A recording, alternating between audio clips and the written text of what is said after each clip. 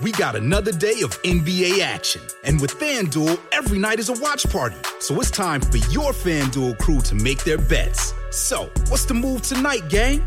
You know that new customers who bet $5 get $200 back in bonus bets if you win. Woo-hoo, we're heating up, fam. Bet all the stars with all your friends and make every moment more only on FanDuel. New customers bet $5, get $200 back in bonus bets if you win. Make every moment more with FanDuel. It goes down in the DM. It go down in the DM. 21 plus and present in Virginia. First online real money wager only. $10 first deposit required. Bonus issued is non-withdrawable bonus bets that expires 7 days after receipt. See full terms at FanDuel.com/sportsbook. Gambling problem? Call 1-800-GAMBLER. What's up? Jason Tatum here. Ball up wherever you are with NBA 2K Mobile. Playing game events to collect NBA legends and rising stars to assemble your dream team and settle things on the court. Download NBA 2K Mobile now on the App Store and Google Play. Hello and welcome back to a brand new episode of the Pick a Side podcast. My name is Joel Moran and I'm here with Andrew Velez, Joe Dalton. This is now episode 160.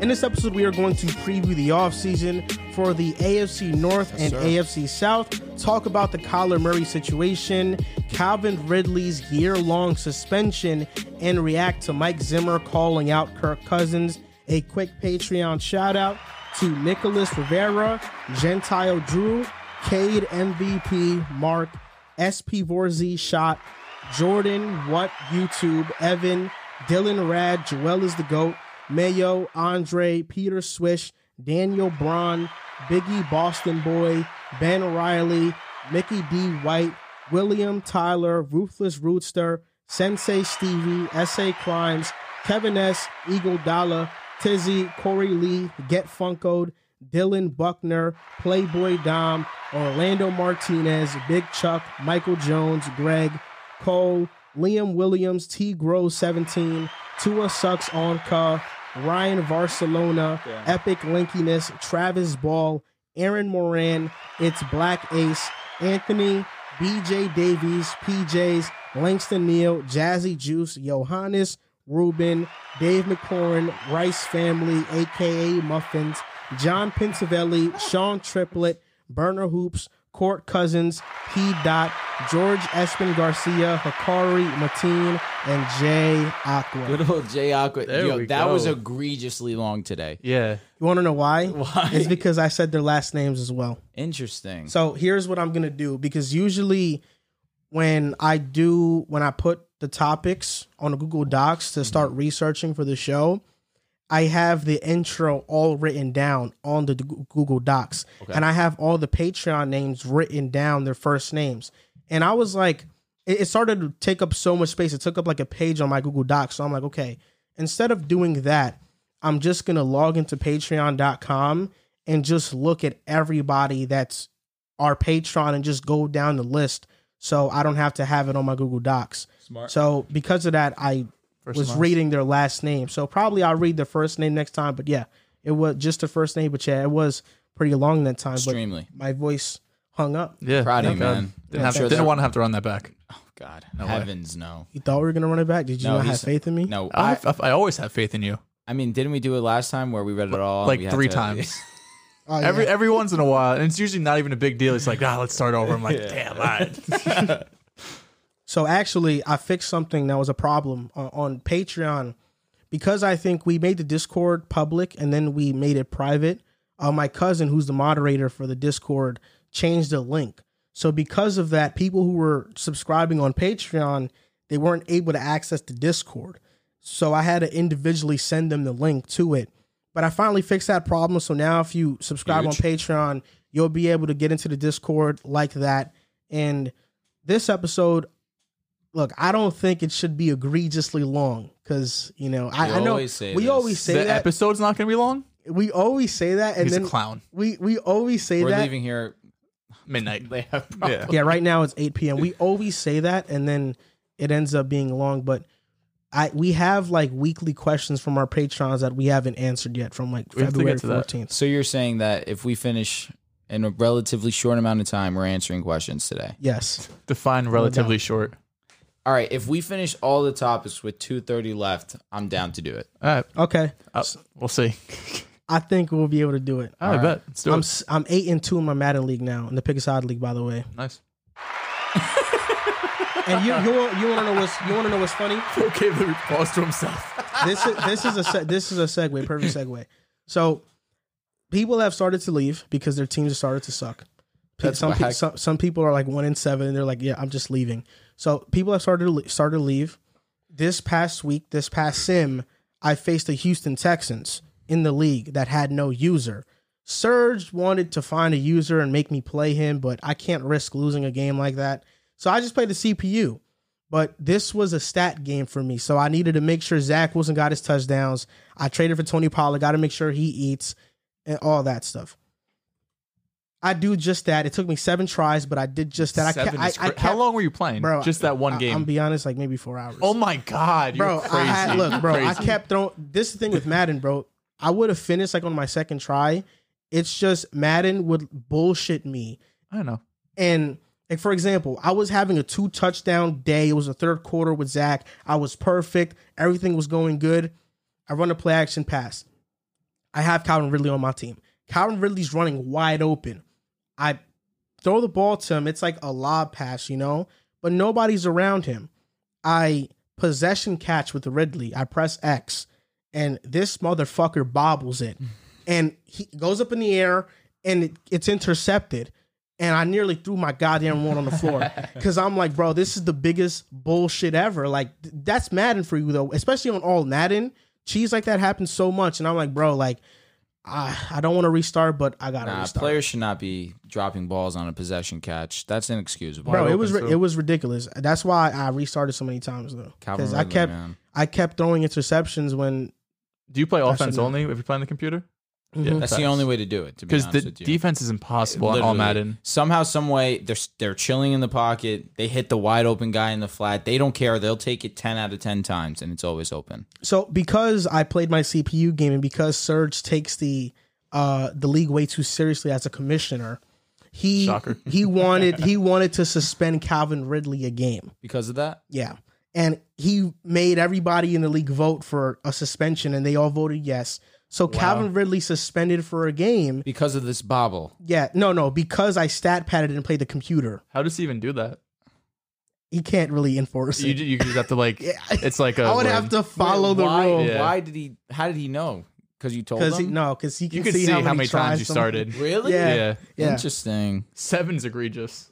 So Calvin Ridley in the Madden Pick a Side League has been suspended for 1 game. But in real life, Calvin Ridley just got suspended for an entire season for gambling and betting on games. And this is going to be the first topic of the show. This breaking news, I mean, what are your thoughts on him getting suspended for the entire year on gambling? You hate to see it. Because gambling. Yeah, you hate to see it because we were talking, first of all, he missed all of last season with mental health issues, right? And that's something that is really the first time we saw any player in the NFL at least sit out an entire year, at least that I can remember, or maybe someone up to his caliber sit out because of mental health issues. Is audio good now? Just went out? Audio good.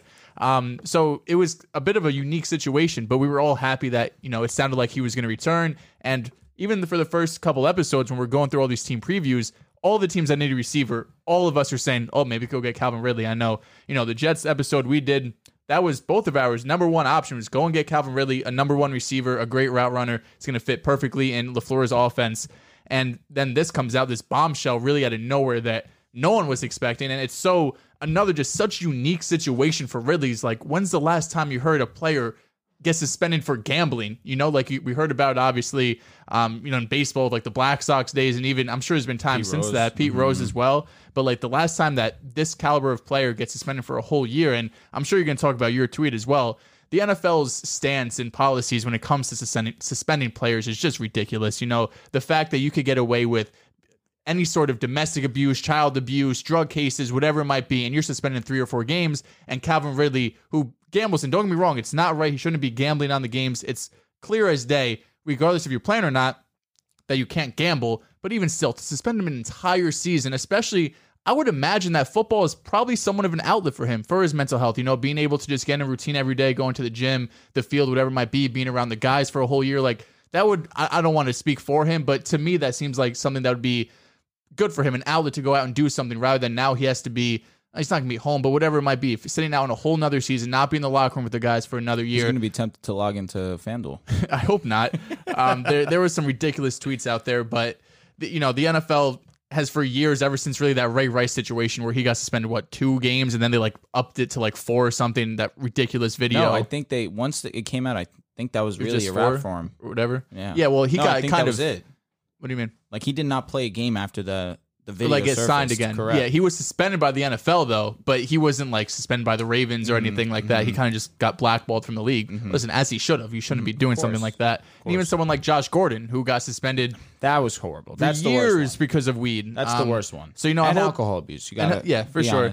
But he's not getting suspended for alcohol abuse. He's got suspended because he failed drug tests. Correct. So I hope Calvin Ridley. He said he doesn't have a gambling problem. I don't imagine he has one. Especially being an NFL player, it's not like he could bet on all of these things. So and was that tweet real? That it was. He God. Really he sent out 3 or 4 tweets just talking about the situation. And one of it was I just spent $1,500, and to him that's pocket change. It's $20 to us. I don't have a gambling problem. So 2023 he'll come back. He's going to be 28, turning 29. He's going to be a free agent the year after that. So it sucks to see because he's an amazing player, but he should be suspended, but not for the whole year. Definitely should be suspended. You can't be betting on games. It's unfortunate, but that's just the reality of things. You can come in and you can negatively impact the game, and you're only doing it for your benefit. I understand the logic of why you're not allowed to gamble. But you said it perfectly. There are situations where people should be suspended more or for a longer duration than they actually are suspended. But the one time where I feel like the league has gotten it right is that Deshaun Watson did not play last season. And it's also true that they could not suspend him technically because there wasn't an actual felony charge to his name. However, there's no doubt in my mind that the league went to the Texans and said there's no way you're allowing him to step foot on this field until something's resolved. Whether that was the team decision, NFL decision, they must have mutually came together and understood that he cannot see the field this season. So that's the one of recent memory where I can at least say they got it right here. But all the events that you listed were perfectly correct. Ridley's being suspended longer or for a longer duration than Tyreek Hill, who had an incident and was not suspended. AP actually missed the whole season. Well, I thought it was because it was correct. Injury. The team decided that he would not play, but he actually did miss that entire season. But yeah, I'm pretty sure the NFL was only going to suspend him a couple games or something. I don't know about that. I don't know. I feel like similarly to Deshaun Watson, it's one of those guys where you can't put him in a position to be on a field, face this type of scrutiny, especially when you're an all-star caliber type player, superstar caliber type player like Adrian Peterson is, like Deshaun Watson is. But this one near and dear to my heart. Josh Gordon being suspended for 2-3 full seasons for marijuana abuse, alcohol abuse. Again, we have people that have been in domestic violence altercations. You have people that have been in child abuse altercations, and they've gotten suspended for less time than this. Now, you have Calvin Ridley, who has bet on games, and yes, I agree, it is wrong. Should he be suspended for an entire season because of it? Absolutely not. I think he should be suspended. I do have my thoughts of the mental illness stepping into play with him also coming into this situation. But if what he's saying is true, that he only bet $1,500, then I'm not really trying to piece too many puzzles together and him using this as an excuse, or he did this and the team knew about it, and so they kept him out for longer than that. But he was already out before then. So there's nothing that you can look at and say he missed this time and the Falcons knew about this. That's irrelevant. I don't think that it's an issue for him in terms of his actual addiction to it. I do believe that he should be suspended, but for the full season, absolutely not. Now, I think the most disappointing thing about this whole situation is I can't go to the Jets. is that Calvin Ridley's not going to be a New York Jet. That's tragic. I'm sorry, man. It breaks my heart because I had a good feeling he was the guy we were going to trade for. But now it's on to Amari Cooper, and now it's on to the situation.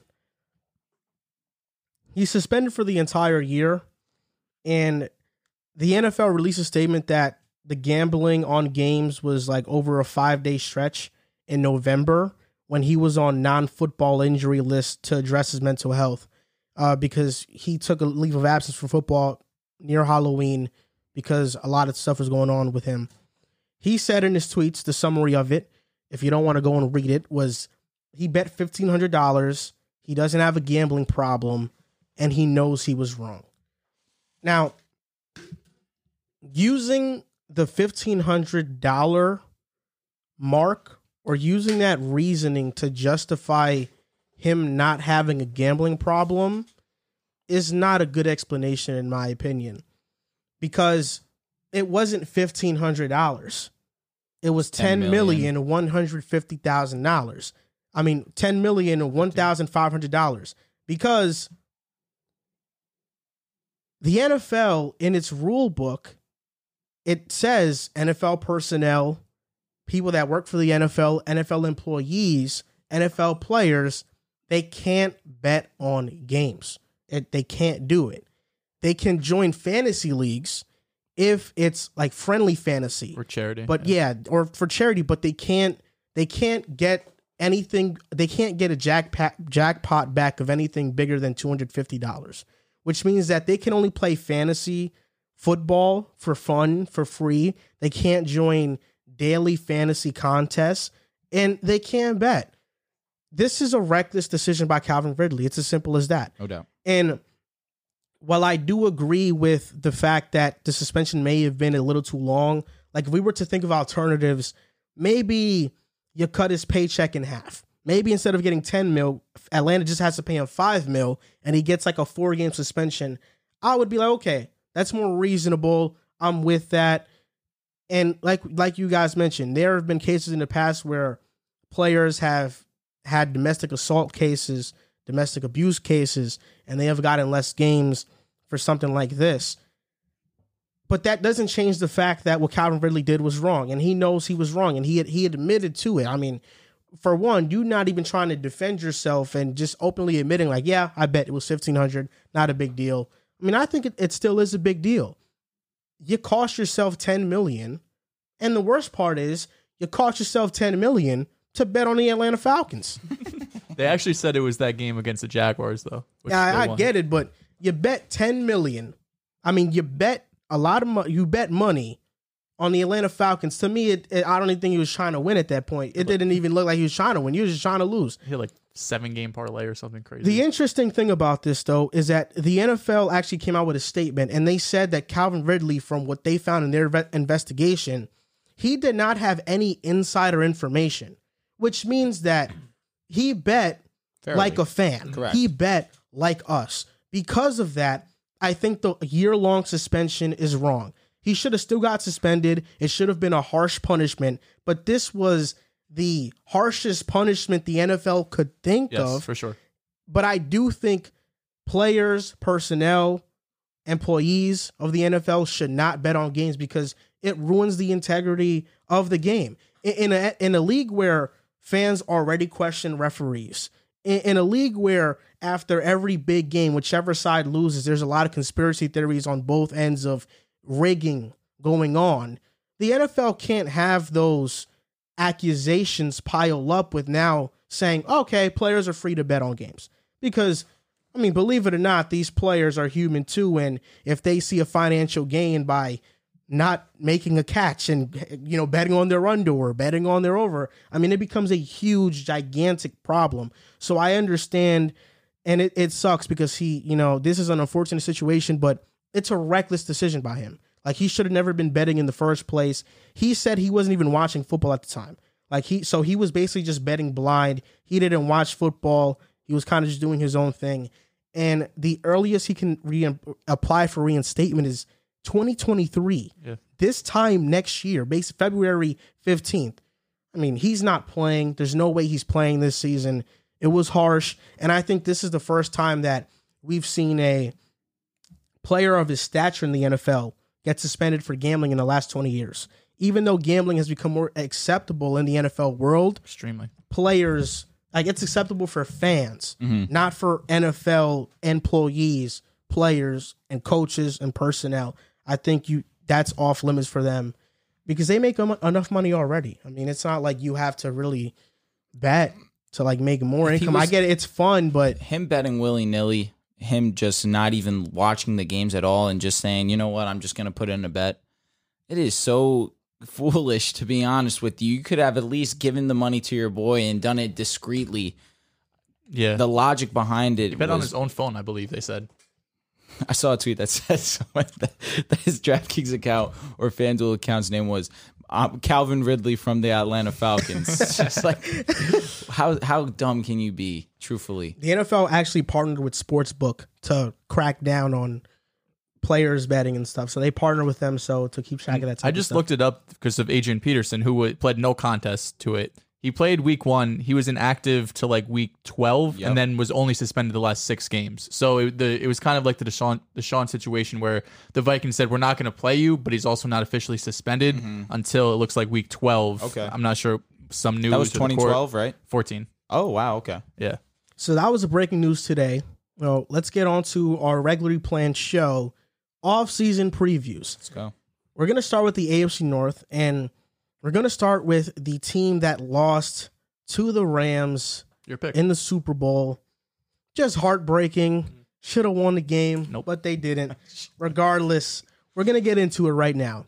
Off-season preview for the Cincinnati Bengals. Now, in my opinion, I think it's just all about getting offensive line help for Joe Burrow. No doubt. They just franchise tagged Jesse Bates. I'm sure they're going to work out a long-term extension for him. At least I think they should. But Joel, in your opinion, how do you see this offseason playing out for the Cincinnati Bengals? What moves do you want them to make?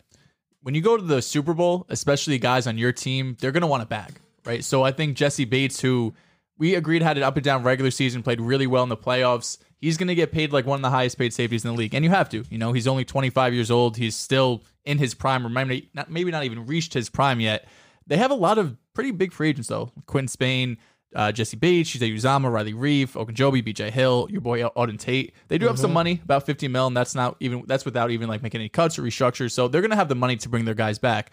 But I agree. You know, O-line is going to be their number one need. It was their number one need going into last offseason, and it was really the talk of the draft, what they're going to do with, you know, Sewell or Chase going at 5. I think we all agree they made the right choice, but the offensive line issues still persist. And it's impressive that they even made it this far with such a poor offensive line. It's really the first time, and I couldn't remember how long, having such a bad offensive line and still being able to get through and make the Super Bowl, even though their first couple of games against the Raiders and Titans, maybe not the best of teams, but hey, they went and beat the Chiefs, so all the credit to them. But it has to start offensive line, really not a shock to anybody. You know, it went from terrible in 2020. It improved slightly in 2021, but still, their number one need for sure. Jonah Williams is probably the only player on this offensive line that's going to be guaranteed a starting spot next season. And since a lot of their stars are still on rookie deals, like the Joe Burrows, Jamar Chases, T. Higgins, they have the money to spend up on offensive line. They do have They have the money to go and sign Teron Armstead. Like our guy Mike Sands all over Twitter wants him desperately, or Brandon Scherf, Ryan Jensen, Cam Robinson, who potentially could hit the market as well. And all of these guys would improve their line tremendously. You know, they went, like I mentioned, they were one of the 5 probably worst offensive lines last year according to PFF. So they have a ton of work to do. That should be their number one priority. They do have a couple other needs. I think corner is a need for them as well. They have a Awuzie who's going to be there, but Eli Apple's a free agent who isn't the most popular player amongst the league or on the field as well. Had a bit of a down year. No way. Mike Hilton played pretty well. It's primarily a slot corner though, so that's probably, if they do bring him back, he's not a free agent actually. But they're gonna need a boundary corner to play opposite of Awuzie.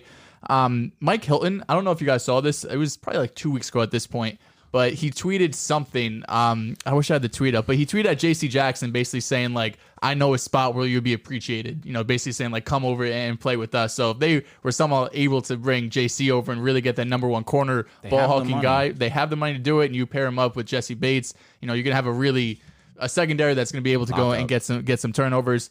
Then the last spot I want to talk on to is just tight end a little bit. You know, CJ Uzama has played well for them he's been on their team really the whole year, his whole career.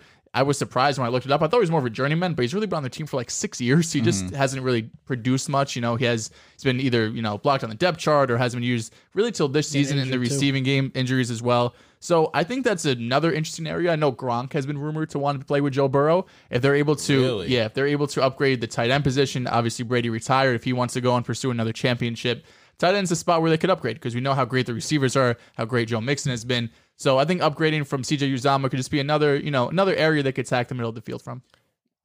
One thing I'll say is only reason I wouldn't be so adamant on going to get J.C. Jackson is because I see the needs on the offensive line, and I would rather spend the top dollar on fixing the offensive line than adding a piece to this secondary that already had produced at a decent level for us last season. You're 100% right. They could use a little bit of depth, but I think that through this draft, you can use a late round pick, a second, a third on a cornerback, and maybe you can take a shot in the dark there and it hits. That's just sometimes how skill positions work. Ultimately, though, J.C. Jackson's price tag is not one that I would pay as opposed to Teron Armstead or a Brandon Sheriff or a Lincoln Thompson, just to throw another name out there that's not one of the top-notch names out there, even though he's definitely still someone who most teams are going to be targeting. Ultimately, the Bengals don't have many needs, in my opinion. You have corner that, yes, you could address, but outside of offensive line, there's nothing that the Bengals should be looking at and thinking, yeah, we really could upgrade. Tight end, you mentioned, I think Uzomah fills in the role perfectly fine. Gronk would be intriguing, obviously, for name value alone, on top of the fact that he is a great blocker, and you bring that type of force to this offense that's already one of the more high-powered in terms of weapons in the NFL.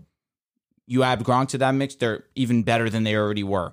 I like the Gronk idea because of the blocking. They need blocking to protect Joe Burrow. You can't have him continuously scrambling outside of the pocket the way that he did this season. He's going to get hurt like he did in his rookie season. And I don't want to put that out there. God forbid. You'd hate to see a player of his caliber injured again.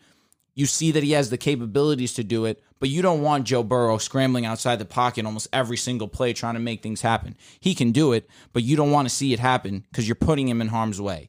You'd rather put him in a situation where, similar to Justin Herbert, where last year he was basically doing what Joe Burrow did, but the past offseason, Chargers really came in and they really honed in on making sure that we were protecting Justin Herbert, and it showed this season.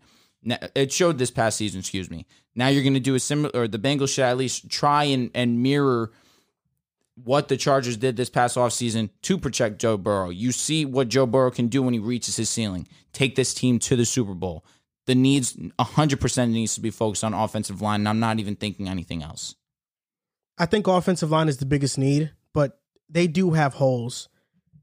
I do think they need a boundary corner. Like, I like Awuzie a lot, but they need somebody else. Eli Apple is just not going to cut it.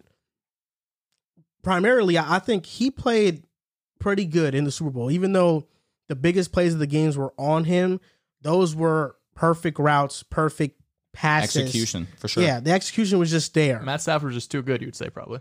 I think, OBJ, Cup, yeah, those guys are really good. OBJ was not even playing in the second half. But he had a big-ass catch, though. That was a perfect pass, I would agree. It was a perfect pass. Oh, my God. It was a little bit of both, but I think I'd give more credit to the receiver, but neither here or there. Okay. They could get some cheap corners, though. I understand what you're saying. Defensive tackle, BJ Hill's a free agent. Larry Ogunjobi's a free agent. So the interior of their defensive line is going to get torn apart if they don't bring one of these guys back. Now, between the two, BJ Hill's more the run stopper. Ogunjobi's the better pass rusher. Really, it's a pick your poison kind of thing. I like BJ Hill more. He was more durable. Ogunjobi got hurt in the playoffs, but, I mean, you lasted the entire season pretty much and got hurt in the playoffs. Larry Ogunjobi does have some motor issues here and there, though he doesn't try his hardest on every single snap. So it's really a pick your poison thing. They have $57.8 million in cap space projected to have because they're going to cut Trey Waynes. Trey Waynes, they can save $10 million on the cap if they cut him. They're probably cutting him. And for everybody out there saying the Bengals are a cheap team, the Bengals don't spend big in free agency. Maybe in the past, yes.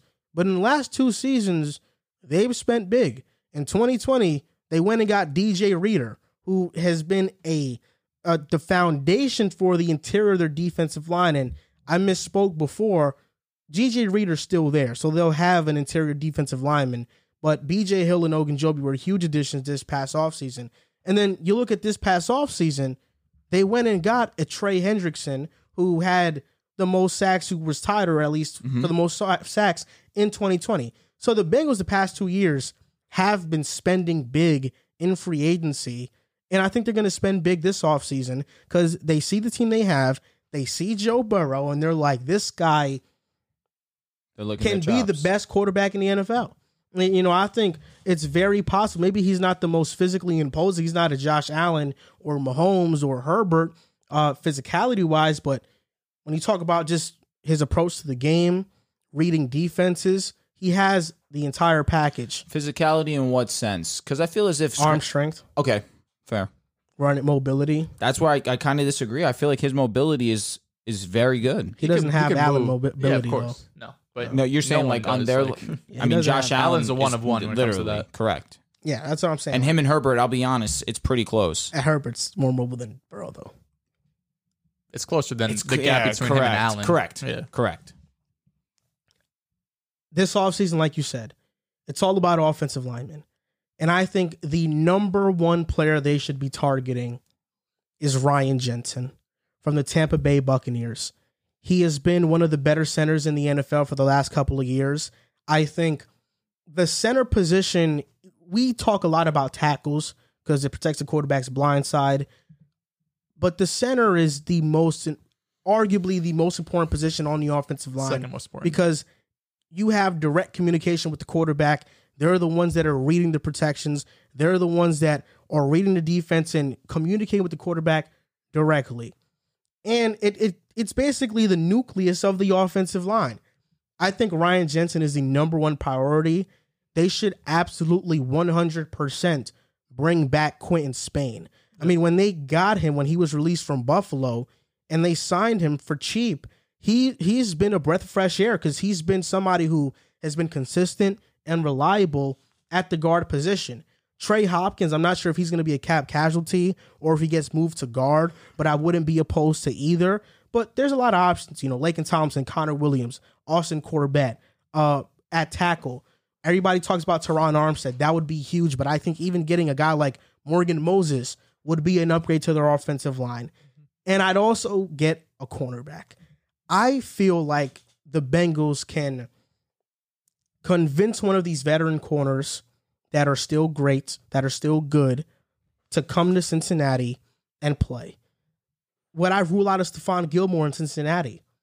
I don't know. I wouldn't rule it out. I think maybe he's looking at Cincinnati like they can make a run. Mm-hmm. Carl Davis, he is, to me, the most under-the-radar corner in this free agency class. I think Carlton Davis is going to be a great signing for any team that signs him. My hypothetical offseason for them, I'm going all in. Burrow, Mixon, Chase, Higgins, Boyd.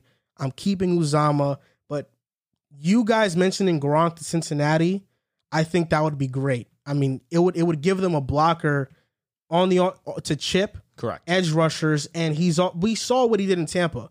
He still got it. When he had more than. He still got it. When he wasn't asked to chip in that playoff game versus the Rams, and he was able to run routes, he was doing damage. And had he been able to do more of that, the Bucs probably win that game. But the defensive line was just getting to Tom Brady all day. Unbelievable. Hey, what do you mean? Give it a rest. Give it a rest. No. Your agendas, they make me sick. An offensive line, this is my dream offensive line for them. Teron Armstead at left tackle, Quentin Spain, left guard, Trey Hopkins, keep him at center. I know I said Ryan Jensen, but Trey Hopkins, because it's either Jensen or Armstead. I understand. Austin Corbett at right guard, and I'm moving Jonah Williams to right tackle, and he's the right tackle. Mm-hmm. I think that'd be an average offensive line. It's going to rank top 17 at least. It won't be the 20. It won't be a bottom 25 offensive line. Yeah. It won't be one of the best, but it'll be an average one. And I think given the weapons they have, they'll be able to do it. And in terms of defense, Hendrickson, Reeder, I'm keeping Hill, Hubbard's still there, Logan Wilson, really great in coverage, Jermaine Pratt, Akeem Davis-Gaither, Carl Davis, Awuzie, Hilton, Bates, Von Bell. They don't have to make much change. It's going to be the same thing. I just think adding one more corner and the Bengals will be fine. Now, question, are you assuming that the Bengals just go O-lineman in the draft, which is why they only bring in one in free agency? No, I don't think they go O-lineman in the draft. They could also go corner at 30, 31. That's what I'm thinking. If I'm them, I would... It's probably like someone like more Trent likely to get a solid corner in that back end of the first. I feel like for the Bengals, having a roster that's ready to win now, you got to go and just sign the players that you know what you're going to get from them. Correct. The draft for me, if they want to draft an offensive lineman, he's BPA, best player available, go do it.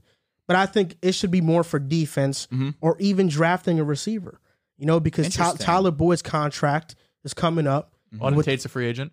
Yeah, he is. So with all these, with all this stuff coming up, with all these contracts coming up, Tyler Boyd might be the guy who they might have to let go. Yeah. I mean, if it's between T. Higgins, Jamar, and Boyd, they're letting go of Boyd. They're still a couple of years away from paying T and 4 years away from paying That's Jamar, for though. sure. But I think just drafting a receiver just to have that assurance for Tyler Boyd, I think could be good for them. That could be a day 2 pick for them for sure. I think in the draft, at 31, it makes. So you're telling me if a receiver, Jahan Dotson, like Jameson Williams, is there? Close your eyes and you do that. Yeah, I don't think Jameson Williams. I mean, he might be there at 31. Who knows? I don't think so. I don't think so. He will be.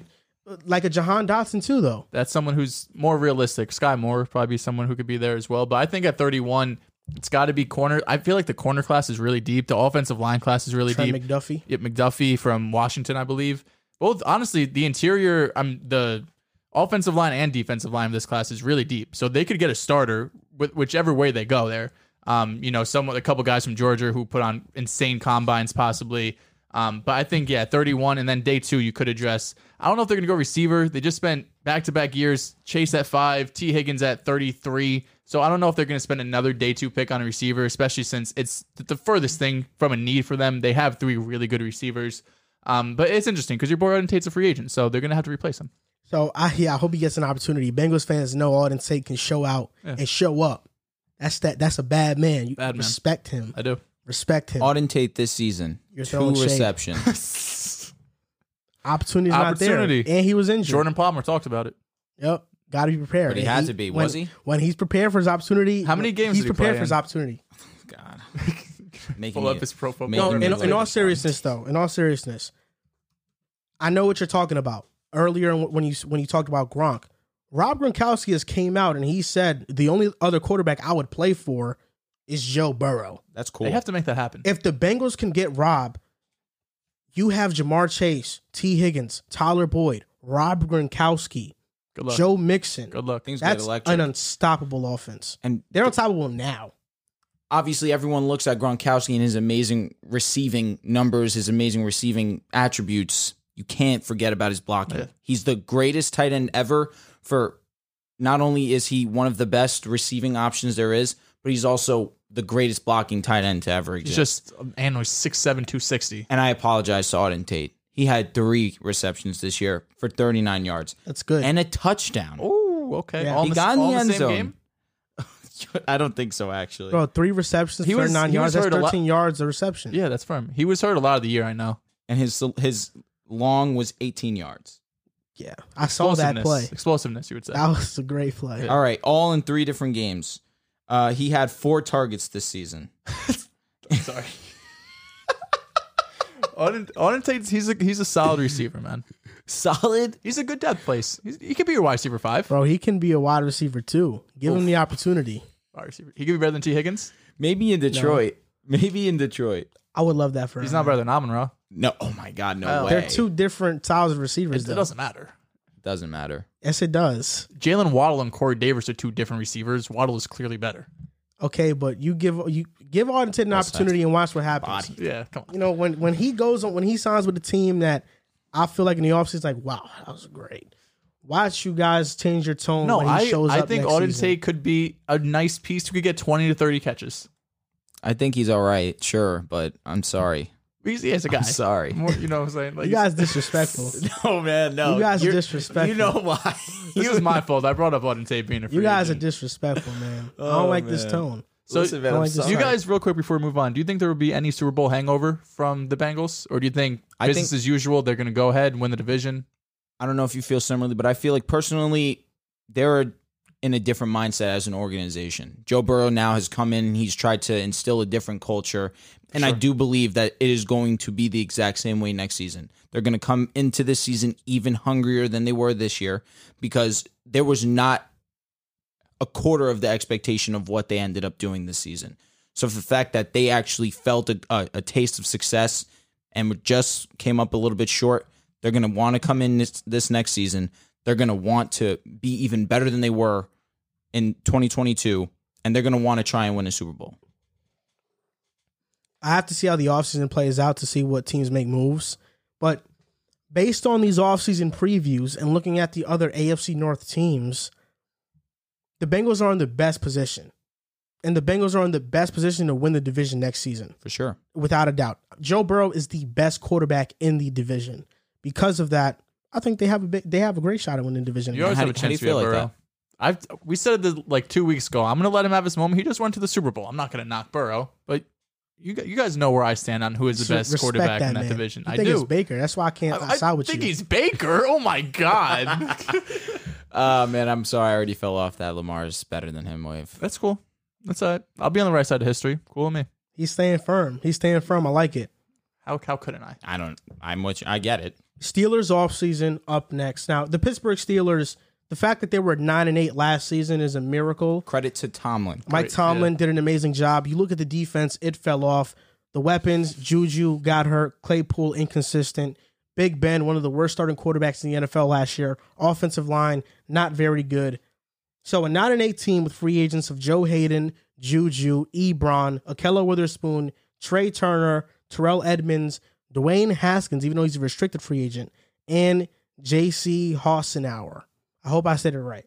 Now, I'll just go first on this one, and I think that their linebacker play has to be better. Devin Bush was not good. Joe Schobert was not good. I think to create some cap flexibility, they can cut Joe Schobert and save $8 million. Zach Banner, also an offensive lineman that they have, they can save $4 million by cutting him as well. That would make their cap space $31.2 million. And the needs they have, right tackle, both tackle positions, linebacker is a need, cornerback is a need, safety is a need, and of course, quarterback, the most important position in football, is a need. So let's talk about quarterbacks first. You guys know I feel like they might be heavy players in the Jimmy Garoppolo sweepstakes. As they should. And I think Jimmy Garoppolo wouldn't be a bad option for the Steelers. But there's also others. Mitch Trubisky, even though he's linked to the Giants. Jameis Winston is out there, but he might go back to the Saints. And you know how I feel about James. I think Jameis is the best one out of all these guys, out of all these available. But they also have... Jameis is number one? He's the number one quarterback in this free agency, no doubt. Mm-hmm. There's another one, though. Real quick, over Jimmy G and Wentz? No, I was going to say, and Mitch, your boy Mitch. Yes. All right. Respect Jameis, man. I'm just wondering. I think he's in the same tier as these guys. Biggest fan. Now on to, I want to mention this last quarterback because I think he is going to be the starting quarterback for the Steelers. It's not going to be Jimmy G. It's going to be Teddy Bridgewater. I think Teddy Bridgewater is going to start for the Steelers next season. I don't hate that. And it's not Steelers fans probably hate that. And I have no information on this. This is just a gut feeling thing. I think that just my conspiracy theorist brain is, going on here. Brian Flores is like, let's fight for, minority coaches and stuff. And they look at Teddy Bridgewater, who has been a consistent quarterback everywhere he's been and might not get the fairest shake. I mean, with Denver, he wasn't bad, even though Broncos fans blame him for not winning enough. I don't. But I think you got the concussion. I think Teddy Bridgewater, they give him a chance, and I also think he's better than Jimmy Garoppolo. Like, I think Jimmy Garoppolo and Teddy Bridgewater are in the same tier. People will probably prefer Jimmy G because of winner success, because of the winner thing. But if you look at it, like, Teddy B is he's safer with the ball. He can use his legs. I just think he's a safer quarterback. And for the Steelers, I think for the next couple of years, their identity has to be built off of defense like it once was. And Teddy Bridgewater, somebody who's not going to make mistakes, is a perfect quarterback to let your defense win games and you just manage it. I do think they'll draft Malik Willis, and I think that would be a great pick. Have him learn under Teddy B. That would be amazing. That would be awesome. I think he'd last that long? Were they picking 19? 20? Yeah. They might have to trade up. You think so? Yeah, to get Malik. I think he's going to be the first quarterback taken. Because you got to think Commanders at 11 are going to be in play. Interesting. You don't think Pickett's the first QB off? Maybe. It's between him and Malik. Right now, I was looking at the odds. Like, they're close. I think Malik was like minus 140 and Pickett was like plus 150. I feel like if I'm the Steelers, it's not worth it to move up. I feel like I would rather take my chances, stay where I am, If the board falls the way it falls, I get a QB either way. The Jets are in good position at 10. If a team wants to go jump the Commanders. Malik Willis is a guy you can't pass up on. He's a can't miss guy. Yes. Okay. If he has a big arm for sure. He if definitely you're drafting has him as a developmental quarterback, you can't miss on Yeah, him. you have to realize that you're going to sit him for at least a season at the bare minimum. The talent gap between Malik Willis and every other quarterback in this draft class is humongous. It's enormous. It's gigantic. It's big. All right. Because of that, I feel like Malik Willis. It's earthly. Because of that, I think Malik Willis, he's easily going to be the first quarterback taken. I think he will be too. His arm is ridiculously strong. Did you see that highlight they were putting up? I forgot who tweeted out. He threw the ball he overthrew the receiver by 10 yards, but they're like, oh my God, Malik Willis's arm. I'm like, it's incomplete. Come on. It's just a pro day. I mean, it's just a draft combine. I know, but still, why are we putting that highlight out? You can't, but I'm saying, I can't praise an overthrow. We all know quarterback is his biggest need, but outside of that tackle, I think Eric Fisher, Cam Robinson, Riley Reif, Mike Remmers, Bobby Massey, just some names. Corner, Verrett, Kevin King, Dante Jackson, Desmond King. Linebacker, Dante Hightower could be a guy. I mean, I think Van Noy. Yeah, was just Van released. Noy. Brian Flores is the linebackers coach for the Steelers. Hightower could be somebody that goes. Van Noy, I feel like he's past who he once was at this point, but Hightower is somebody who... And Van Noy and Flores also had issues, so I don't know if they... That is true. So Hightower can be one of those guys that brings stability to the defense, is the leader, kind of like what CJ Mosley was to the Jets. You know, he didn't grade out the best, but we knew his impact was great. And then on defense, just TJ Watt could be there. I mean, this now my hypothetical team for the Steelers. So Teddy B, Najee, Deontay Johnson, Claypool. I think they bring back Juju. Really? Ebron walks. Juju's a big question mark. I think they should bring him back. Freiermuth starts next year. Cam Robinson, Kevin Dotson, Hassenauer, Bobby Massey. And then on defense, TJ Watt, Steven Tuitt is back from injury, Tyson Alualu, Cam Hayward, Devin Bush, Dante Hightower. They should sign Dante Jackson to be their corner. I think that would be a great signing. Take a flyer on Jason Verrett, who we know when he plays, he's a very good corner. Cameron Sutton, they still have him. And Fitzpatrick, Edmonds, bring him back. Think let Joe Hayden walk? I think they let Joe Hayden walk. Yeah. I feel like he played pretty well for them. He did play well, but it's going to be an expensive price tag. Yeah. Understandably, he's been playing very well. Reason I don't think they bring back Juju is because they're the team for wide receiver development. You have Deontay Johnson who's come in and taken that leap into that next level of top 12, top 15 wide receivers in the NFL. You have Mapletron who has high upside. I do think that I like his game. I like his skill set. I think that he's a solid wide receiver 2 option. If I am the Pittsburgh Steelers and I know my history, day 2 is going to be a day that I look at to draft a wide receiver. You have guys like Sky Moore, like Joe mentioned a little bit earlier. Pickens could be there, ran a 4.47, and Dotson potentially could be there on day 2.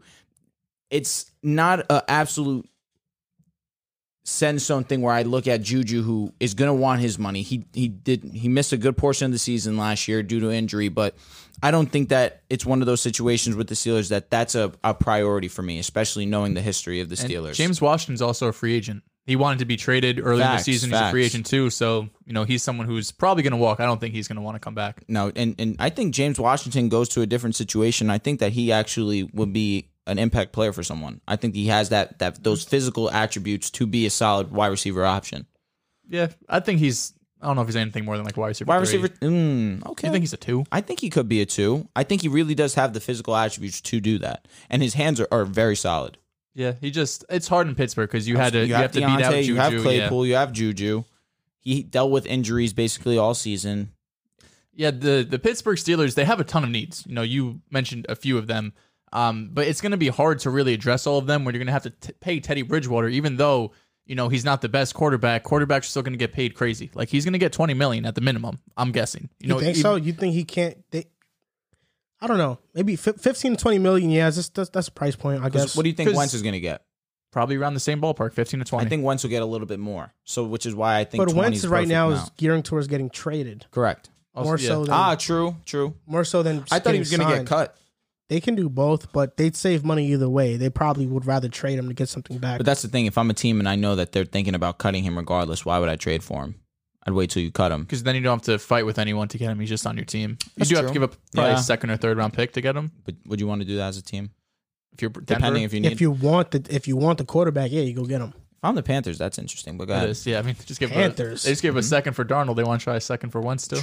True. Listen, they have to. I mean, they're another team that, even though they're picking inside the top 10, could go for a quarterback. But back to the Steelers. Facts. Quarterback is going to take a decent portion of this cap space away, right? With some cuts, they could be upwards of 30 mil, maybe a little bit more. But even still, you're probably getting half of that cut away just by signing a quarterback, even if it is a Teddy Bridgewater or someone cheaper. Mitch isn't going to command $15 million, but if he's going in expected to compete for the job, like, you got to think he's probably going to get like 1 year, $10 million, something like that, if he has the potential to start, or maybe the contract is worth, something up to that. And I was a bit surprised you called Big Ben, one of the worst quarterbacks. I felt like I said that earlier in the season. And when we were talking, I think when Joey was on the show, I mentioned me. I defended him. Or was it you? Yeah, it was me. I mentioned how bad Big Ben had been the last year and a half. I apologize, bro. I remembered incorrectly. No, I feel like we were on the same page in the sense of. No, I just said respect his resume. I don't care about what he's done recently. I do. I know. But when you're looking at this team, and as a Steelers fan, because Steelers fans, they could blur, their vision can be blurred by just how great Big Ben was.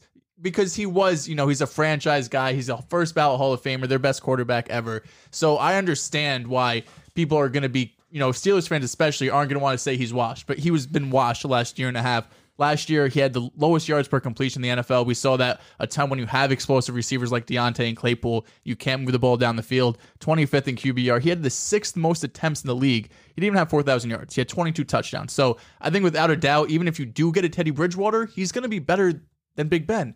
Jimmy Garoppolo is better than Big Ben. It's just at this point of his career, approaching 40 years old, you just have to call it how it is. He's been a bottom 5 quarterback the last year and a half. So I think Steelers fans, while it's sad to see Big Ben go, you should also be excited because you are upgrading at the position while still giving him his goodbye. He said goodbye to everyone at Heinz Field. He got in the playoffs his last season. So it was a win-win, really. But the Steelers' offense is ready to win now. They have the pieces weapon-wise. They do need to upgrade the offensive line, but they have the running backs, tight ends, and wide receivers. And we just saw this Bengals team with a bad O-line go to the Super Bowl. So even though all of football the last 100 years has said you need an O-line to win, the Bengals have kind of proven as long as you have the guys, and more importantly, if you have the quarterback, which the Steelers don't do, you can still at least be competitive. And the Steelers were with a bottom offensive line and bottom quarterback. But offensive line was another position you guys mentioned. They passed on a couple guys in the first round in favor of Najee. Najee had a solid season as a running back, but I think that's a much more replaceable position rather than getting a guard, center, or tackle. I was personally in favor of going offensive line in the first round. They want Najee, who I can't be upset about. He's going to be on that team for the next 5 years. He's going to be a top 10 running back for the next 5 years. He has pass catching ability. You could also give him the ball 25 times a game. So I'm not terribly upset, even though I would go another way. Trey Turner was probably their best offensive lineman this past year. He is set to be a free agent. I think that should be one of their top priorities to bring him back because they're already extremely, weak at that position as is. And I don't see them spending up on any of the top free agents like we mentioned. They don't have a ton of cap room, and it doesn't really feel like the Steelers to go and give a huge contract to a Teron Armstead or something like that. But at pick 20, if they don't go for a quarterback, that could be in that interior offensive line range like a Linderbaum or someone, they could go and really upgrade the line. Or unless they want to go with the tackle. I don't know if Charles Cross is going to be there that late. He's been getting some top 10 buzz. But even if they want to upgrade the tackle position as well, maybe that could go. A couple positions on defense. Let's go quickly. I think corner is a need for them. You mentioned inside linebacker. You mentioned as well as interior defensive line. They were the worst rushing defense in the league last year. Part of that had to do with Tua being out the whole season. So I think that's one other area as well. Because outside of Casey Hayward, they didn't really have much. Tua's going to be, he's going to be a nice additional piece, but he's also coming off a significant knee injury. I want to say he's in his late 20s, so I don't know if you could expect him to come back and just be the regular guy. So I think they need to get some depth there as well. Quarterback is definitely the position I'm looking at too. However, I don't know if they're going to try and spend top dollar on a quarterback. Maybe they think about bringing in Tyrod Taylor to be one of those guys that can help groom their next quarterback heir apparent, whatever that word is. You have Malik Willis, who's right now projected to go to the Steelers, or even if they end up having a Pittsburgh reunion with Kenny Pickett coming into town as well. I think that they would rather have Malik be their quarterback for the future. But you look at Tyrod Taylor, that contract is going to be no more than $5 million, $6 million at the most. then that'll he's a starter too. Correct. And that will allow you to fix other needs of your team. Like you guys have already reiterated, you need offensive tackles. You need you need these guard positions. This offensive line as a whole is abysmal to the point where Najee Harris struggled to get things going on the ground. Where he was most effective was in the flats, making his doing different type of routes out of the backfield. When it came to actually running the football, he struggled. He had one of the worst yards per carries in the NFL. But their primary focus outside of quarterback should be addressing this offensive line. And I think that if they're going to bring in Tyrod Taylor, I don't know that if they're going to spend a ton of money on pieces to fix this offensive line, because ultimately the top guys are going to want top dollar, and they don't have top dollar to spend on a sheriff, to spend on maybe you could spend some money, you could spend enough money to bring in Lincoln Tomlinson, excuse me. But even then, I don't know if he would be interested to come play with the Steelers.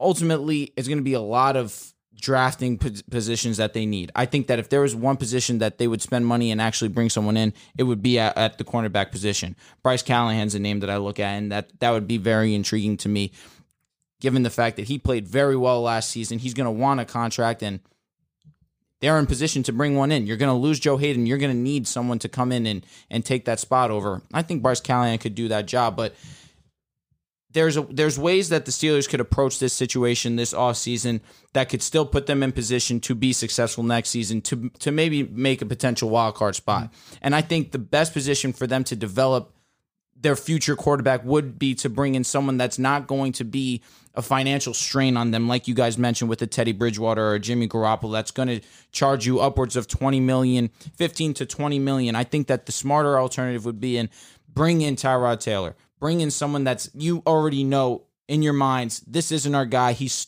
complete. Case Keenum, maybe? There you go. That's a perfect name as well. A filler position for right now that transition to your next guy is seamless. For the last couple of years, it seems like we've had a lot of expectations for the Cleveland Browns. They trade for OBJ. They signed Tyler Conklin. They signed Austin Hooper. We're like, okay, this team's making the Super Bowl. They don't meet expectations. This past offseason, you bring in Troy Hill. You bring in John Johnson. You bring in Jadeveon Clowney. And it feels like they didn't meet expectations once again. OBJ's gone. Jarvis Landry right now, if they cut him, they could save $15 million, which would create a lot of cap space for them. So the question I have for you guys is this year going to be the year that the Browns meet expectations? And also, this year is a make or break year for Baker Mayfield, because they told him already, you are our starting quarterback this season, but we are not extending you, which means this is make or break. Now, I'll start with you, Drew. Do you think they will meet expectations and will make the proper offseason moves to make sure they do meet expectations? A lot of it stems on them bringing in weapons for Baker to actually have success. This past season, that wasn't there. He was dealing with a plethora of injuries, which did not help his case in terms of play. However, throwing the football, who was his options? Excuse me. You had Rashad Higgins. You had Jarvis Landry whenever he was on the field. You lost OBJ early in the season to being released. Who was really their guy? David Njoku, Austin Hooper, who did not play up to anywhere near what anyone thought he would do. They really were reliant on their run game. Very heavily on Nick Chubb, very heavily on Kareem Hunt. Kareem Hunt goes out. Now you have Dearness Johnson comes in. It didn't matter who you put in that backfield. They were going to have success. Now, that should have made Baker's life easier in the sense of the run game's going to open up the pass game. But when you don't have weapons, it becomes a lot harder as an offense to really get things going. And especially when your starting quarterback is injured, it's also difficult to deal with as well. I think a big need of theirs is to go out and get receivers. And I believe in the draft, they're 100% going to draft a wide receiver with their first round pick. They have the 13th pick in this draft. Garrett Wilson they have to be looking Garrett Wilson's way. They have to be looking Drake London's way. I don't think they take the chance on Jameson Williams given the injury to his ACL. I think that it's too early, and I think that they need a receiver that's going to help Baker immediately. I think Jameson Williams will come in and play next season. Olave makes a lot of sense. Olave's another player, but I don't. Do you think they would take Olave at 13? It does seem a little early, but that 4.340 that he ran, correct. It's going to boost him up a little bit. And he's a 4-year, he was a senior. He had production multiple years at Ohio State, so he seemed like a polished guy if Garrett Wilson's off the board. I think Garrett Wilson is the safest alternative. I like Wilson more than Olave. Correct. Yes. Personally, we know how I feel. I feel like Jameson's the best pick. However, in this scenario, it doesn't make sense for the Browns to do so because they can't gamble on a player. They need an impact player immediately because you need to understand if Baker is your guy or not, because the contract he's going to want is going to be around $30 million, $35 million. No thanks. I'm not paying that if my life depended on it, truthfully. But you need to give him a position where he can be successful. You need to bring in a plethora of wide receiver options, whether it be you bring in Juju Smith-Schuster, whether you spend top dollar on an actual wide receiver option like an Allen Robinson, like a Chris Godwin. They have cap space to make a splash in that sense. They don't need offensive line help. Defensively, I feel like last season their missing piece was John Johnson, and defensively they were solid this year. However, you look at it on the offensive side, that was the reason they weren't winning any games. Their passing was atrocious. You need to surround Baker with weapons, and I feel as if you draft Cedric. You bring in. I'm blanking on his name. Garrett Wilson. You bring in a Drake London. You sign one of these big name wide receiver options, or if you don't want to go spend top dollar, you bring in Allen Robinson. Just surround this guy with talent to at least understand as an organization, all right, this isn't our guy, we need to move on. Or, you know what? He actually stepped up and did his job because we put him in a position to be successful. Look, Baker isn't that guy. It's as simple as that. He isn't. And you talking about putting weapons around him, they have to do that because the weapons right now suck, but they did that with OBJ. They did that with Austin Hooper. OBJ was open. I agree Baker with OBJ. Austin Hooper, come on. Dude was irrelevant, unfortunately. OBJ career went down the drain in Cleveland because of Baker Mayfield. He goes to the Rams and he's instantly one of the better receivers in the NFL once again. And Austin Hooper, I think he's a good tight end. I just don't think that offense fits him. Mm-hmm. And he's not able to be highly productive. Mm-hmm. He was highly productive with a great quarterback in Matt Ryan. And a pass-heavy offense. Because that's what happens when you play with Matt Ryan. He makes you better, right? The thing about that, I'll say really quick, and then you can get back into what you're saying, is OBJ went down, and that season, he was excellent. Baker really was excellent.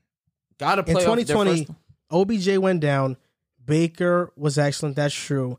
I do think OBJ going down had something to do with it. But I also think it was overblown. Baker's limitations are there. He doesn't have a lot of great arm strength. He has a below average NFL arm. His accuracy is spotty, which was his main calling card coming out of college. He's not a mobile quarterback. He doesn't have ideal size for the quarterback position. He's not the guy. But that being said, this offseason for the Browns is more so bringing in help. So the next guy could benefit from it.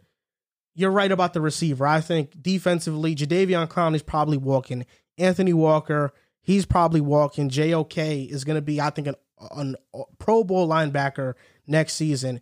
Njoku got tagged. That's a good thing. Rashard Higgins, he can walk. And I think between Chase McLaughlin and Dustin Colquitt, the special teams wasn't abysmal. You could bring them back. They're going to have $25 million in cap space. They can create more if they cut Landry, Keenum, and Kareem Hunt.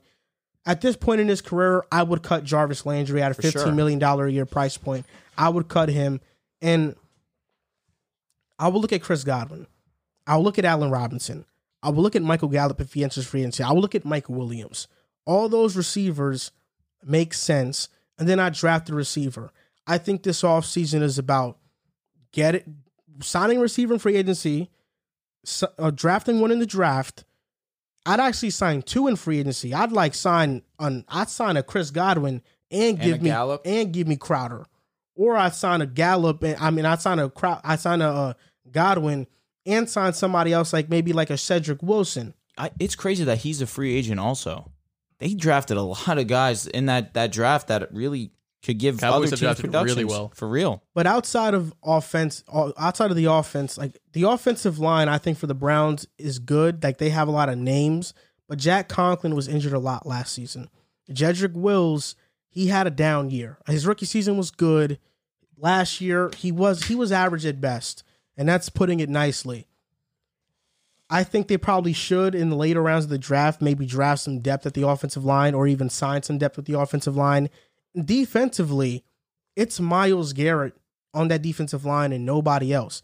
Clowney did a good job last year, bro. Clowney was great. It's what happens when you play opposite side. He's primarily a run stopper, though. He doesn't get after the passer as consistently as I'd want him to. Career high in sacks at 8.5. But he's more of a run stopper, in my opinion. I feel like their main thing on defense they need to get fixed is, one, getting out of the corner and getting a defensive tackle.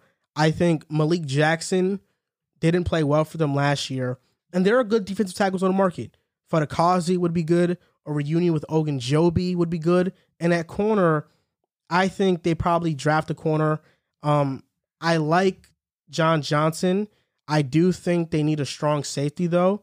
Quadre Diggs makes sense. Very interesting. Jordan Whitehead on the Bucks. He's very good. He's a very physical Jabril, safety. come back home. Jabril, that could be an option. So the Browns have some options, and just my hypothetical team for them is Baker, Chubb, Mike Williams, Garrett Wilson, Schwartz, Donovan Peoples-Jones is their receiver, Austin Hooper, Wills, Bitonio, Treader, Teller, and Conklin. And on defense, it's Myles Garrett, Fadakazi. I have them signing Emmanuel Ogbah. Okay. They have JOK. I have them re-signing Anthony Walker. They have Denzel Ward. I have them signing a veteran corner in Chris Harris. And then having Greedy Williams and Newsome still, John Johnson, and then Jordan Whitehead.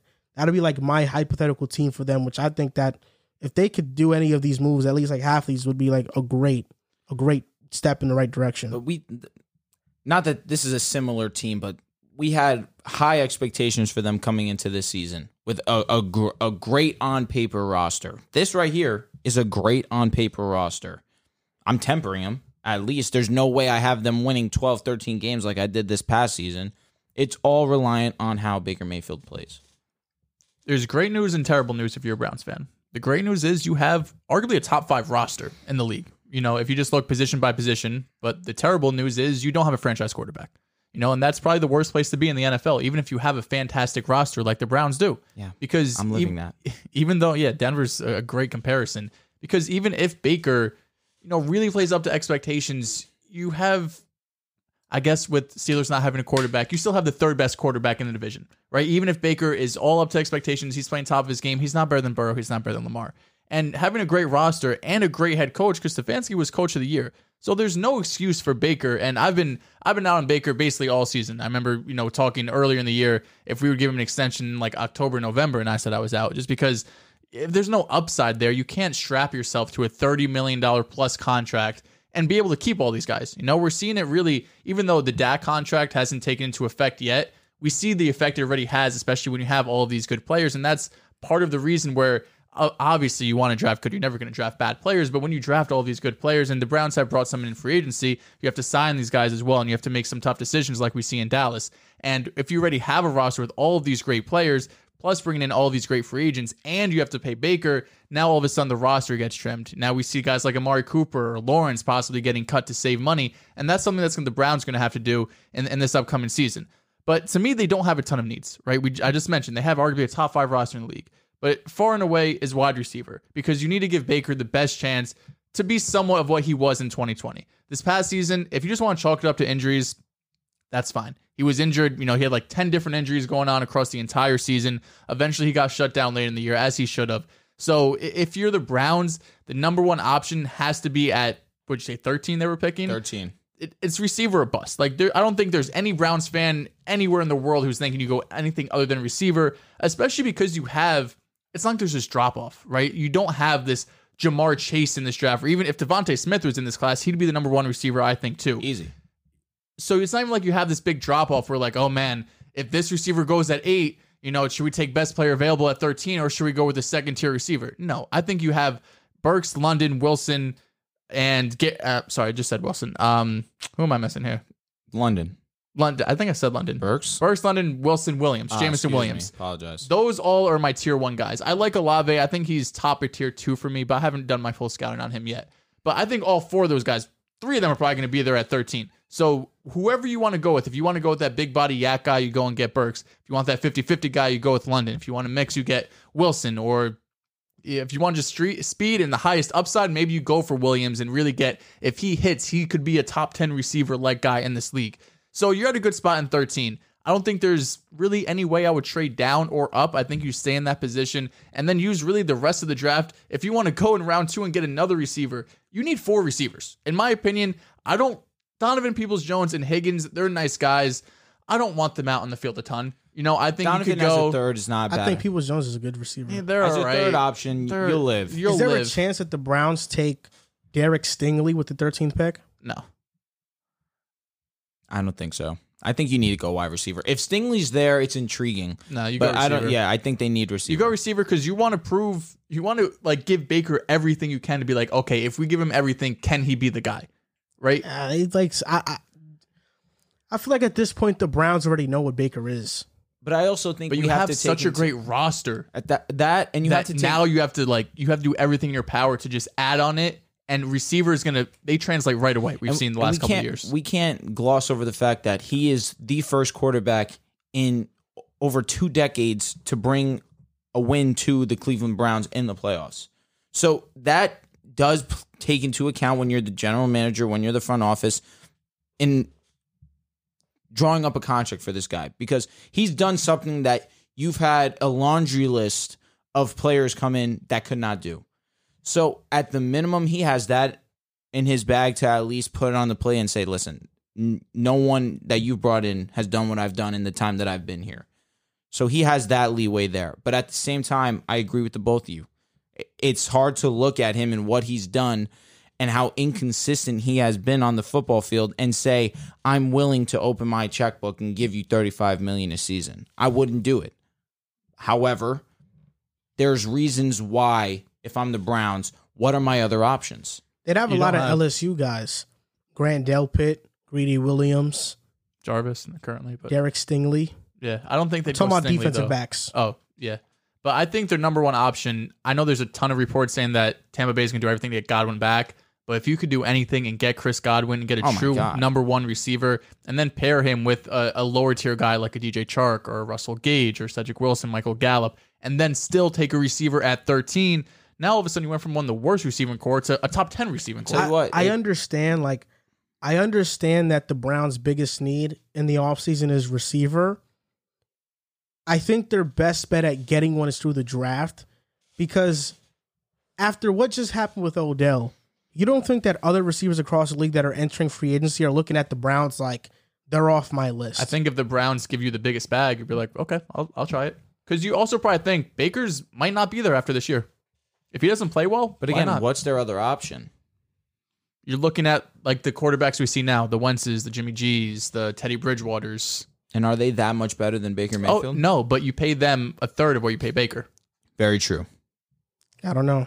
I'd go after Matt Ryan. Something I'd consider. Oh, yeah, duh. If Chris Godwin does come in, I'm looking Drake London.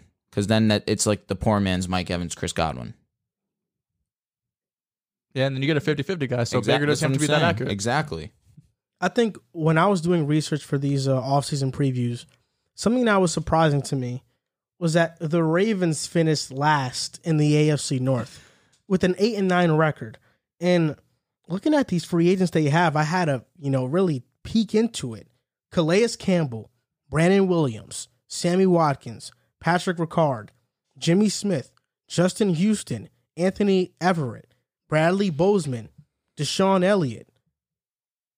They have $8 million in cap space. They haven't re-signed Lamar Jackson yet. They have these potential cuts. I mean, do they cut Marcus Peters and save $10 million? I think they have to. That's a big-time decision, but now you do that, you have no corners outside of Marlon Humphrey, especially since Jimmy Smith is a free agent. Even him, he's past who he once was. Alejandro Villanueva, who wasn't very good last season, you cut him for $6 million. Tavon Young, $6 million. They could save that. If they make those moves, they can free up $22 million in cap space, which would mean they'd have $30 million. Now, can the Ravens surround Lamar Jackson properly? Because this has been a guy that, he's had stacked rosters, Lamar Jackson. You think so? 14-2 seasons, got upset, even though they were the favorites, underperformed. I mean, he's not the greatest playoff guy, right? But he's always had great rosters. But you know what was funny is how I kind of thought about this the other day, and how Lamar Jackson for the past couple of years, he's benefited tremendously from being in a run-first system. And granted, he is the catalyst of that and why it goes. But Greg Roman is somebody who had number one ranked offenses rushing-wise in Buffalo. He's scheming up a running game plan. Greg Roman is cream of the crop, one of the best. And everybody always said, man, he's holding back Lamar Jackson. Man. And then this season, they went more pass heavy because they had to. And Lamar Jackson had his worst season of his pro career. He was very good early so in the season. He has the most weapons he's ever had in Hollywood Brown, Rashad. You love Rashad Bateman. Mark Andrews. All these guys, right? So all these guys. It's funny how Greg Roman got all this blame, and now Lamar Jackson has the most weapons he's had. He had his worst season of his career. He was great. When they went more pass heavy. He was great early in the season. He got hurt. Okay. He had one of the best wins. He had one of the best regular season wins against the Chiefs. He had a ridiculous comeback against the Colts. Clyde fumbled. Hey, a win's a win. Oh, okay, it's lucky, fluky win for me. But regardless, I'm saying even still, he still came back. What I'm saying is that went toe-to-toe with Mahomes. Lamar Jackson in his first 3 seasons, the Ravens went all in to try and win with him. That 14-2 season, how many points that great defense gave up in the playoffs? 34? Let me finish my Was it 34? They went all in their first few seasons. When they gave up all those points, Joe, you know what they did? Let's go get Calais Campbell, one of the best defensive linemen in football. They were great once again. But now they don't have... He won a playoff game. Now they don't have that cap flexibility. Now they don't have that cap flexibility. How's this team going to look coming off a season where the defense wasn't very good? So Lamar might not have a good defense anymore. Martindale is gone. The offensive line is falling apart. A once elite offensive line the Ravens had. The weapons are there, though. And J.K. Dobbins coming back. The most, running back's the most replaceable position in football. Can they surround Lamar Jackson properly? I'm looking at you because you're the Lamar Jackson guy. I am. Can they surround him? That's my biggest question. Can they surround Lamar properly to the point where he doesn't have another down year? I don't think this past season was a down year if you watched him play. Okay. He got hurt later on in the season, which was the reason why the second half of the year when Huntley and all these guys came in, he was playing sparingly. Played fine. Huntley played fine. In very limited action played well. And as a backup, played fine. What do you have, 2 starts? 3? He played good. And his very limited starts, like we've seen, like Mike White. He played like we've seen well. Mike White play really well. Let's relax. Oh, but if you watch the game, if you relax, he played well. I'm not taking 3 games of Tyler Huntley and being like, oh, if Lamar improves as a passer, like that's nonsense. I mean, I'm not calling Huntley Lamar. I'm just saying, like Huntley played well. He did play well. He played backup well. Yeah, 100%. I agree. But answer my question: can they surround Lamar properly? This offseason's big. This past season was a big step. I think bringing in Rashad Bateman, him and Hollywood Brown could be a great duo. I do think they need another receiver as well. I don't want Willie Snead or Duvernay being my wide receiver 3. Andrews, top 3 tight end in the NFL, so you can't have the excuse there. Type 2, for sure, Kelsey and him. And then at the running back position, I know it is the most replaceable, but when you lose your number 1 and your number 2 guy, and you're rolling out Devontae Freeman and Le'Veon Bell, it changes some things. And Devontae Freeman still had success. Devontae Freeman was pretty good. Okay. He was okay. He was so okay. He was so okay. He was serviceable. Gus Edwards and J.K. Dobbins are ridiculously better. Ridiculously better. And it's going to change the offense because that's how their offense is run. But I say that in the sense of Lamar Jackson played a a huge role in Devontae Freeman playing well. And the Yeah, fact of that course. Huntley running also quarterbacks was a also running going to do it. Yes. But I also think they have to bring in at least one more receiver. One of those, veteran type slot guys, whether that be a Jarvis Landry if he gets cut, a Jamison Crowder if he gets cut, Juju if he makes the switch from Steelers to the Ravens. I feel like that might not be in his person. I feel like he does like being a Steeler at the end of the day. Or even if they really want to go cheap, someone like an Emmanuel, or I know T.Y. Hilton wants to play again. But regardless, they need to bring in some receiver, because it can't be Devin Duvernay as your wide receiver 3. But there's no more excuses of getting Lamar weapons, because Hollywood had a breakout year and even had some games where he had some draw problems. He could have even better year. I think Rashad Bateman, who was injured earlier in the season, came into his own as the season progressed, but never really got a true connection with Lamar. I think their only game where they were really on was that game against Miami that they lost on Thursday Night Football. But outside of that, it was hard for them to establish a connection, because he wasn't around in training camp, in the start of the season, preseason, and then once he really got going, Lamar was in and out of the lineup as well. But when I look at this team, I think edge is a huge need, right? You mentioned Justin Houston's a free agent. Calais Campbell, even though he plays on the inside, I think edge is one of their biggest needs. They only had 34 sacks last season, which was 9th fewest in the NFL. Only had one player with more than 5 sacks last season. So edge is a huge need for a team that was really predicated on defense for the last 20 years. Lamar took over, and it kind of became the Lamar show. We mentioned wide receiver as well. And then offensive line. I think Bradley Bozeman is someone they're going to have to bring back. He was the 11th highest graded center according to PFF. Kevin Zeitler was great for them. It was a free agent sign they brought in last year from New York, who, for whatever reason, let him go. Ronnie Stanley returning from injury. So I think the offensive line is going to get better. Left guard and right tackle still are question marks. Villanueva was kind of a one-year stopgap, but he didn't play great. He's getting up there in age as well. A couple pieces on the defense. Inside linebacker, Burns, he was a last minute addition. I want to say in training camp preseason, he played pretty well for him. He's the expected free agent. Patrick Queen as well, but they don't have much depth there. And then interior defensive line, Calais Campbell's a free agent, don't have much there too. But in terms of surrounding Lamar, they have at least the foundation of the pieces, right? They have Mark Andrews, who came into his own, really solidified himself as one of the best tight ends. Hollywood, who is this year he stepped into top 2 tight ends. Nah, this year was because before that Waller was better. This year was the and Kittle elite production season, but if you watched him, you always knew he could do it. Yeah, for sure. So there's the weapons question. It's no more, right? I would love for them to bring in 1 or 2 more guys, but you have Bateman and you have Hollywood. You get the running backs back, bring in a couple pieces on the line, bring back Zeitler, or he's signed Bozeman, bring him back, and then the pieces are there. It's time for Lamar to step up, and he's going to. I think they can win the division next year. 3 touchdowns and 6 picks in his last 3 starts versus division opponents. Lamar? Yep. Is that just pass? What about rushing? Oh, he didn't have a touchdown rushing either in those games. I'll tell you what, this defense definitely does concern me. Now, I know we were talking about weapons. However, defensively, down the stretch of the season, you're being a bully. You are. You're being a bully towards Lamar. I don't appreciate it. It's just funny because I don't appreciate it. He was like, how about rushing? He was expecting. Well, how many yards did he have? Because you said no touchdowns, but how many yards? Okay, let me look at the yards. He had 114. In 3 games? Yep. Combined? 114? Yep. That's not great. And okay, first of all, no, I'm playing. Bro, it was 2 games. Not talking the about third game. Last 3 full starts. I didn't count that last game. I was about to say. Yeah. Jeez. Yeah, it was 120 yards in 3 games. He had games, a terrible game against Cleveland. That's really what did. He had 4 interceptions. Yeah, that game was bad. It was terrible. It was horrible. They still won. I was going to say, I do remember that game. However, defensively, down the stretch, they were one of the worst secondaries in the league. They were getting thrown all over, where Joe Burrow had his career day on him, where he threw for over 400 yards. It's one of those situations that I look at the Ravens and think Lamar is going to have to continue to play Superman ball for them to be in games if they don't address certain things on the defense. You already have, like we mentioned earlier, Marcus Peters, in my opinion, is going to get cut to put them in a position to bring in players to fill the other needs that they have. But that's going to put them at a strong disadvantage in their secondary. I think they can address that in the draft.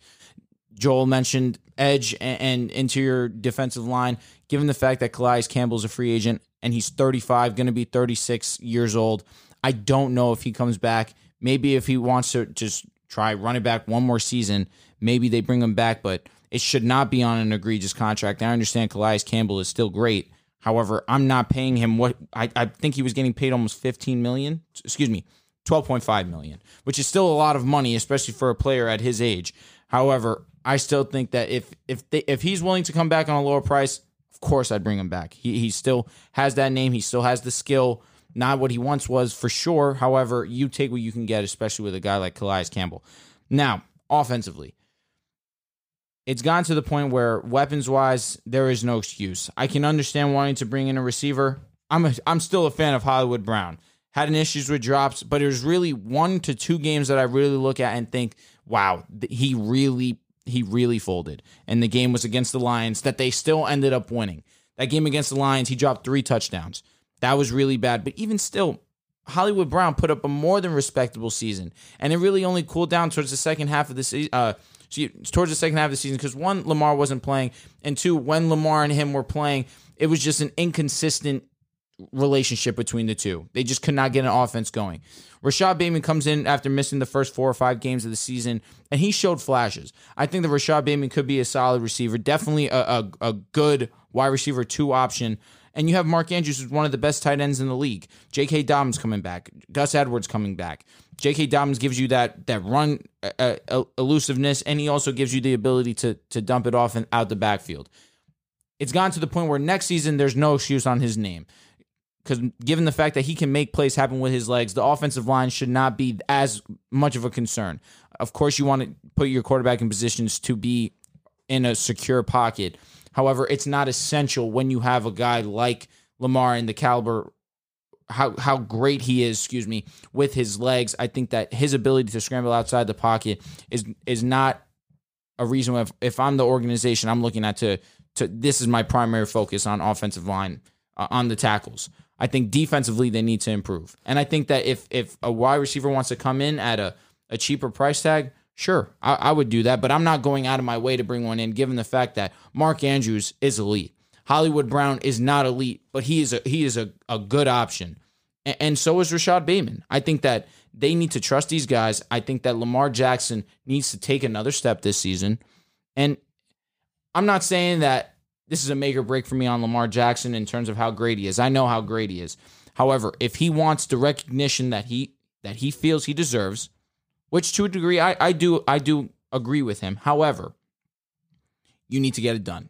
Because right now I'm looking at this team and I'm getting concerned. As we stand right here, March 7th, I believe is the date, 2022, I am concerned with this team to the point where it's a strong possibility I see them finishing in last place again. Because if they don't fix this defense, if they don't get things right in the secondary and on the line, it could be ugly for them. And then Lamar Jackson's going to have even more pressure to produce. And if he doesn't produce, they're not going to be looking at the defense, which is right now the obvious hole for them. They're going to be looking at Lamar Jackson because right now they're looking at anything to blame on him. Lamar went on the shop. I want to watch that episode. I have yet to watch it, by the way, but I'm going to watch it. I saw some clips, though, and I saw some quotes from it. And I guess I can just infer that most of it was him talking about the expectations of him, the narratives on him that he's crushed, by the way. And we know Lamar has already drove past all those dumb biases that were already put up against him. But the reality of what he's been in 3 of his 4 playoff games, he hasn't performed to the best of his level. I think he's only played 3. Oh, no, excuse me. I apologize. His rookie season against the Chargers. We've seen before that we just saw it this year with the Bengals. You can have an average defense, but if your offense is great, you can win a lot of games. I wouldn't say their defense was average. They played very well. Yeah. Their defense was average, though. I don't think so. Statistically, but they in were the one playoffs, they were one of the fantastic. better rush defense for sure. They were top 10 rush defense. They were a great rush defense, but then the pass defense was one of the bottom ones. Was it bottom? That's why it's average. Their O-line wasn't good, obviously, but what I'm saying is that I think the Ravens should go offensive line. They should focus on the offensive line this offseason. Bradley Bozeman, I don't know if he comes back. If they lose him, that would be a huge loss. But where they're at the draft right now, I think Tyler Linderbaum is a possibility. And even if they don't lose Bradley Bozeman, to bring in Linderbaum to play guard, I think would really help them a lot. Because now you'd have Ronnie Stanley, Linderbaum, Bozeman, Zeitler, and McCarry can continue playing right tackle. Even though you would like an upgrade over him, at the time, it's manageable. Marcus Peters, he has a huge cap hit. But the Ravens are probably thinking like, okay, if we have Marlon Humphrey and Peters healthy, we have one of the best cornerback duos in the entire NFL. So they might not cut him. I'm looking at really their safeties and their linebackers and their defensive line as the major holes on defense. For sure. Patrick Queen hasn't lived up to his expectations. He was super fast and he had a lot of tackles his rookie season, but he's such a liability in coverage. And like you mentioned about the edge stat, they don't have any edge presence. Matt Judon leaving really hurt them. And Calais Campbell potentially leaving is going to hurt them as well. I think the defense is going to be average at best next year. I don't see them turning it around. Offensively, that's where they can still be a top 10, top 5 offense if they make the proper moves. I am not okay with my best 2 receivers being Hollywood Brown and Bateman. I'm not. If I'm the Ravens, I'll go and sign Antonio Brown. And I go have Antonio Brown with Hollywood. Now with Antonio Brown, you now have a number 1 wide receiver. And he's talked about wanting to go to Baltimore too. Hollywood showed flashes of being able to be a wide receiver. He's not a wide receiver 1. I don't think Hollywood or Bateman. I think they're both really good 2s. I think that as long as Hollywood fixes the drop, no one's looking at him as he can't be anything but a wide receiver 1. And in Lamar's worst season ever, according to Joel, most passing yards per game, most fourth quarter comebacks in his career, most game-winning drives in his career. What are you talking about? Lamar, but it doesn't fit your narrative, so go on. Oh, wait, 16 touchdowns, 13 picks is my narrative. Yeah, he played 12 games. How is that supposed to make it better? He could have improved. I mean, whichever way you want to look at it, if he's a glass half full guy, I respect it. All right, you can say what you want. And they were 6-3 to start the year. Wins over the Chargers, wins over the Chiefs. You Colts. said most fourth quarter comebacks. How many? In his career. How many was that? He had 4 in 12 games. Okay, 4. One of them was against the Chiefs. Should have never happened. The Colts. You can't belittle a comeback win against the Chiefs. The Colts game. I mean, it was raining. No, the Colts choked it, man. Come on, that's one of the most impressive wins of the season. Come on, keep going. Let's hear it. Oh my God, Wentz couldn't throw the ball. We know Wentz is not that very good. Come on. Come on, man. Can you stop? And then against the Lions, wait, was it his comeback or Justin Tucker's kick? Is it Brady's Super Bowl or Vinatieri's? I don't give a damn. I'm just it was the farthest kick in NFL history. It's his fault. Right. They have the best kicker in the league. And also to Lamar's credit, Hollywood Brown, that was his bad dropped game. Multiple touchdowns. That was his bad. He dropped 3. Oh, so you're saying if he has those, he doesn't have a fourth quarter comeback? He also has 3 more touchdowns on the season. Low key. Okay, I'm fine with that. Yeah, I'm cool with that. So you're all I'm saying is that 3 of the 4 comebacks that you told me. I mean, really, bro. This narrative has to stop. No, really, come on, bro. Stop. Really, come on, man. I mean, no. We all watched that Colts game, and everyone was going crazy. We'll see what happens next year. Was the Browns game this past year too, where he came out because we thought he had a shit? Was that this year? Yeah, no, that was last year. Look, you're going to be very like Lamar. Pro Lamar. Look, I applaud you. It's good for you. MVP. It's an MVP. It's not. He's a Pro Bowler. I know you care about that. He was a Pro Bowler. We all need players that we root for. Pro Bowler. We all need players that we root for, and we're fans of. Lamar's your guy. Yeah. I understand wholeheartedly. Just like Matt Ryan's your guy. Yeah, Matt Ryan's an MVP. Respect him. So's Lamar. Like, come on. This is what I gotta say though. We've seen running quarterbacks deteriorate early in their career. He's 24. Cam Newton deteriorated after he won the MVP. I know Cam Newton is also out there just getting hit constantly because he knows he's bigger than everyone. He gets hit too much, constantly. But not to the extent of Cam. I don't know. Not to the extent of Cam. I don't know if that's true. He's also a better passer than Cam. Okay, I agree, but he gets hit a lot. More than I would like, for sure. He lowers his shoulder still. He does. It took Cam 5 years to be what he was.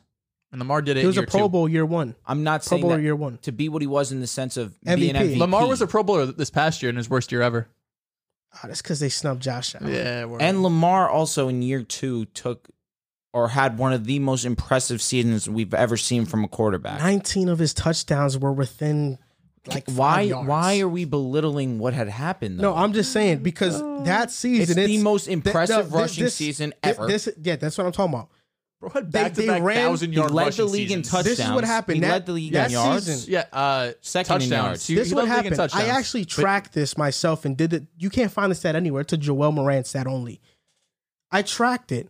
19 of his touchdowns came within 5 yards. You want to know why? Because they ran the ball the entire drive, and then they're like, "Hey, Lamar, we want to pad your stats. All right, we want to pad your stats. Why do I care? You're gonna throw this easy 5-yard pass for a touchdown. Who cares? 19 of his 36. That's more than half. Okay, and you know, if he had 5 touchdowns that were 50-yard touchdowns, he had 5 broken plays that were touchdowns. Come on, bro. Are you serious? Come on. 19 of 36 are 5-yard passes. Is it a touchdown or is it a touchdown? Is it 6 points or is it 6 easy points? Touchdown. That's what I'm saying. It's hard an easy touchdown. It's hard to score a touchdown, especially in the red zone within 5 yards. That's one of the hardest places to score. Not if your running game is that dominant. And when you have a dominant running quarterback. That's I'm right. No, bro, that's ridiculous. That's ridiculous. No, how many teams struggle with red zone offense, and now we're taking this away from Lamar because he was one of the best? Joel, just that's crazy. Continue a that's different crazy. Continue a different conversation. 19 of his 36. How important is red zone offense? How important? Very important. Okay, but so he converts at one of the highest rates in the NFL, and you're taking it away from him. But I credit Greg Roman more though for that. He has to execute. He has to go out there and execute. Why are you entertaining this guy? I credit Greg Roman more. Why are you entertaining? They were open, wide open. He's trolling. All 19 wide open. Yeah, I think like 16 of them were. Led the league in touchdowns. Who cares? They were all within the 5. So I mean, whatever. Yeah. Stop it. Yeah, I think that's how you got. Sometimes you got to look at it and you got to be objective about things. Listen, man, I'm sorry, you lost me. Subjective. No, you're being. And Lamar should never won MVP that year anyway. It should have been Russell Wilson. He had more fourth quarter comebacks. Lamar didn't have any that year. Lamar had like you love fourth quarter comebacks so much. Lamar went 14-2 because they had a stacked roster. Led the league in touchdowns. Russell Wilson won 11 games that year. Had like half of the games they won. He had a fourth quarter comeback. He went 14-2. Lamar Jackson. Question: he didn't lead the league in rushing. But he had was 1,200 yards. Yeah, he might have been top 5. He probably was top 5. Was that CMC's year? That's what I'm wondering. It was, yes. Okay, I had both of them. Mm-hmm. That's why I remembered. Yeah. Team was crazy. Russell Wilson that year threw 35 touchdowns to 6 picks. So he threw just as many touchdowns as Lamar without 19 of his being from the 5-yard line. Did you count all of them for Russ, though? Did you count all of them? And also... No, he didn't. He didn't. I know he didn't. You don't have to tell me. Are you talking about 2019? How many touchdowns Russell Wilson had 31 touchdowns and 5 picks in 2019. Lamar had 36 and 9. He had 5 game-winning drives. Lamar only had 2. Russell Wilson's way more valuable to me. You're nuts, bro. He went 11 and 5 that year. Lamar went 14. By the way. They went 13 and 2. He didn't play the last game of the season. Oh, okay. 11 and 5. They won though, but Russell Wilson, he's snubbed. 14 and 2. This Lamar season is one of the craziest seasons I've ever seen in my life. This Lamar season, almost 5,000. 83 QBR, 113 passer rating. This Lamar season, you and I are gonna go at it a lot this year. Let's do it, Lamar. Let's do it.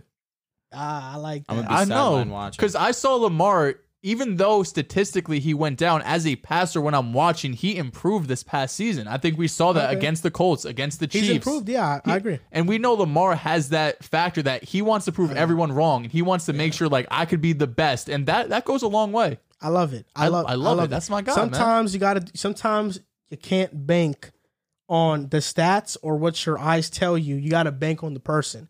And you're banking on Lamar's heart. Well, I'm banking on all of the above. But yeah, that definitely plays a part. That's what I love about Lamar. Sometimes I do that. Sometimes I bank on guys' work ethics. That's why Auden Tate will be fine. First play against the Chiefs, man threw a pick 6. He said that won't happen again. Nah, he went crazy that game. Oh yeah, he's lost to the Chiefs. Outside of that one game, he won. I know, but everyone was talking shit like, "Oh, he can't be the Chiefs, can't be Mahomes." I mean, and he did it. He beat Clyde. You're not even a big fan of him anymore. Oh hell no, that's a shame. He stinks. Really gross of you, honestly. What do you want? Am I supposed to just keep going when a player sucks? I need you to say right now on microphone that you were wrong about Clyde Edwards-Helaire. I've mentioned this 100 times. I was completely wrong on Clyde. That's great to hear. Yeah, no doubt in my mind. Before we go on to the next segment, a quick word from DraftKings. Now, they are the official sports betting partner of the NBA, and right now you can bet just $1 and win $150 in free bets if you download the DraftKings Sportsbook app now and use the promo code TBPN and you bet just $1 on any NBA team. You can get $150 in free bets if they win. That's promo code TBPN at DraftKings Sportsbook, an official sports betting partner of the NBA. Now, Drew and Joel, been talking about DraftKings. I know you're an avid bettor. To a degree. I look at it more than I am trying to understand how you've been these past couple of days or weeks with DraftKings. What have you won? What have you lost? Who are you disappointed in? I want to know that type of stuff. Interestingly enough, I really haven't been betting too much. However, UFC was very intriguing to me. We spoke about it a little bit with Kobe Covington and Masvidal, and the lines were not anything that really intrigued me. However, I was just like, I do believe Kobe will win. I put a cute amount of money on him. It was a nice return. But basketball and betting really do scare me. I've had some success with betting basketball. However, basketball is so unpredictable in the regular season basis, where the most unpredictable sport to bet without a doubt is baseball. That is without a doubt. I don't bet baseball at all because any given night, the Orioles could beat the Red Sox. The Orioles could beat the Astros. Just name any great team. The worst team can beat them on any given day. That's just how baseball works. But basketball, it's very hit or miss for me because if I'm betting basketball, it's a live bet because you're actually sitting there, you're watching the game, you're understanding that it is a game of runs, you're understanding that certain teams just feel or look different than they normally do. So I really haven't been betting too much, but I did dabble a little bit in UFC recently, and I've just been hesitant, truthfully. I feel like when football's gone, I'm not in love with betting as much because football, there's a higher probability of hitting your bets. The over-unders, you know which players are going to do their thing. You know which teams are going to beat other teams because football is more predictable in that sense. Yes, any team can beat any given team. That's just a fact. Look at last season, 2 seasons ago, where the Rams lost to the Jets, who were 0-11 up until that point. I had them in my parlay. They were like minus 1,100. Yeah, which is tragic. But I'm going to start betting a little bit more, but I've just been hesitant. I hope you can understand. Yeah, I was in Atlantic City this past weekend, so I'm not a big card guy. I would love I like playing poker and blackjack with friends, but I'm not big into it. Paying $25 a hand. I'm just not doing it. I threw a little money on the Sabonis bet, didn't hit. Threw a little money on the UFC bet, didn't hit. But I did throw a little bit of money, probably a week or two now. On you threw money on Masvidal? No, it was a 6-leg parlay and only one missed, which you hate to see. Oh, it's horrible. But I did throw a little bit of money, probably a week or two now, on Ike Ekwonu to go number 1 overall. He was plus 700 at the time, and Drew told me before the show he's gone all the way down to plus 170. Plus 170. So that might be a little cute money to work with there. That's good. That's good hindsight, Ike. Yeah, he might be the number 1 pick. He could be. I think they're going to go tackle. We're going to get into the Jags. Evan Neal or Ekwonu, and it's a perfect segue. We're not going to talk about the Jaguars right now, but we're going to talk about them in a few. Right now, it's the Tennessee Titans' time to shine because they finished first in the AFC South. We'll talk about them first. They were 12-5. They lost in a divisional round in their first playoff game. A disappointing season. Now, for the past couple of years, the Titans have been this team that in 2019, right? Cinderella story. They came out of nowhere. They won 2 playoff games, made the AFC Championship. And they have been unable to replicate that success to this point. Now, how do they become more than just a Cinderella story or an underdog story? Because all season long, when Henry went out, we were kind of like we're out on them, and they kept winning. And Titans fans are like, believe in us. Nobody believes in us. In divisional round, they lose. So, what is it going to take for you to believe in the Titans? What do they have to do this offseason? One would be getting another wide receiver. You have A.J. Brown, who, when healthy, is one of the best wide receivers in the NFL, for sure.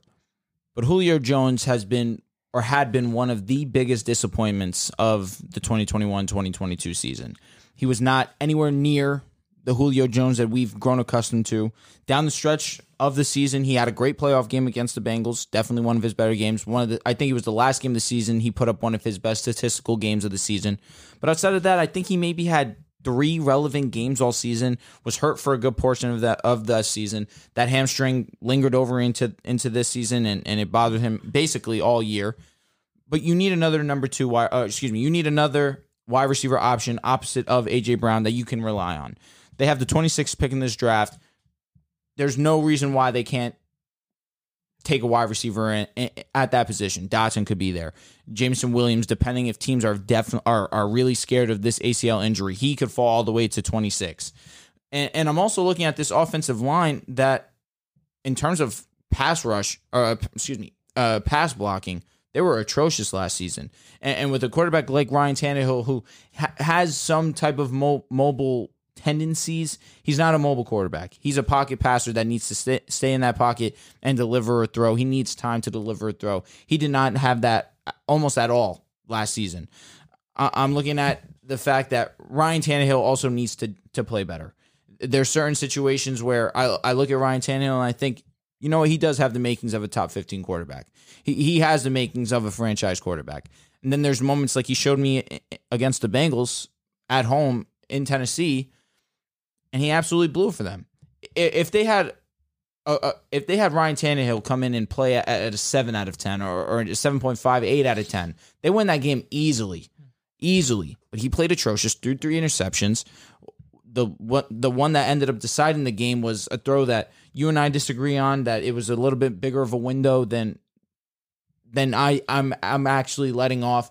I just thought the throw was unnecessary. You're in a position where you're already relatively driving down the field. You don't need to put yourself in a position to turn the ball over, and now you're putting the Bengals in position to win this game. I thought that throw was ill-advised, and there was definitely moments within that game that he could have taken over and put the Titans in a better position to win. But it's ironic because basically all season it'd been Ryan Tannehill carrying the majority of the load for the Titans, game managing almost every single game, given the fact that A.J. Brown was in and out of the lineup. You had Derrick Henry out of the lineup for a good portion of the season, came back against the Bengals, was not the Derrick Henry that we had seen prior to him going down. And every year other than that, basically, he's been all-world, the best running back when healthy in the NFL by far. You can't tell me otherwise. I understand Jonathan Taylor's great. He's not Derrick Henry. However, it's ironic because Tannehill had been that guy that saved them offensively. And when you needed him most, he definitely did not shine bright for them. I'm looking at them to address that second wide receiver option because Tannehill needs another receiver that he can trust and not just be solely reliant on A.J. Brown. And I'm looking at them to really address this offensive line. You had Lewin go out, and once Lewin went out, you really didn't have any other solid wide receiver options. When it comes to cap, they really don't have that much cap. I believe. I think they're negative. They're negative 8 around. And I just don't know how they could be put in a position to get better offensively on the offensive line in terms of spending money. You're going to have to draft a guy to really better this offensive line. They're in a tough position, but I think it needs to start with bringing another receiver opposite of A.J. Brown, trying to bring in any type of offensive line help, and I think that you will put Ryan Tannehill in a better situation to be successful. Defensively, I think they're fine. They were one of the best rush defenses in the league last season. You still have one of the best safeties in Byard, I think secondary-wise, it's not a huge concern for me. I just think that it's really relying on Ryan Tannehill and whether he can get the job done. You could look at this as glass half full or glass half empty. You could really look either way because the glass half full side is they're in a bad division, right? You had the Colts with Carson Wentz who just fell apart. The Texans with who knows what's going on with Deshaun. Like they've ran this division over the last few years while being an above average but never an elite team. And I look at the division, barring Deshaun coming back, which seems like a pipe dream, like that's very unlikely to happen. They're probably going to have the best team again next year. So even if they don't make a ton of moves while being pretty strapped with cap, they could make some restructures to Tannehill and some other guys and free up some money if they wanted to. I struggle to see how many big time free agents or, real guys are going to be difference makers right away because to me, this team, it kind of is what it is with Ryan Tannehill, right? They're going to be a really good team, but when you have a good quarterback who's not great, it's hard to have a great team and a great season and really go deep into the playoffs. So the glass half full side is you're going to run your division again, barring the Colts going out and really upgrading at quarterback. Even if they do get a Jimmy G or a Teddy Bridgewater or whoever it might be, I don't think that's an upgrade over Carson Wentz. And I know we've had disagreements over Wentz versus Jimmy G, but I don't think either way. I still look at this Titans team. I still think they have the edge in talent as well as coaching. Vrabel is one of the best coaches in the league. To them, at least for the Titans, if you could stay healthy and you could keep A.J. Brown and Derrick Henry on the field, Derrick Henry I'm not as worried on. I am a bit just because, he's had multiple years now of 300-plus carries, and that's going to take a toll on you eventually. Hopefully he can stay healthy this next year. But A.J. Brown's a receiver who basically every season has dealt with injuries. When he's on the field, Drew mentioned, he's phenomenal. Julio Jones, up until this point, these last few years from Atlanta and here, he's not Julio, right? He's not going to be able, you can't depend on him for 16 games. You got to hope he could be healthy 10 to 12 games in the regular season and pray when playoffs come around, he's 100% healthy and he could be a wide receiver too. But I do think you need another receiver behind him. I'm not a big Chester Rogers guy. I know we've had disagreements before about who's good on their receiver core. Who's the receiver? Westbrook Akini. Yeah, Aquino. He's a free agent as well. I know you're higher than most on him. I like Westbrook Akini. Yeah, he's high. He's probably a wide receiver 4 to me. But I think upgrading wide receiver, because you can't rely on Julio, and I don't want my wide receiver 2 to be Chester Rogers, especially when you can't rely on A.J. Brown being there. They do have a few free agents: Ben Jones, Harold Landry, Rashawn Evans, Nick Westbrook-Akini. We mentioned Jayon Brown, Frisker, tight ends, a few. It's a lot. A few. And most of these guys are starters, too. I think tight end's another position. After letting Jonnu Smith walk the last year, they weren't really able to replace him. He's a tough guy to replace, extremely athletic. I thought Frisker was going to play a little bit better. He really was mid. Yeah, he didn't. At best. He was. And he wasn't good. A couple guys at receiver. Swain was their best tight end. Yeah, a couple guys at receiver, if they want to go, maybe a guy like Will Fuller, someone who could stretch the field, probably be cheap.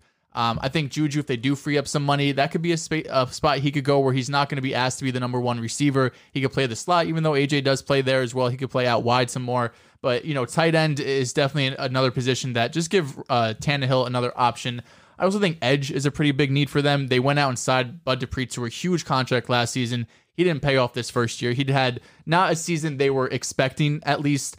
We mentioned a couple of their free agents, Harold Landry and Rashawn Evans, who are both linebackers as well.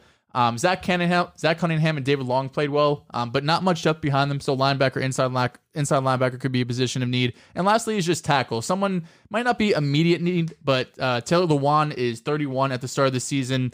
David Cressenberry, who's a free agent, led up the most sacks by tackle this past year. So I think tackle is a way they could go, but with being pretty strapped with money, picking later in the draft, that could be a spot for a receiver if they want to invest in. They're not going to be able to get off Julio's contract, I don't think. So if they could get, a day 1 starter at receiver or possibly one of these tackles fall, because it is a pretty deep tackle class, that makes a lot of sense to me.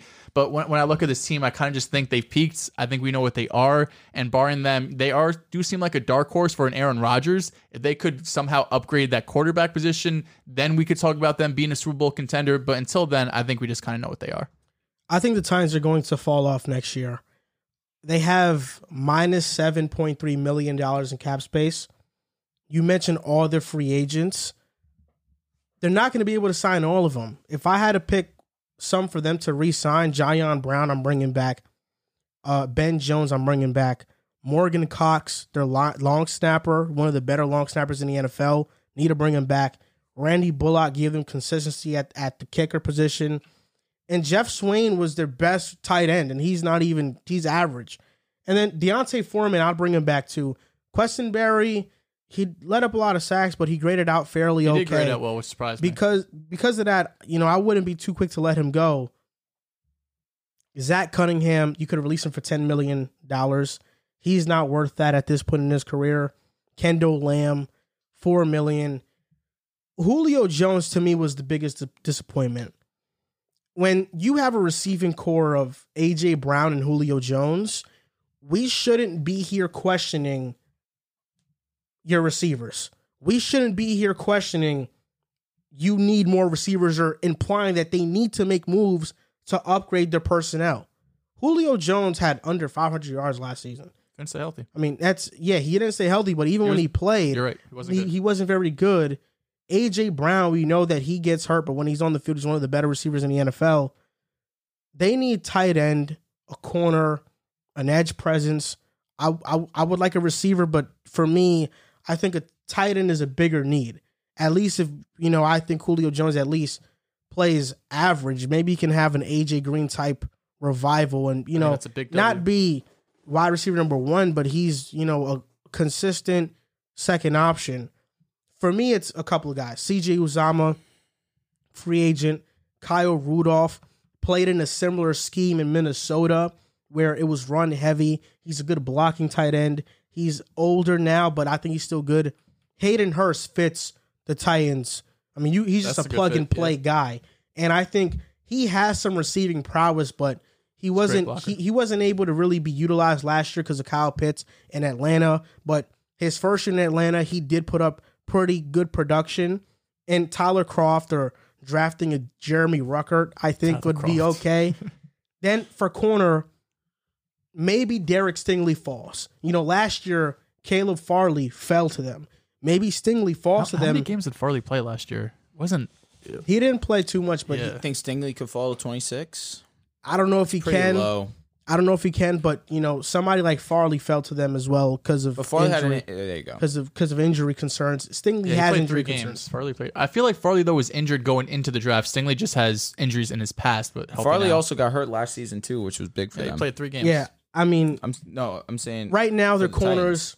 Right now their Played corners: three? Janoris Wow. Jenkins, Christian Fulton. I think Fulton's going to be a good corner. Trent McDuffie, maybe Elam is like some options at pick 26. And edge at the edge position, Harold Landry's an edge. It's a 3-4 scheme, so he's their outside linebacker. He had a good year, and I like Harold Landry a lot. Do I think they're going to have enough cap space to re-sign him?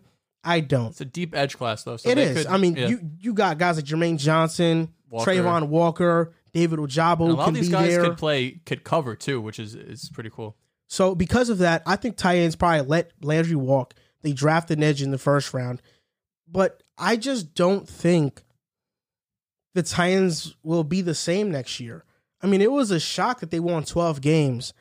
I think their offensive line, pass protection-wise, is one of the worst in the NFL. It's horrible. They don't have receivers that are reliable because they are injury-prone. Ryan Tannehill regressed. Their defense, they're not going to... I at least from what I see right now, it might just be a couple guys on our defensive line that scare you. Maybe Bud Dupree comes back and he's good to Better go. hope, give him a big deal. But the Titans, I mean, linebackers are average. I love their safeties. They have one of the best duos at safeties in Kevin Byard and Amani Hooker, who I've loved for a long time. There's a lot of holes on this team.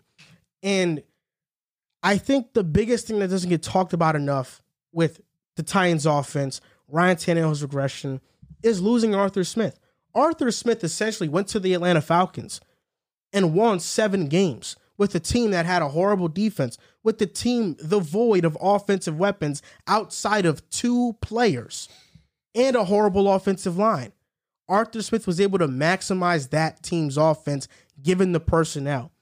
We saw the switch from Arthur Smith to Todd Downing in Tennessee, and it was awful. I mean, his play calling is not the same, even though they run the same system. Todd Downing, they have to upgrade their OC. They probably won't, but Todd Downing is not a good play caller. And because of that, I just don't trust the Titans next season.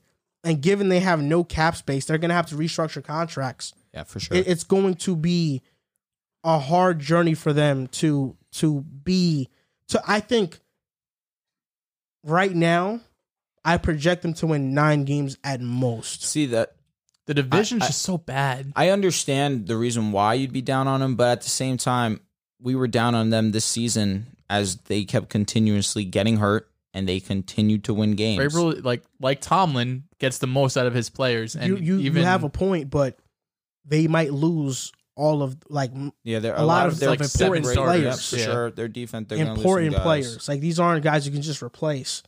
These are important players. I'm with you. So I mean, they could win 9 games. I agree.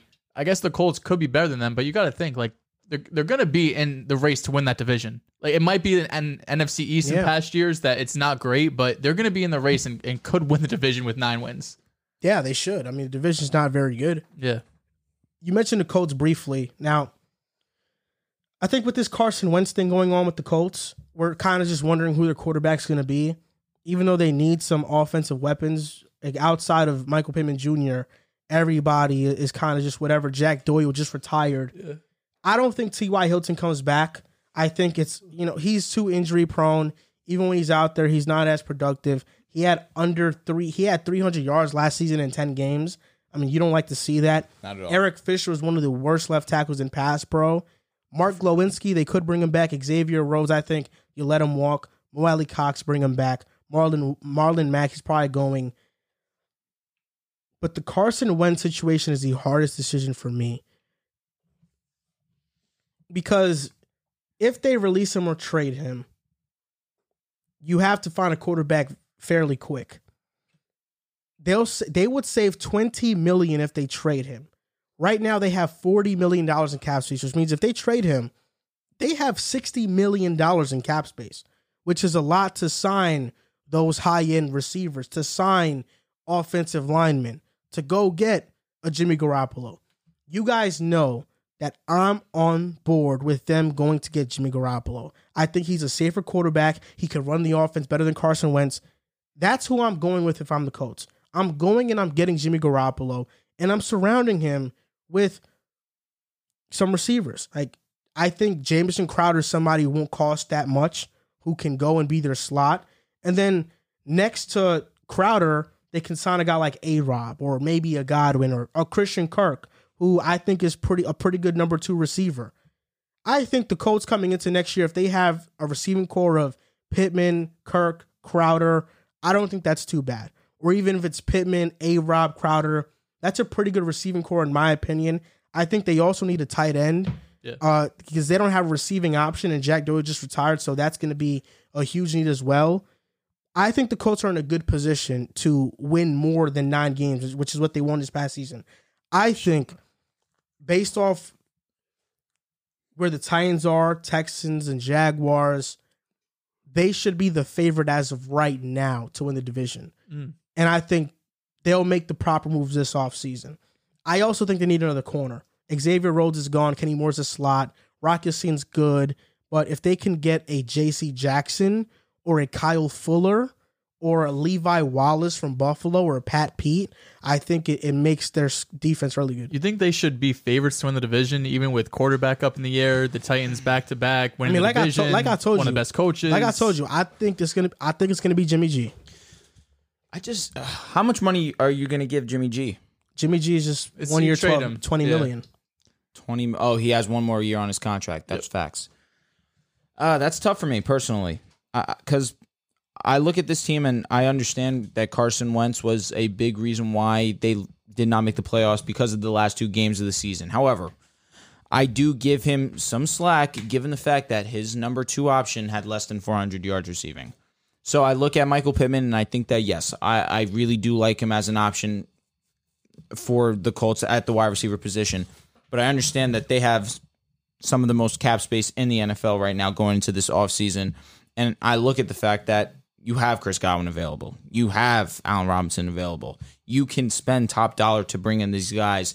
And you're saying they would save $20 million by getting rid of Carson Wentz, correct? Yeah. That's you where just replace it with Jimmy G. Yeah, so you're not getting really $60 million. It's still essentially the same 40.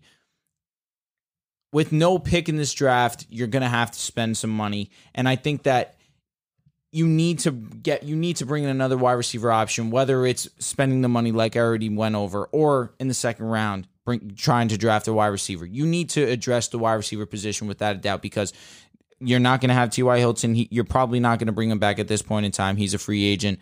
Off the top of my head, Pascal was one of their options. He's not it. Paris Campbell's not it either. You need to at least, if you're the organization, sit down and say, listen, we put the best personnel out there and Carson Wentz could not deliver. That's what you need to say. But right now you can't say that, because are you looking at Michael Pittman and saying he's a true wide receiver 1? Not he's really. A low-end one. He's a low-end one for sure. I'm with you. I think Michael Pittman has a lot of talent, but you cannot win consistently with him being your number 1 option. And I'm also looking at, you have Eric Fisher, who's going to be a free agent. Do I want to go all in on trying to protect Carson Wentz and maybe spend all my money on trying to bring in Teron Armstead to the Colts to really make them one of the best, if not the best, offensive lines in the league?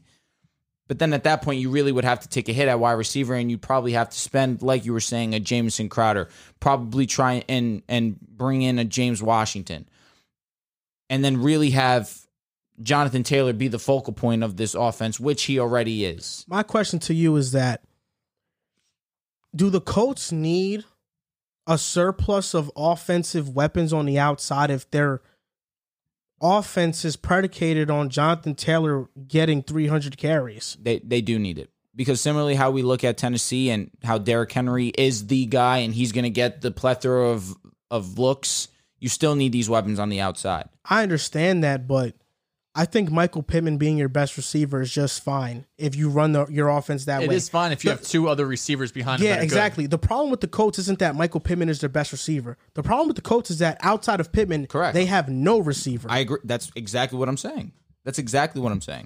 No, I know what you're saying, but I kind of just came across like they need somebody better than Pittman. No, they need. Okay, if that's how it came across, I can understand. That's not how I meant it at all. In the sense of Pittman being your wide receiver one and him being the only serviceable option you have, I struggle with that. You need to at least bring in 1 to 2 guys this offseason, and regardless of whether it's going to be Jimmy G or if it's going to be Carson Wentz, Jimmy G is going to come in with these weapons that they have right now and is not going to produce, and we should not be surprised. The Carson Wentz Jimmy G stuff doesn't make sense to me. I know. Why not? Because I don't get it. I don't get it. Why don't you get it? Why do you want to bring in Jimmy G, who's already a limited quarterback? He has a low ceiling. His floor is higher than Wentz. Yes, he just had the 3rd most turnover-worthy plays in the league. Mm-hmm. He was great because he was good this year. I'm not calling him great, but I'm saying this past season because you have Shanahan and Debo, Kittle, Ayuk, Elijah Mitchell. Like, he had a great offensive line. Like, he had everything perfectly in place, similar to when we saw Baker Mayfield have a really good season when everything was perfect. He comes to the Colts, everything's not perfect. He's downgrading that coach. He's downgrading that weapons. He's downgrading offensive line. Correct. How is Jimmy G going to come in? So now you're going to go and trade or release Carson Wentz, bring in Jimmy G. That doesn't solve any problems. You're going to have the same issues because you're going to have a limited quarterback. You just trade. Yes. You won't have the same issues. You will. No, you won't. Jimmy G just had the 3rd most turnover-worthy plays in the league. You won't have the same issues because Carson Wentz doesn't take checkdowns. He doesn't take short passes. Jimmy G just had the 3rd. He had more turnover-worthy plays than Wentz. Carson Wentz is a quarterback who plays hero ball way too much and likes to create things out of structure, and because that doesn't play within the offense. Jimmy Garoppolo is going to play within the offense. So the issues the Colts have right now with Wentz is that he makes too many boneheaded mistakes. He does. in the areas of you should have took the check down. Why are you rolling out of the pocket so soon?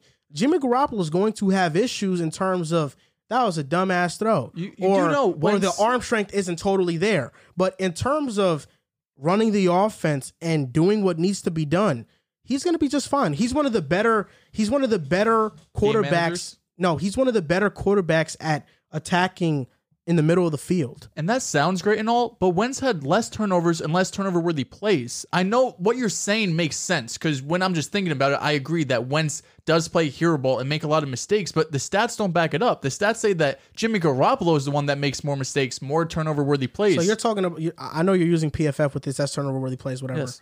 I'm just wondering, and this is not to like piggyback off what we talked about earlier, but I'm just wondering where Lamar ranks in all that. Well, they took my PFF subscription away. I need pick sides.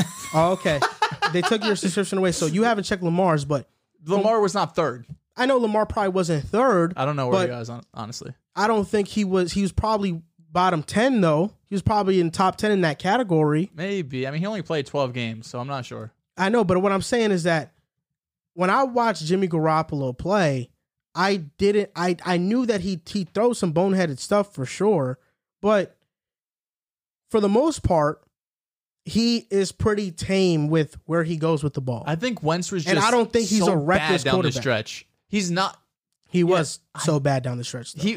Wentz was terrible down the stretch. You can make the argument he was one of the worst quarterbacks down the stretch, which is not the first time it's happened. There's something to be said where, okay, maybe you're downgrading the talent from Carson Wentz to Jimmy G, but leadership in the locker room, sure. Carson Wentz has already been questioned by Eagles teammates. He's been questioned by Colts teammates. There have been reports that have came out about how they're not in love with his leadership style. One thing about Jimmy Garoppolo, everybody in San Fran loves him. 100%. And the only reason he's not coming back is because the organization made the decision to move off of him from Trey Lance. But I guarantee every single 49ers player in that locker room offensively is like, we would love Jimmy Garoppolo back. Yeah. If he's our quarterback next year, we would love for him to be our quarterback. The intangibles. They have talked about his calming presence in the huddle. Yes, I agree. The intangibles, the soft skills. That matters. It does matter. It definitely matters.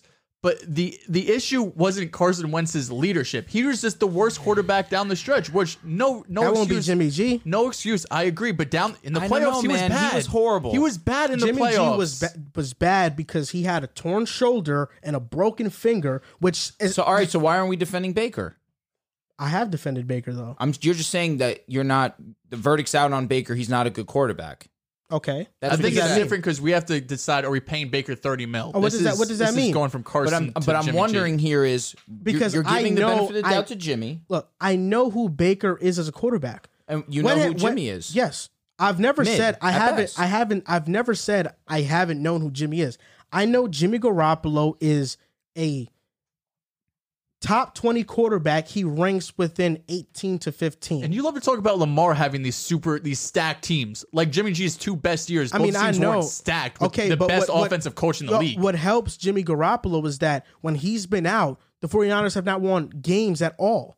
The 2 times Jimmy Garoppolo has been healthy for the 49ers, Yes. they've went to the Super That's Bowl. also when the rest of their healthy. I mean, the one rest time of the NFC roster was healthy. championship- The one year when he was really hurt last season in 2020, the rest of the roster was hurt. Bosa was out. Kittle was out. Okay, Debo but he was out. hurt too. I That's what I'm know, saying. but so was the surrounding pieces. I'm saying the 2 times Jimmy G has been healthy for the Niners, The rest of the they've made roster has been healthy too. They've made the Super Bowl and they've made the NFC Yes, Championship. but not because of Jimmy G. He I'm was wait, not hold good up. against the Packers. He You was are- very you mid are- against the okay, Cowboys. But you are totally misconstruing what I'm saying. Bad against the Rams. Not once have I said the 49ers won because Jimmy G. Not once did I say Jimmy G has this potential that's untapped. I know who Jimmy Garoppolo is as a quarterback, and I think his style of play fits the Colts better than the I Indianapolis understand, Colts. but my point is you're downgrading across the board everywhere, and you're expecting No, him you to are. be. You're You expecting him to be the same guy. How are you down? Aside from running back. Okay. And you That's still big though. Shanahan And that's is a huge Shanahan's gap. the best run scheme in the NFL. And Frank Reich is a very good offensive yes, play but caller it's too. different. Shanahan and Reich are No, we're I know, talking different but levels. you're acting like And Jimmy the G. offensive line is Your not that great. Their run blocking is one of the best in the Pass NFL. blocking? Yeah, but the pass blocking has ranked bad. Eric Fisher was horrible in pass pro. Correct. But it was worse because Carson Wentz holds on to the ball. Like, that's why. You want to know why he holds onto the ball? Because his receivers aren't getting No, he open. holds on to the ball because he doesn't trust what he sees. Because his And he receivers aren't doesn't, getting open. take the easy throws because he waits for things to develop longer so he can take longer shots. This would be a different discussion if you're upgrading from Carson Wentz. Carson Wentz to Jimmy G is not an upgrade. It's a lateral move. You just have to, at this point, just make the pieces. You have to make the pieces around him better. Use that $40 million you have and go out and get receivers.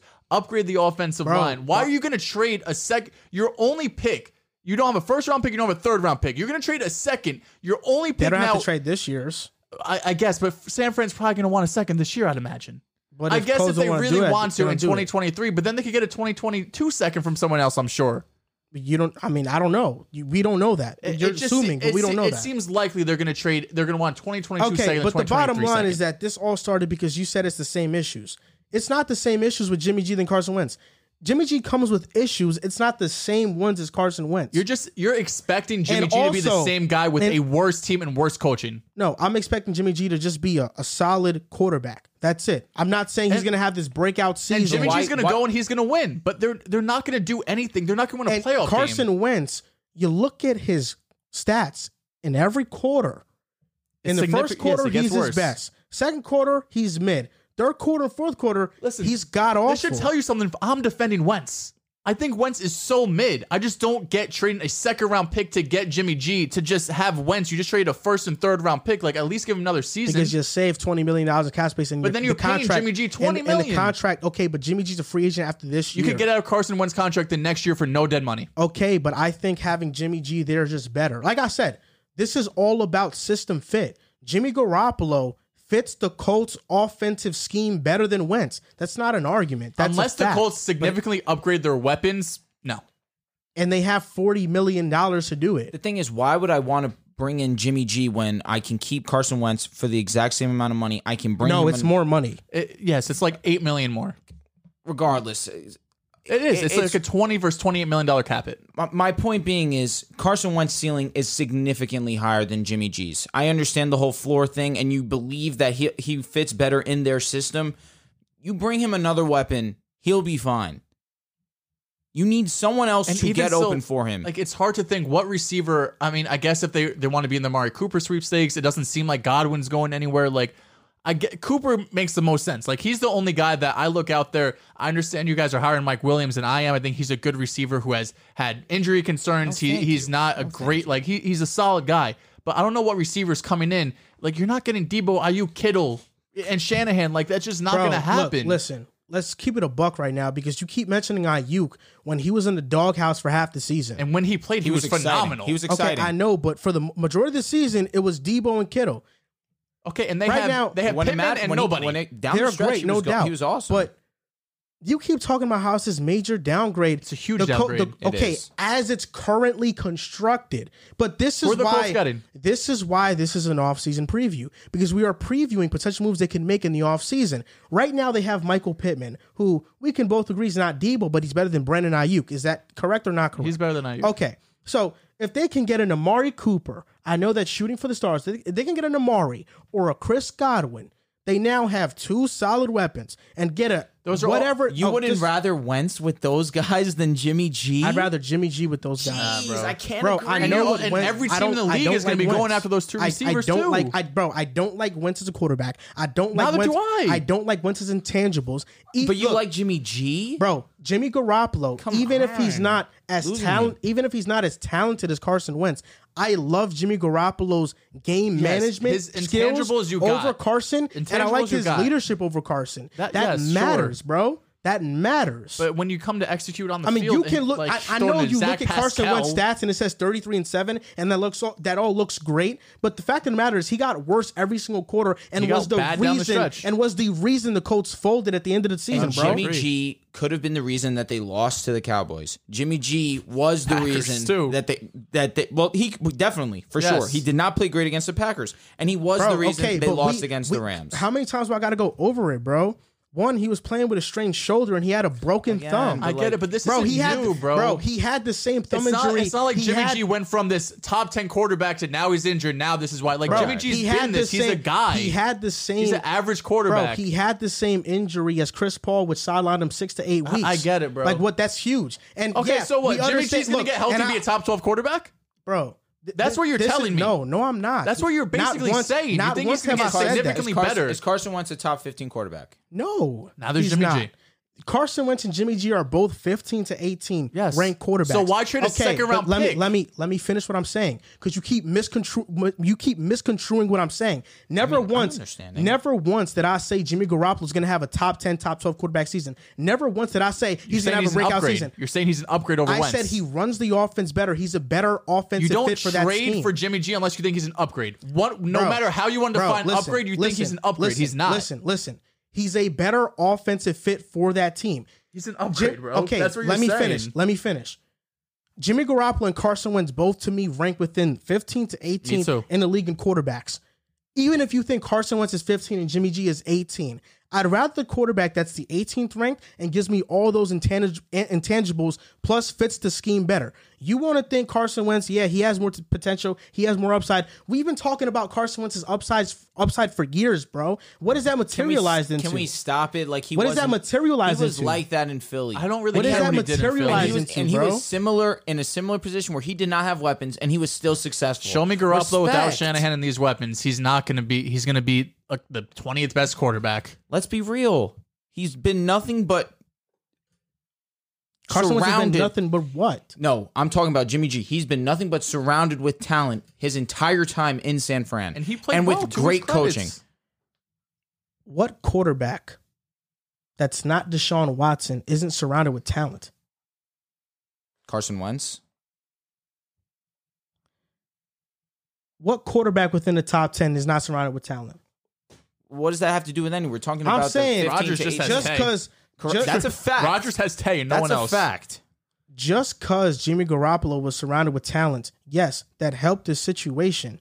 He is not. Allen has Diggs and Gabe Davis. Bro, it's not like a situation where Nick Foles in 2018 is going from Philadelphia to Jacksonville where they have nothing.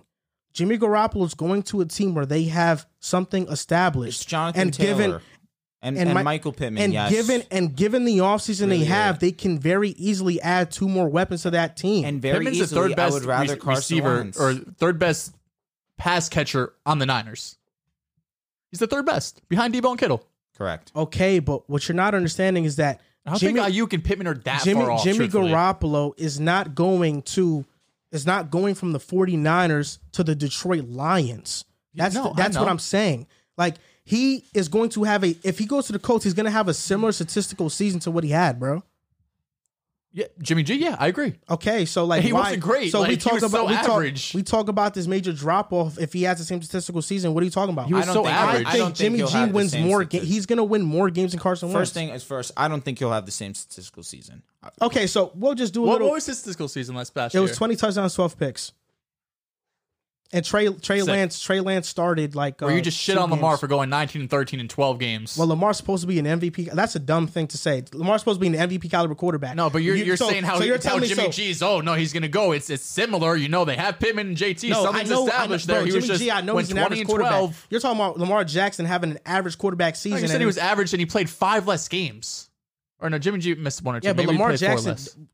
for one, for my standards to be higher for Lamar than Jimmy G's, I mean, that's a low He was bar. hurt, and he That's a had low And Lamar bar. was hurt too, but that doesn't Come fit on, your narrative. that's But your Jimmy G was hurt. That's your argument for Lamar, though. I made my argument for Lamar. That's done. That's what you're been doing done. with Jimmy G, like I don't No, understand because you're this. Jimmy not G being is just not- consistent. it's It's a he's different bar. he's just Lamar not was hurt. that. Jimmy G was hurt. We So have to it's give credit to it's a Jimmy G, different not bar. Lamar. You think Wentz is that? He's better than Jimmy G for sure. Okay. For sure. So they make it to the Super Bowl with Carson Wentz instead of Jimmy G if you put on 49ers. You give him Shanahan, you give him Kittle, you give him. I mean, they were a Deebo game away, so Samuel. probably. I'll tell you what, probably. Oh, okay. Well, Less turnover-worthy plays, less turnovers in general. well, guess what? And I think they have more confidence to go for it on 4th down if they have Jimmy G, Carson they Wentz had as his the quarterback last also. drive. They didn't get a yard. He threw an interception, bro. Like, he could not drive the ball at all the last drive. A must-win, game-winning drive. He did nothing. Did you see the pressure in front of his face? What was he supposed to do? Not every play. No. The What was he interception, supposed to yes. do? No, I'll tell you what, the 4th quarter, 100% right. Jimmy Fourth G was quarter, put in the hell. He defensive was put in line was hell. ridiculous. He was put in hell. Come on, bro. But quarters bro. 1 through 3, he could have easily I'm not put saying them that he away. played a good game. Y'all keep acting like I'm not saying he saying- played no, great. that's not what we're saying.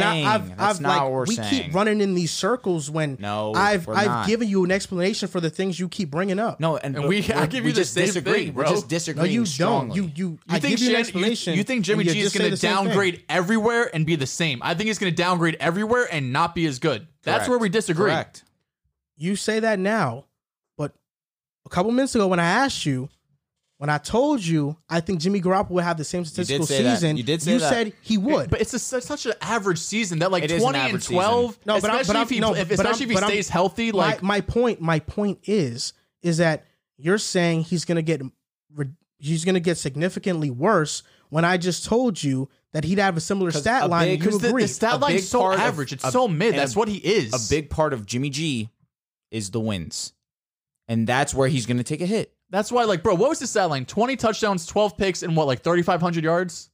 It probably was that. I'm Like, not, I'm that's not just sure such exactly. an average stat line. Like, sure, maybe, like, that's just an average quarterback. Like, I could think he gets worse as a quarterback. He could put up similar numbers. Like, because 20 and 12 with 3,500 yards, it's so average. Like, that's what I'm expecting. Okay, and I think the intangibles and the scheme fit is better for the Colts. The intangibles I get. The scheme fit, I'm not sure, man. I don't know how you think it's. He almost if- threw for 4,000. 3,800, 20 touchdowns, 12 INTs. And you also have to take into account that he probably didn't get the passing touchdowns weren't as high because Deebo they Samuel ran it in the and goal Elijah line. Mitchell. You can do the same thing with JT. I mean, obviously not if he had 33 touchdowns. JT just led the league. Carson Wentz. That's true, but JT And- still led the league. In Yeah, they probably facts. they gave Carson Wentz more opportunities in those situations to get those numbers up, though. So it's What do you all mean it's all by that? depend.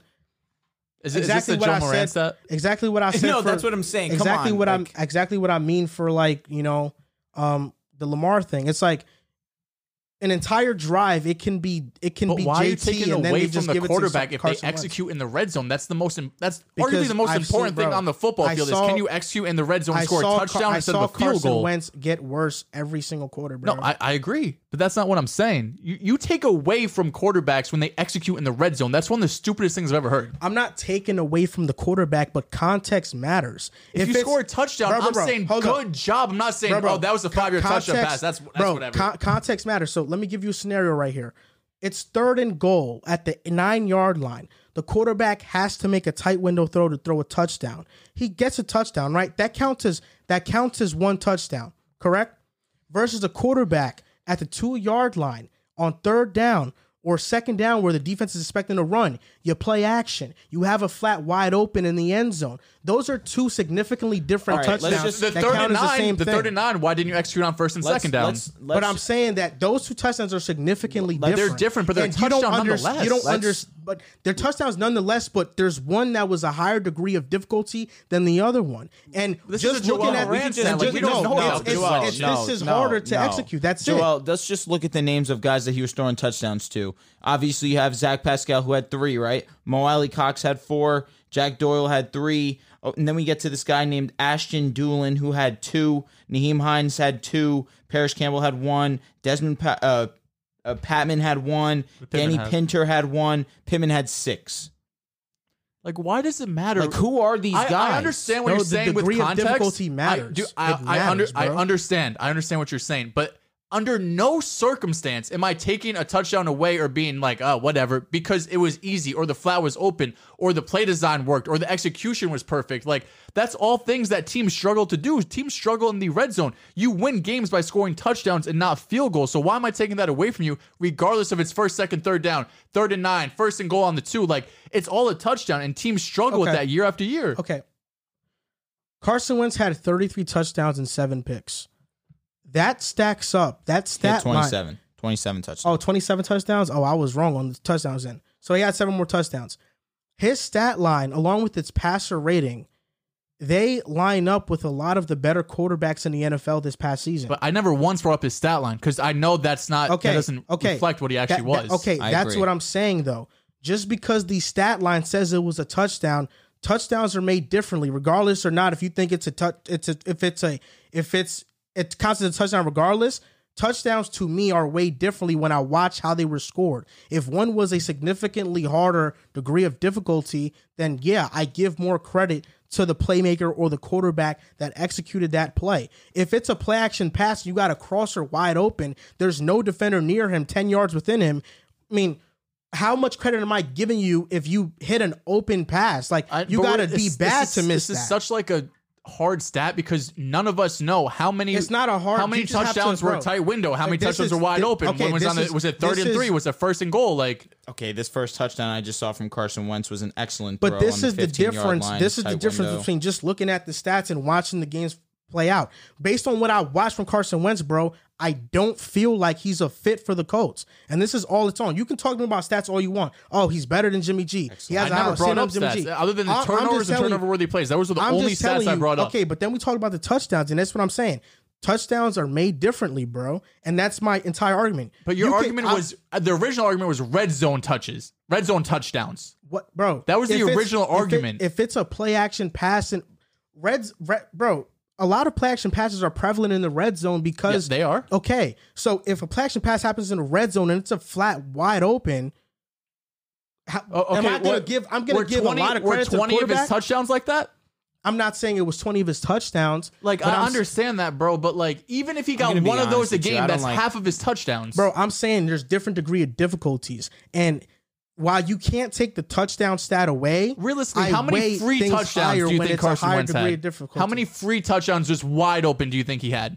Yeah, five maybe? Joel. Like, where's this maybe 5? I think like 5 or 6. So he had 20 to 21 other touchdowns that were difficult or tight window. That's more than Jimmy G had in total.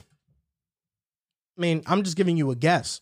Me too, but like realistically, we don't really know. There's not a lot of times where guys are just wide open, especially in the red zone when you only have 10 to 15, 20 yards to work with. I don't know. It's a lot more condensed. It's a lot harder to score. With JT being your running back, I'd count on most of them being open like that. Well, you just said 5 of his 21 or 26. That's not a lot. But 5 is okay. Not even a quarter. This is the difference, though. Like I said, 5 of his 26. But 27. that's a guess for me. Like, but we both agreed. I said about 5. Just because we both agree doesn't mean it's a solid stat. I can go home and watch all of his touchdowns from this past year and give you that exact answer, the exact one, but don't use my assumption as fact. But we're both assuming that in the NFL, especially in the red zone, there's not a lot of plays that are just wide open. I think all of us agree that most of the time it's somewhat of a difficult throw.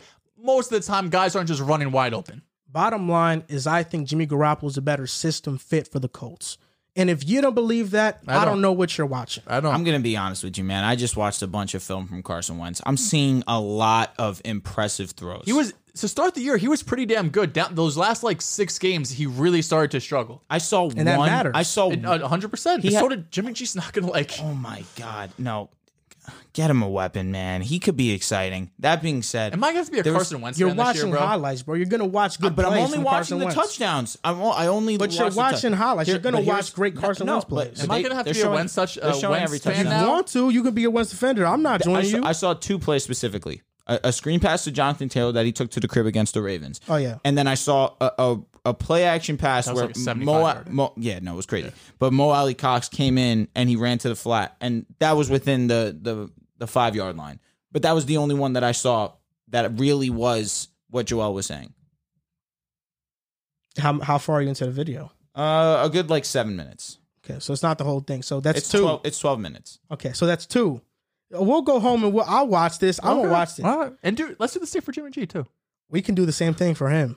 And Jimmy G, what you're not understanding about him, and you too, Drew, because you're not understanding this either. Well, he's more handsome. Nah, I'll be honest. Carson Wentz looked good. Go ahead. What you don't understand about Jimmy G is that he's a gamer. Yes. So whatever you want to say about him, disrespect. His intangibles, you 100% got. 100%. You want to talk about it? Just keep on disrespecting that man. Because when he goes to a new team, watch out. And he downgrades everywhere. Okay. He's toast, bro. Texans offseason. Are they trading Deshaun Watson? Case is still ongoing. Davis Mills looks like the future, at least right now. They were really inspired by his rookie season. Lovie Smith is now the head coach. They went 4-13 this past season. They have 26 pending free agents, but only have $17.96 million in cap space. They could cut Brandon Cooks for $11 million, but that's not worth it. He's their only great receiver. Because of that, what do the Texans do, and how much better can they really get?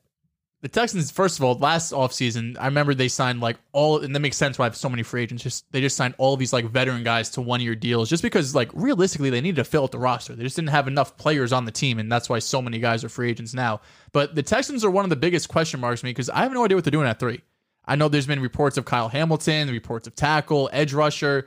I mean, to me, if the expected number 1 and 2 pick is Evan Neal and Hutchinson, I think at 3 you got to go either Icky or Kayvon Thibodeau. I know Kyle Hamilton is probably the best player available, but this Texans team, it's just depleted of talent. You're going to be able to trade Deshaun Watson, and the rumors are still that you're going to be able to get 3 first-round picks for him. The talent, 100%, yes, you should be able to get that. But I just look at these cases that are still ongoing. I don't know how much progress has been made here. And until those cases have been settled in the NFL, if they, lay down suspension on Deshaun, it's going to be hard to trade him. So you could be going into free agency, going into the draft with the same question marks around this team saying, what's going to happen with Deshaun Watson? I think they've made the decision. They're going to go forward at least for another season with Davis Mills because there's no way you're taking a quarterback at 3 in this draft. At least for the first time in a couple years, they have their first-round pick and their second-round pick. They didn't even have a second-round pick last season. So they're going to have the ability to have 2 top 35 picks. They're going to be able to get 2 guys. They're going to make an impact right away. They're going to start right away. They have holes. I mean, we could go on for days about how many holes are on this team. But if I just want to shape my team around positional value, to me, at 3, I'm taking either a tackle or an edge rusher, trying to get my franchise guy out of those positions. And then the second round, I want to get a weapon. Whether one of those receivers fall, I think you're not going to go running back. Probably Breece Hall is really good, but I don't think he's going to be someone at least I would value, especially with so many other holes on this team. I think in the second round, you probably go best player available. But at 3 for me, I think it would be a mistake going Kyle Hamilton. Just even though he is this unicorn type player, I think there's bigger needs at more important positions. I would be pretty shocked if they went Kyle Hamilton at 3. I think a lot of mocks I've seen have him going 3. And I understand he's definitely a talented guy. There's some people that have him as the number 1 most talented player on their board.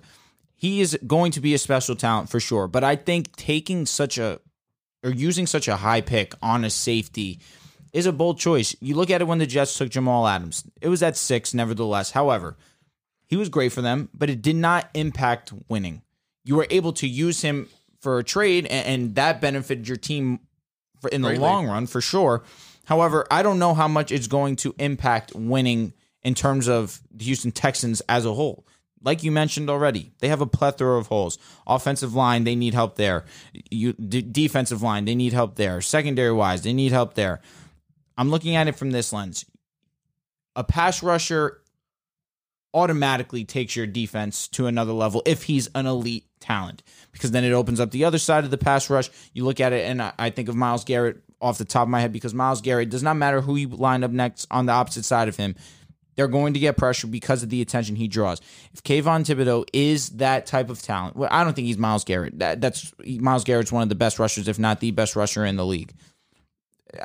I would probably put TJ Watt over him out of respect, because he just broke the record or tied the record. However, regardless of that, if Kayvon Thibodeau is an elite pass rushing talent, that will help start the rebuild for this team. Offensive line would be nice. Like Joe mentioned, Icky would be an interesting or intriguing pick for me as well. However, I look at it in the sense of we need to focus on one side of the ball right now. And whether Davis Mills is the quarterback option of the future, that's to be determined. I do believe that he will be the starting quarterback next season, without a doubt. He showed promise this rookie season, especially coming in to fill the shoes of Deshaun Watson, who is, when on the field, in my opinion, the most complete quarterback in the league. He has everything I want in a quarterback. And for him to come in and play as well as he did, not great, but good. And enough where if I'm the Texans, I'm looking at it as if it is not a complete need of ours to address the quarterback position. I'm looking at the defensive line. I'm looking at that offensive line and saying to myself, I desperately need to get personnel here. Safety, you can get in the later rounds. You can pay a Quandre Diggs to come play for you. You don't have that much money. How much money do you believe Quandre Diggs is going to be asking for? Probably like within the 10, 15 million. And I feel as if you're the Texans, I guess that's not a. How don't they have cap room? It's because Laramie Tunsil has to be taking Watson's up a ton. Gonna pay like $40 million. That's another thing. Word. It's just funny, like this team. You think like how many players are realistically taking up all this money? It's really Tunsil and Deshaun, Cooks, and Deshaun. I wonder what Deshaun's cap it is if they trade him. Like what they get off. But in the long run, I think you need to bear down on that defensive line. Truthfully, yeah, I think building from the trenches makes a lot of sense for sure. If Kyle Hamilton is there, they got to take him. Gotta? Yeah. God, that's crazy. I understand. People talk about this positional value and all this other stuff, but Jamal Adams is a different case because he was a strong safety who was best lining up in the box as a linebacker and helping against the run. He's never been a great pass coverage safety. Kyle Hamilton can be a slot corner. He can play on the outside. He can cover great receivers in this league. He can cover tight ends. He's 6'4". He can be great against the run. Would you pass up on the opportunity of drafting Ed Reed at 3 just because he's a safety? I know Ed Reed's a rare case, but Kyle Hamilton has all-pro potential. And when I think of Lovie Smith and his defensive scheme running a Tampa 2, it's about coverage. It's about having safeties who can go sideline to sideline and make plays. Kyle Hamilton is a guy I look at that can do just that. And maybe it's not a Kayvon Thibodeau, maybe it's not a Icky, maybe it's not one of these offensive linemen or the edge rushers, but Kyle Hamilton has a lot of versatility. And just because he's a safety, I don't think he's undraftable at number 3. I don't think that matters. Jamal Adams and Kyle Hamilton are two different players. I agree. Because of that, I wouldn't bat an eye if they drafted Kyle Hamilton. That being said, this offseason for the Texans, who knows what's happening with Deshaun Watson? Most of their rebuild is predicated on how many picks they get back for Deshaun so they can build through the draft and also, sign some players. There's been talks about maybe trading Laramie Tunsil. Whether that happens or not, I'm not sure. They could get some value for him, but they wouldn't save any money trading him, so it doesn't make much sense. Mm-hmm. I think it's about maximizing Davis Mills right now. Number 3, you go with Kyle Hamilton, and I think in the offseason, you bring in kind of journeyman players who won't cost much that are average. That's what they did this last offseason. And really you look with. You look at James Daniels, or even if they want to spend a little bit more, Connor Williams, who can be good at guard. I think right now they have 3 foundational offensive linemen, or at least offensive linemen that are good enough to be there next year. Laramie Tunsil, Marcus Cannon, and Justin Britt. They need to fill out those 2 guard positions. You get a Connor Williams, I think the offensive line gets better. I like Brevin Jordan a lot. They could use an upgrade at tight end, even though I like Brevin Jordan a lot. Brandon Cooks is there. Nico Collins played okay. I think you bring in another receiver, maybe in the second round of the draft, or you sign one. And now I think you give Davis Mills something to work with. Yeah. Free agents that they have, Malik Collins I would bring back. Jacob Martin I would bring back. Those are the 2 better defensive players that were there this past season. But you guys are right. They need every single position. So I think right now, as a team, I don't think it's necessarily imperative that they go with a position that is, I guess, holds more value than other ones. I think it's just go with the best player available. And I think at number 3, between Kayvon and Kyle, I think Kyle's a better player. I just think if they both reach their potential and you could get Kayvon, who could be a 15-plus sack guy every year, that's more valuable. And I would rather take that at 3 than Kyle Hamilton, who, yes, could be an Earl Thomas. Yeah, I understand that. But you have to do the same thing for Kayvon, though. His upside is an all-pro edge rusher who could be a top 5 edge rusher in the league, too. So that's the only reason I push back there, because you can't be like, well, if Hamilton reaches his peak, you also have to say if Kayvon does, too. Would you take Earl Thomas or would you take Von Miller? Vaughn.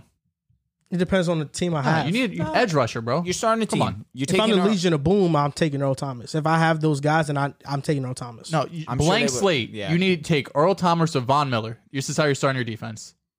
You know the answer. Depends on my scheme. Nah, you know the answer. He knows taking the answer. a pass rusher. But Von Miller is kind of like, I would take Von Miller, but Von Miller is kind of like, Earl Thomas was great. He was all pro, but Von Miller was the best defense player in the league. For sure. Like, I think we got to compare 2 players in the same tier, within the same tier. Was he ever the best defensive player in the league? He won defensive player there, didn't he? I don't think so, man. I want to say J.J. Watt was J.J. Watt when he really was in conversations. Hey, Khalil Mack. And Kayvon has compared himself to Jadeveon Clowney. So really, like, would you rather Jadeveon Clowney or an all-pro safety? Clowney coming out of the draft was an all-world prospect. That's how he's comparing himself. Let me ask you he's something. He's not comparing himself to the 8.5 sack guy in the league. Would you want Jadeveon Clowney or Jamal Adams? Well, it's hard because Clowney was a disappointment and Jamal was kind of hit or miss depending on how you want. Jadeveon wasn't a disappointment. He wasn't a DPOY candidate, but he's been one of the better run stoppers in the NFL. As a prospect, he was coming out being one of the best edge rushers we've seen in a minute. So, Von Miller, 3-time All-Pro. I want to say 3-time second all-time team. pro. He was the best at his position for years. I'm saying, like, that's a more fair comparison, like Jamal versus Kayvon. There was years where Jamal was like a top 3, top 5 safety. Yeah, but Clowney was never like that. Yeah, but like I mentioned before, Jamal, but Clowney never even had that peak. Jamal's not great at coverage. I know. Like Kyle Hamilton, safety. I'd rather Kyle Hamilton's going to be great in coverage, bro. I know, but Clowney's different because he never developed that pass rushing that everyone expected him to. I'm just saying, I think that just because he's a safety, I'm not saying I'm not drafting him. And I'm not saying he's undraftable. I'm drafting him at 3. Early. But even still, Marcus Cannon's going to be 34. Like, if you could get a tackle, you know what I'm saying, or the edge rusher, give me that over Kyle Hamilton. Tackles be lasting to like 38, though. You got the Brandon Staley's and the Trent Williamses, but majority of them aren't lasting that long. Marcus Cannon is at least going to be good for like 1 to 2 years left. Okay, he's going to be 34. And right now, the Texans are losing Justin Reed in free agency, most likely, who's been their best safety for years. They have nobody in the secondary. I'd rather Desmond King is leaving. Justin Reed is leaving. They signed 100 guys to 1-year deals, and I looked it up. At least they have. So Deshaun Watson is a $40 million cap hit. Tunsil is a 26. Cooks is 16, but they have $35 million in dead money. That's what's taking up a lot. From what? Do you know? Zach Cunningham, Whitney Merciless, Shaq Lawson, Bradley Roby, Cobb, Andre Roberts. Jeez. Yeah. But I would say Kayvon or Icky, bro. I really wouldn't think twice about it. I don't know. I understand your logic for sure. Because I think Hamilton's gonna be mad good. Don't get me wrong. Kyle Hamilton's a great prospect. However, I just look at it in the lens of I would rather the elite pass rusher. You know, teams do that and they end up with Bradley Chubb. No offense, but teams do that and they end up with a Myles Garrett. Teams do that. First overall pick, though. Joey Bosa. We knew Garrett was going to be. Joey Bosa. Nick Bosa. We knew them, though. These guys are different prospects. To be fair, Thibodeau's still a top 5 these didn't guys have are different question marks prospects than at Thibodeau. Thibodeau, Yes, I agree. Thibodeau is worse than all those guys. Yes, as for prospects. sure. As a prospect, he is, definitely. He's a worse prospect than Clowney. This draft class is a draft class that there's not a clear-cut number one guy, but there's a lot of guys that like are top 10, Talented, top 5. really talented. That's it. It's not like a clear-cut, Myles Garrett, you J.J. don't have Watt, a can't miss guy. Chase Young. Like, it's not like that. Like TJ Watt was, 30th? And even then, like the draft? Texans last year, Malik Collins was good in the interior. Jacob Martin as an edge rusher was okay for them. They don't have any secondary. They don't have any players in the secondary. I know, but they're just that are even they're good. just so far away from they have players competing. on defensive line? I'm not that worried. Malik Collins and Jacob Martin were pretty good last year. But they just have so many holes and so far away from competing. It's not like, no, we need to go get a safety. We need to go get a corner. It's like, let's just go get the guy who's going to have the biggest impact for the next 5 years. Second round at the top of the draft, third pick in the second round, they can get an edge rusher. This edge rusher is more very loaded. deep. It is. I think I would rather get a wide receiver at that end. You need weapons desperately. Yeah, that's true. I mean, they need everything. To be honest, the Jaguars, to me, I think, last year, 3-14, Urban Meyer, toxic situation, one of the more dysfunctional ones in the NFL. No doubt. I think this team, the Jaguars, have the ability to go from worst to first in the AFC South. I don't hate it. I don't hate it. And I know it's going to sound crazy because Trevor Lawrence wasn't great his rookie season, but I think Doug Peterson is going to provide stability for that offense. Lawrence is going to develop, in my opinion. And they have talent. Like, the defense isn't devoid of talent. The offense isn't devoid of talent. Look at the free agents. Cam Robinson, Andrew Norwell, AJ Cann, DJ Chark, Laquan Treadwell. I'm re-signing Cam Robinson and Andrew Norwell. I feel like they have to re-sign their offensive lineman, still draft one. Just you can move Evan Neal, right tackle, left tackle, Icky, right tackle, left tackle, doesn't matter. But I'd still draft one.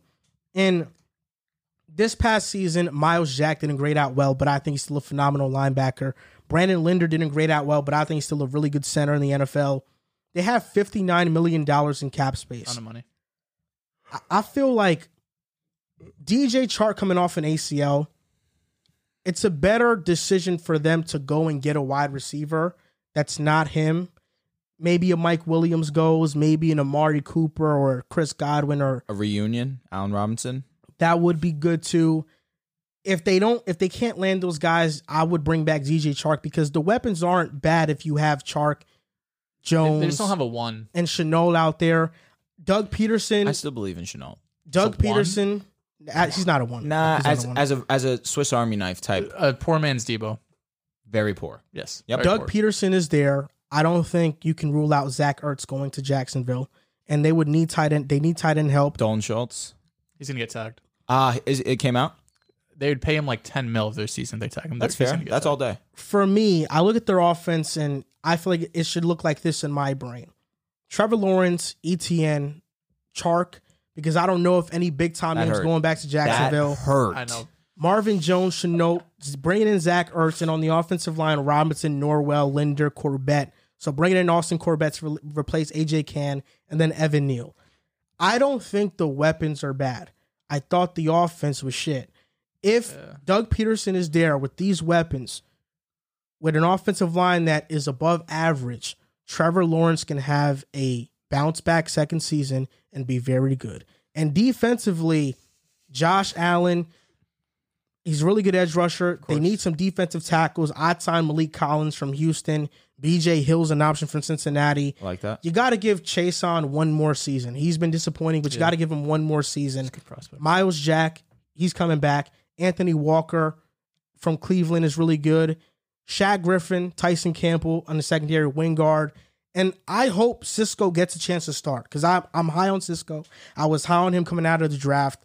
And I think this team, based on the ascension of Trevor Lawrence, can go from worst to first. If Trevor Lawrence is anything near a top 15 quarterback, the Jaguars can win the division. And it's not out of the realm of possibility. They can win this division if he's a top 15 quarterback in the NFL. Oh, go. I know you want to speak about your guy. It really hurt me. You didn't even mention James Robinson, man.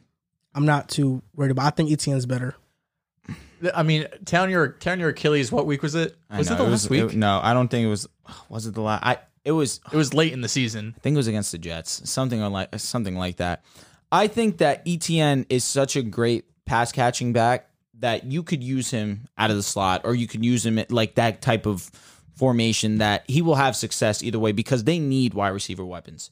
Personally, I think that that's why they were so willing to draft him so high, because he has those pass catching abilities, and also for the fact that him and Trevor played in college together. However, I agree with a lot of what you're saying. I feel as if offensive line, it's essential that they put the money into their offensive line to protect Trevor Lawrence. This is the franchise. This is the highest touted prospect in the history of the game. If he is who we all think he is, Joel is 100% correct in the sense of assuming that it's possible they could take that worst to first leap. First in the division, not first. It's a championship, but first in that division. And there's a lot of things that have to play out. You need to bring back Cam Robinson. You need to bring back Norwell. Sign Evan Neal, have him play right tackle. Did he play? He is designated as a right tackle right now. Yep. Is he? Yes, I believe so. So you have him play right tackle for you. That's perfectly fine with me. Then you need to go out and you need to bring in some weapons. If you bring back Allen Robinson back to a situation where he's already been in Jacksonville, he's comfortable with the environment. I believe that it's already been reports that he would be interested in coming back to play in Jacksonville. That's very intriguing to me, without a doubt. I look at DJ Chark, and the knee injury does scare me. I don't know if I'd be willing to give him a contract to come back. I like Laviska Shenault in the Swiss Army knife type role. And honestly, you bring Allen Robinson into this offense, Laviska Shenault can be a little bit more interesting as a wide receiver to me. Yes, I understand he's not the best wide receiver. However, now you bring in another option that's going to draw a little bit more attention away from him. Maybe his game could open up. It's hard to expect these wide receivers to really take this huge leap in their game early in their career. Some players take time, and I think Laviska Shenault is one of those guys. I think that he has elusiveness. He has power in his game, both running the football and as a pass catcher. It's very exciting he's a very exciting wide receiver if they can get him the ball in certain spaces. And I like James Robinson. I mean, regardless of how I feel about him personally, I say this because I have him in fantasy on my dynasty team, and he was electric last season. He was one of the reasons why my team was so good. So I'll always have a place in my heart for him. And it was really shocking for me to hear on draft day them draft ETN. But I do believe that you can have James Robinson still be your main back and still incorporate ETN in the wide receiver role or a wide receiver type role because he is so talented with his hands. Yeah, and real quick, I looked up. So Evan Neal played 3 positions across the offensive line. He started 13 games at left guard, 12 games at right tackle, but 15 games at left tackle this past season. So he could play right, he could play guard too, but it sounds like he could play left or right tackle. I'm assuming if they take him number 1 overall, they envision him being their franchise left tackle eventually. You know, they still could sign Cam Robinson if they want to just have some depth or protection. If Evan Neal, the right tackle, or that too, for sure. But I think this offseason, it's really just building on this offense, right? I know we've talked a lot about the receivers. I don't think they have a number 1. I think Marvin Jones is a pretty firm number 2. You know, he had some good years in Detroit. He can go. But agreed. He's someone that I think you could replace. Not that he will be replaced, but he's a replaceable player that I don't think you're going to go out and miss him, right? I don't think, you know, Marvin Jones isn't someone that you really want to rely on as his franchise wide receiver too. You can bring in Michael Gallup to do the same, if not more. So I think Trevor Lawrence, I don't hate the worst to first because the division's bad. Right, we talked about Tennessee and the Colts, who it's going to be hard because Tennessee they were just the number 1 seed. So it sounds like we're shit talking. Yes, because I feel that they were 1 seed and had what 11 or 12 wins. I think they had 12. 12 in a 17-game season. To be fair, correct. Let me look. But even still, they could do it just because of how bad the division is, rather than how much they really improve. Like if we do expect Tennessee and the Colts to both 12. If we do expect Tennessee to take a step back and the Colts and both of them be around 9-10 wins, like they could win 9-10 games, have the tiebreaker, and win the division. And I think that's best case scenario. Trevor Lawrence, who had a down year, which however you want to put it, if you think he played bad, if you think it's Urban Meyer, the weapons, the injuries, whatever it might be, it was a very disappointing season. He was the favorite to win. Rookie of the Year. You mentioned it, one of the highly touted prospects we've ever seen. But I think this offseason, it's just kind of how we talked about how you have to prove Baker's the guy. We are I agree, we're kind of past that point. But now you have to prove that Trevor Lawrence is the guy. And by that, you just have to go invest in the offense. I think Doug Peterson is a tremendous start. Urban Meyer, I was out on day one with him. So I think bringing in Doug Peterson, someone who's won a championship, he's been a quarterback, someone who's going to be able to relate to Trevor and not be, honestly, a dickhead like Urban Meyer was, for lack of a better term. I think number one overall, you go with tackle if you like Neal or if you like Icky being more of that run blocking type of guy. But I agree. I think ETN can be used in a plethora of different ways. Not that I question it, but it is interesting that they have a whole new front or coaching staff that didn't select ETN. That was Urban Meyer's pick. He wanted ETN. So I am curious to see how this next coaching staff is going to bring him in. Without a doubt, you can make the argument he's their best offensive piece. So they're going to use him one way or the other, but it's going to be, I think, a bit different than at least Urban Meyer was expecting to use him. I mean, the thing with the Jaguars is that they won 3 games last year. I think they had the talent of a 6-7 win team. They just didn't win those games because Urban Meyer wasn't good. I mean, versus the Bengals, they blew a lead. Versus they beat the Dolphins, I believe. Mm-hmm. But they should have doubled their win total from last year. So I'm looking at the Jaguars as a team that they have the talent of a 6-win team. You make moves with all the cap space you have this offseason. You have the first overall pick in the draft. Can easily be a 8 to 10 win team next year. It all depends on how Trev progresses. If he's able to develop into, like you said, a top 15 quarterback, I don't hate it. And you have the money, you have the draft picks, even if you want to trade back up into the first, if there's a receiver who falls, they have all the opportunity to. It's going to be, can Doug Peterson get the most out of Trevor Lawrence? By the end of the season, Trevor Lawrence is going to be regarded as the best quarterback in this division by far. I'm excited. I do believe Trevor's going to take a huge step. Doesn't have much to compete with. No, I know, but I'm saying it's going to happen. Word, I agree. I'm looking at the schedule real fast, and not to nitpick, but I'm just looking. The Bengals game definitely was close, 24-21, just for conversations purposes. Buffalo was an impressive win. To win 9-6, that was very impressive. Outside of that, I'm looking at Indianapolis 23-17, Atlanta 21-14. These are that they lost, correct? Outside of that, they're really against the Jets. That was a game that they could have won too. Mm-hmm. Yep.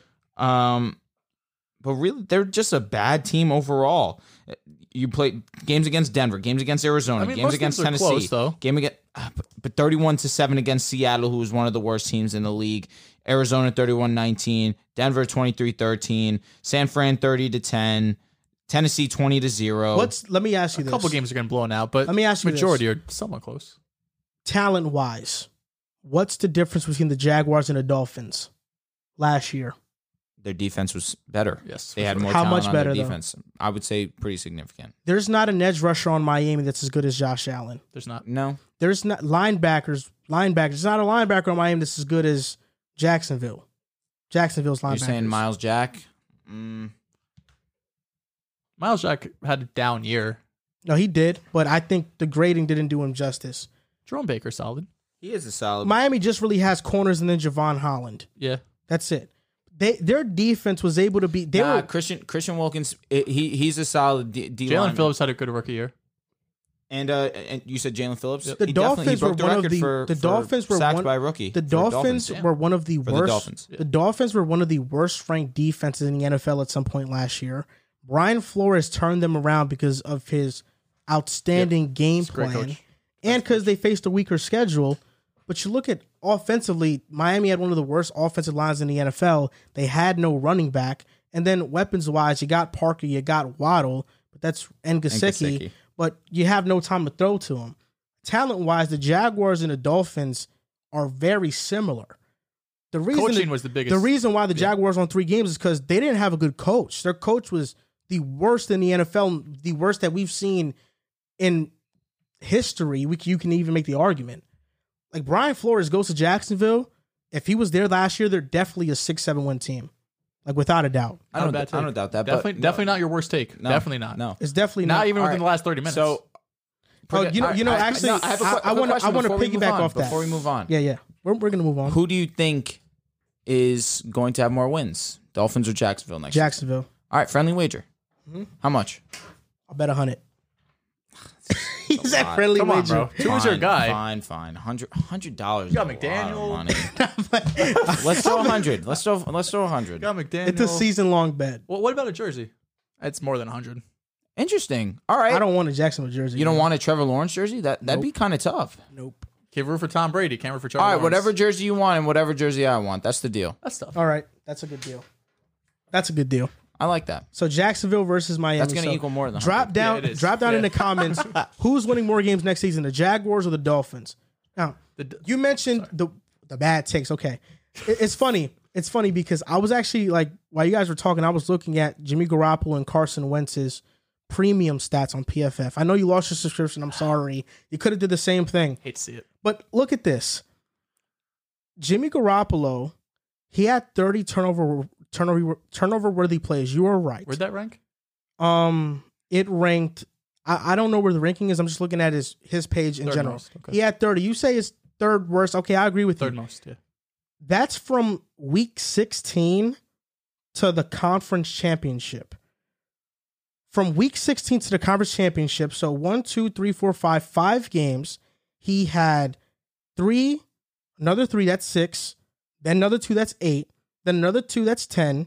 He had 13 turnover-worthy plays in those weeks alone where he got injured, which that's a trend. Okay, but that's 13, right? Sounds like So, shit. If we're just talking about the regular season, then you got to take away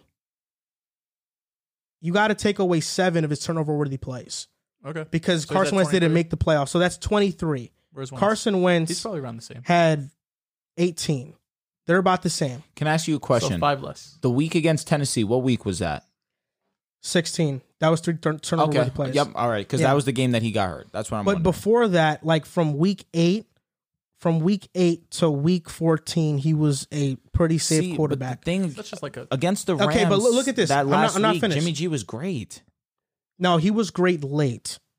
Yeah, 'cause he they was came great back. late. They came back and won. They were down 17. Look, I didn't only want to use that stat though. I want to use other ones because Go for it, bro. you guys talk to me about how like Carson Wentz is such a better quarterback. No, I'm can't waiting because rebuttal. right now round 1 goes to Carson. Okay, Go ahead. listen. Jimmy Garoppolo graded out better than Carson Wentz this year. He graded out better. He had And Joe Burrow was graded the best quarterback in the NFL, you correct? can argue he was, But this I past don't season. agree. Okay, I'm you looking don't at Josh agree. Allen. But Clean was better than for the him. most part. PFF is they're not everything is accurate, but they are understand. accurate for the most part. Okay, I still have my issues. I like them offensive line. Jimmy defensive line, stuff that, like, I Garoppolo don't had really a watch. 71.5. You know, like Jimmy Garoppolo had a 71.5 PFF grade. Carson Wentz had a 70.9. But that's because his run grade was a 73.6. Passing wise, Carson Wentz was 67.9. Jimmy G was 70.5. So Jimmy G wins that round, right? where does that rank? By the Okay, way, around quarterbacks, is it like Jimmy G is 18. Carson Wentz is like 21 or 23. Okay, so now look, batting percentage. So like the passes that get batted down, Jimmy G is at 2.2%. Carson Wentz is at 4. It's a big difference. Let's talk about adjusted completion percentage. Facts. Jimmy G 77%. Carson Wentz 72%. Let's talk about pressure percentage, the amount of times they're pressured. Carson Wentz was pressured 15.2%. Jimmy G 19.8%. So actually, you look at all these stats, it leans towards Jimmy G is a better quarterback. I'm sure I could look at 5 stats to look So the that's- other way. so that's- I just But can't why? rebuttal. But you Basic can't. I don't have knowledge, PFF. okay. I don't have But PFF now. this is how you rebuttal. You No, rebuttal by. I'm just giving you the facts. Okay. Bro, Because it's like, such a bad take, it's right? Here I such go. a, bad like, take. Can I rebuttal, please? It's such a bad take. Carson Wentz, more of his Won't let passes me get rebuttal. batted down. Smart. He was pressured less than Jimmy Garoppolo. Best way to win an argument: don't let the other guy speak. No, you can go. All right. You can go. The reason why I can rebuttal that is because Carson Wentz, number 2 option, did not have 400 yards receiving. Jimmy G is number 2. No, I'm saying Carson Wentz, number 2, did not have 400 yards receiving. I'm looking at Jimmy G and his number 1 and 2 option take a hot dookie on what Carson Wentz has over in Indianapolis. We're talking about Deebo Samuel, who is one of the most exciting, one of the most talented wide receivers in the league, had over 1,400 yards receiving. Who knows what he did rushing the ball as well. I think he had, 59 touches? Yeah. Something along those lines. Had 8 touchdowns, I believe, rushing the football. And George Kittle, who's arguably the best tight end in the league in taking and taking everything into account. You can say that all you and want. what about your boy Elijah Jennings, Mitchell? right? You love him. I like Jawan Jennings. Yeah, you love him. Okay. And You love Brandon, him. and But that doesn't do Brandon, anything. and You love him. and Brandon Ayuk. Okay. is a Do you solid love number Paris 2 Campbell? option. Do you love Paris Campbell? This is the rebuttal to that because you're like talking about surrounding weapons, and okay, that's not a bad argument. And Kyle Shanahan, who also just happens to be. That's not a bad argument, but your passes getting batted down is not a result of playmakers on the outside or whatever. But adjusted completion percentage. Okay, I'm gonna get to that. Just let me get to it in a bit. But Carson Wentz gets more lines at the line of scrimmage, more passes get batted down. That's not a good thing. That means the angles on his throws are off usually. Talking about adjusted completion percentage, when we look at Carson Wentz, this year it was 72%. That's been what he's been around his entire career. For his career, he's at 73%. He's never had weapons. That's just a lie. Tell me when. That's just a lie. I mean, Tell like me when. receiving weapons, like he's had great lines. He's had Zach Ertz, Goddard, like Alshon for a year when he was still not even that He great. never had 1,000 yards with Yeah, the Eagles. facts. and you talked about how the Colts' abysmal pass protection. He It's was not still good. he was still I didn't say pressured less than abysmal, I Jimmy said G. it's not good. He was still pressured less than fair, Jimmy G. fair enough. So so all these stats you're mentioning the playmakers. Is that just Wentz getting the ball out quicker, making quicker decisions? Would you say? No, because he didn't do it. He held on to the ball. Actually, it was the opposite. Because No, I'm just saying though. it could go either way. I'm just saying though. It could. So It definitely could. I'm just saying though. So we looked at those premium stats. These are the premium ones. Like these are the ones you got to have the subscription to get. Pick a So side. all these, Jimmy G graded out higher. All the other things I showed you, it goes to Jimmy G. Grading, So I don't care. So I this don't care. horrible take that, oh man, you're saying Jimmy G's better than Carson Wentz, such a horrible take. That's just ridiculous. I didn't say it was horrible. That's It's just a bad no. one. He said I said it was. That's why I said it wasn't your worst take in the last 30 minutes. that's what I'm saying. when you said the Jags and that- Dolphins things. I understand defending So yourself. there. okay, yeah, I'm just making sure because we talked all of this hoopla about Trading the a second-round pick touchdowns for and the Jimmy easy G. touchdowns and how So wait, Carson Wentz would be going to. Oh He'd no, be no. released, Never probably. mind. Yeah. Trade talked about- now your I thought first he was pick. about to go to Your San first Fran. pick is in round 4 now. That should be fun. we talked about all this hoopla about Carson Wentz being so much better than Jimmy G as a quarterback, all this other stuff. I don't think I ever So- said he's that much. I said they're the So same now- tier. They're basically. so I said now you're trading actually- average for average. Look, bro, we talked about it You're before the trading- show. I He said you're moves the trading average goalposts. for So average. He's a now goalpost mover. So now my take is even better man. because No, not it's only not. was Jimmy Garoppolo a better quarterback this season than Carson Wentz, but he is a better scheme fit for the Colts offense, and he's a better leader and has more intangibles. So now he has all three things over Carson Wentz. Even though he outside had of more the talent turnover-worthy thing, plays, more which- turnovers, outside of the talent, The thing, actual statistics his itself. statistics, yeah. you mean basic stats? You mean the ones that Sure. the advanced ones I'm telling you are the ones that are What actually else? like Oh, he had advanced and the best helps you co- understand better. Sometimes, bro, I what's happening. forget. He had the best offensive coach in the league. He had arguably the best. He had a top Oh, yeah. 3 receiver this past year. He had a Correct. top 3 tight end this last year. Correct. He'd won the better wide receiver 2s this last year. He has Correct. Juwan Jennings, one of Joel's favorite players, up there with Correct. Auden Hey, bro, Tate. I'm giving he you had the won the best facts. offensive line. He had the best left tackle Elijah in Mitchell. PFF history, by the way. Yep. Damn, I wonder if this matters at all. No, it doesn't. He's going to go to the Colts and be good. Facts. Oh yeah, Quinn Nelson's not one of the best offensive linemen. In Tackle the NFL? over guard, not close. And Quinn Nelson missed games. And this was Braden Smith's not one of the better right tackles in the NFL. was he a left tackle? Eric Fisher was bad. They're gonna. I mean, he's coming off an Achilles injury. Yeah. They can upgrade. I mean, I'm just saying. You're naming me all this stuff, They had but I just they gave had you a top facts. 5 rated offensive line. we The gave Colts you were like facts also. 16th. I just gave you facts, And we gave you facts. And so did we. I gave you statistical evidence. So did we. He had more did. turnover-worthy plays and more turnovers. Turnover-worthy. Well, he had a couple more He had because 5 he more. played Just in the like playoffs. no, even in the regular season, he still had 5 more. no, we took away 7 or 8, whatever it was. It was and he still 23 had to 18. 5 more. And he had all those turnover-worthy plays in the playoffs. Still, I guess we're And just he throwing had them 5 out. more. No, we threw Six- away, no, we six threw of away his- 13. We threw away 13 over like a 5-week stretch. We Because threw he away was 13, hurt, bro. If you look at Carson, if you look at Jimmy Garoppolo, bro, if you look at Jimmy The Garoppolo, nitpicking is so crazy, no, it's bro. not. It's no, so it's not. crazy. No, it's not. Give it up, If give it you, up. bro, Come on, it's a we've had fact. a If you 40-minute look at Jimmy Garoppolo and his turnover-worthy plays, they spiked when he got hurt. That's a correlation. Like, come on, bro. I'm sure. Let's use your heads, man. I'm sure that's rich coming from Let's you. use It's your heads. rich coming from Let's you. use your head, man. Oh my god.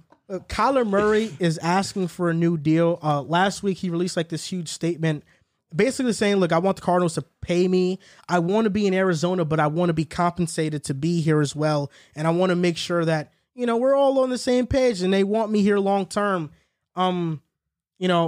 they extended Kingsbury and Steve Keim after he said that. Wasn't the best timing. What do you think about this? Do you think the Cardinals should just be like, yeah, we're going to pay Kyler easily? Do you think Kyler's kind of jumping the gun a little bit here?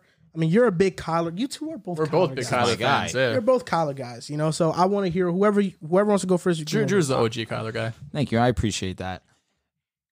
I think Kyler Murray should get whatever he wants. You look at where the Cardinals started before Kyler Murray got there, and you look at it. You look at the Cardinals now after Kyler Murray has been there and he's flourished in this offense, and we see how great he has played, and how when he first came in, they were a 2-win team, and now here we are in year 3 of his career, and now they were a playoff team.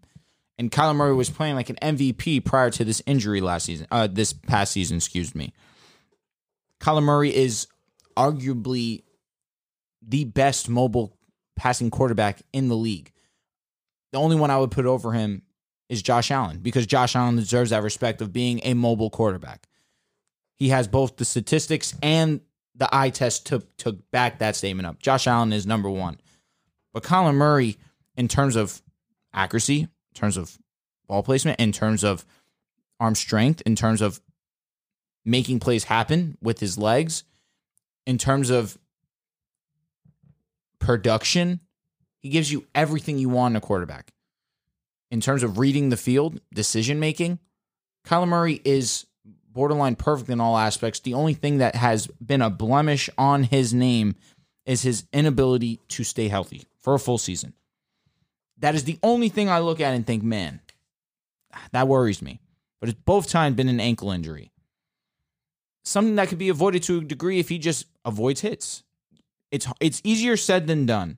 But for a good portion of his career already, he's done that. It's just the occasional mishap and he tweaks an ankle. It's unfortunate. However, you look at this guy and this past season, 3,700 yards after missing 3 games. Last season, missed 1 game, almost 4,000 yards, rushed for over 800 yards, had over 35 touchdowns total. Kyler Murray legitimately can do everything on a ball field. And the fact that he comes in and it's translated 2 wins on top of that, it would be nothing short of idiotic of the Cardinals not to give him whatever he wants. Before you go, Joe, because I know you're going to say something positive about Kyler, so let me just be the negative reinforcement here. Shocker. Kyler Murray is the only quarterback with 70 passing touchdowns and 20 rushing touchdowns in his first 3 seasons in NFL history. So, that's over guys like Lamar Jackson and Michael Vick. I think the letter is saying Kyler wants to be an Arizona Cardinal for life because he wants to get paid. And I understand wanting to get as much money as you can, and it makes sense. And there have been a lot of players to sign long-term contracts before their 4th season. Josh Allen, Mahomes, Deshaun Watson, Jared Goff, Carson Wentz, Ryan Tannehill. But when I look at all these quarterbacks, Josh Allen, before his 4th season, won a playoff game. Mahomes won a Super Bowl. Deshaun Watson won a playoff game. Jared Goff won a playoff game and made a Super Bowl. Carson Wentz didn't prove himself. They paid him. They regretted it. Ryan Tannehill regretted it. The Dolphins did. Kyler Murray's talent is undeniable. He is a talented quarterback. He's a top 10 quarterback in the NFL. There's no doubt. But to put out this statement is weird. These quarterbacks got paid. They didn't have to put out a statement written by their agent and release it to the public to get their wishes. It just all happened behind the scenes. This to me is immature. This to me reinforces all of the scrutiny thrown Kyler's way about how he's not a leader. How he pouted when things didn't go the way it was in the playoff game. I had a chance to rewatch that playoff game. Kyler Murray wasn't good. He was bad, horrible. He missed throws. He didn't trust his eyes. He was inaccurate. Kyler Murray wasn't good. He performed abysmal in the playoffs. as of recently in the second half of the seasons, he doesn't perform up to par. He's a quarterback you have to worry about getting injured because of his frame. I'm not denying he deserves the money, but when you release this statement like this, I'm not vibing with it. I think it's immature. I think he's full of, this looks like he's full of himself. And he has done nothing to this point to deserve this contract. Nothing. Nope. Nothing's crazy. When he's healthy, he's MVP level of talent. Better statement. Thank you. He has done nothing to this point to warrant this contract. Nothing, again, is insane. He hasn't won a playoff game. And that's really what it's going to do for you? He didn't play well in the playoff game. I have a question. If Herbert does not win a playoff game, you're giving him the money, correct? If he plays great, no, of course. And I mean, I'm not batting my eye, done? but Herbert and Kyler are different stratospheres. No, they're not. Yeah. Stratospheres. One guy is in Jupiter, the other guy's on Mars. Come on, bud. Herbert's Jupiter. Come on. Stop it. Stop Size-wise, it, it's pretty, they're the same too. So you're heightest. You're heightest. You're being heightest. I can't be a First of all, heightest. Exactly my point. But What, heightest? no, we're both talking about their sizes. Come on. Herbert's on a different stratosphere than No, he's Kyler, not. bro. No, he's not. Herbert is with the He's elite not. tier. He is. But Kyler, you're talking about Kyler's not Kyler that. like he's Garoppolo. No, I'm talking about Kyler like he's Carson Wentz 2017. I don't know, bro. I saw Kyler be an MVP type level quarterback 2 years in a row before getting hurt. And if you want to say that's the only thing about Kyler. But up bro, until he this got point, hurt, his came injuries. back, and played bad. DeAndre Hopkins, I think, plays a huge role in why. Like, come on. To be fair, Okay, you I'm lose not saying he DeAndre doesn't, Hopkins, but that has a huge impact Bro, on your offense. he missed throws. He was late on throws. He didn't trust what he saw. The most interesting thing from the playoff They game lost was to the Lions. The most interesting thing about the playoff game was he didn't run. He did not run at all. And I'm interested in, was that an injury thing? Was that him saying, I want my bag before I really put my body on the line? That's a loser mentality, bro. Which I don't love. And there has been reports about Kyler's leadership. I hated the report. If Kyler okayed that message, that's terrible. Because He had to. You put out this lengthy message saying, I want X, Y, and Z. It's a whole page worth. You have to zoom in to read it. Like, it was just a ridiculous statement to put out. And that's really what I hate. But if you're the Cardinals, to me, you have no choice. You have to pay Kyler Murray. If you don't have Kyler Murray, you are irrelevant. Good luck. You're not going to be relevant for the next 10 years in that division. With McVay? With Shanahan? With Russell Wilson and Pete Carroll? I don't totally disagree. You can't do irrelevant. They can be irrelevant with him too, though. No, they cannot. No, they just made the playoffs. They can't. And he didn't play well down the stretch. I mean, if they're a team that goes that like a 7-win team year in and year out, they just won 11. Irrelevant. No, I know, They're but just I'm the best just saying, team in the league for the first 2 months. They can be irrelevant though. I mean, Chandler Jones is on his way out. I'm telling you right now, they'll be all right so long as he's the quarterback. For sure. They'll be competitive for sure. They'll be a playoff team for years to come. Playoff team. Yes, agreed. I'm not counting out Seattle. Seattle has cap space this offseason. They have Russell Wilson, who's way better than And he's Russell gone. Wilson's He's way. gone. No, he's not. He's staying in Seattle, bro. Oh, gone. I think he's gone. Russell Wilson God, come is on. way better than Kyler Murray, bro. Way? Yes. No. Y'all forgetting about who Russell Wilson is. No, Y'all you're the have one. been You're the forgetting. one. You're the one that forgot. Have No, you no, you're the watched one that a forgot. single Because you game took of Joe Kyler Burrow Murray? over him. I have. No, I don't think watched you multiple, have. I actually. don't think you have. Russell Wilson You're is making way me better think you than haven't. Russell You're Wilson's making me way think better than you Kyler haven't. Murray. I know you have, and you're Russell- making me Russell think you Wilson- Okay, have. so you're taking Burrow over Russ, and Russ is way better than Kyler. I'm taking Burrow over Kyler too. It's Okay, easy. Kyler's quarterback what in the league? He's the He's like the 8th best quarterback. 8th? That might be pushing it a little bit. I mean, Lamar's better than him. Let's just go down the list. Oh my God! I mean, he is better than him. I love Lamar. Okay, He's not. Mahomes- He's I know. not. Okay, look. It's the brand. let me Can't. do it. Mahomes, Allen, Rodgers, Herbert. Burrow, No. Lamar, No. Russ, No. Kyler. No. You have 4. You had me at 4 without a doubt. Those other 3, you can make an argument for all of them. Kyler has to do more. Bro just took his team to the Super Bowl. What are we talking I understand that, bro, about? but What are we like, talking about here? I get it. What are we talking about here? Burrow's a playoff loss away from not even being in this conversation, to be honest. If Burrow, listen, they took him to the playoffs, to the Super Bowl, 100%. What do you mean he by gets that? all the credit in the world. Okay. But he had a great playoff stretch where he played good, not amazing. When we've seen Kyler play at an MVP level, Okay. we haven't seen Burrow have 8 weeks of MVP level ever. All right. So you're telling me give Burrow all the credit in the world while not giving him credit? What do you mean not giving him credit? You just basically not gave him credit. You basically just said I'm giving him credit, but everything you said is not giving him credit. I'm giving him credit because you went to the Super Bowl. I'm giving you that credit, but he also was he was good. So you're right. He wasn't fantastic. Wow. Okay, that's great. I love what you said. I love what you said. I want to acknowledge this also because he says that we team up on him, but I love what you said. I know, bro. It's irritating me, bro. I love what you said. You're being egregious. No. Because if Riv was here, he'd probably agree with me. No, he would not. Yeah, he would. He likes Kyler Murray actually.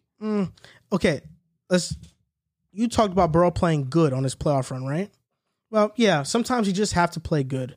Did Kyler Murray play good in his one game? No, he didn't. Okay, so he played like shit. He played the Super Bowl Burrow champion. played good. Burrow's clear over Kyler. It's not even a debate. Clear? Yes. It's not a debate after this season, bro. Maybe next season it could be a debate. This season it's not a debate, bro. It's not a debate. Did Burrow not play like bro? If Burrow won the Super Bowl, he would say he's probably like a top 3 quarterback. Did Burrow not play at an MVP level this past season? What are we talking about here? He'd be having him over. He was a comeback. He was a comeback over player. Josh Allen. He was the best quarterback in the league. Bro, he was He had him over Brady. He was a comeback player of the year. He said he's the Tom Brady. He was a comeback player of the year, bro. Didn't you take Burrow over Herbert earlier in the season? I did. But now is it Herbert over Burrow? Off of this season, because wait, hold on. Over, bro. Herbert, you said is a different stratosphere than Kyler. I think Burrow is too. Leadership wise, intangibles, he got it over. Intangibles, yes. Talents? Now, Kyler's more talented. I think Burrow's better. Production? He's better. Production? You lost me.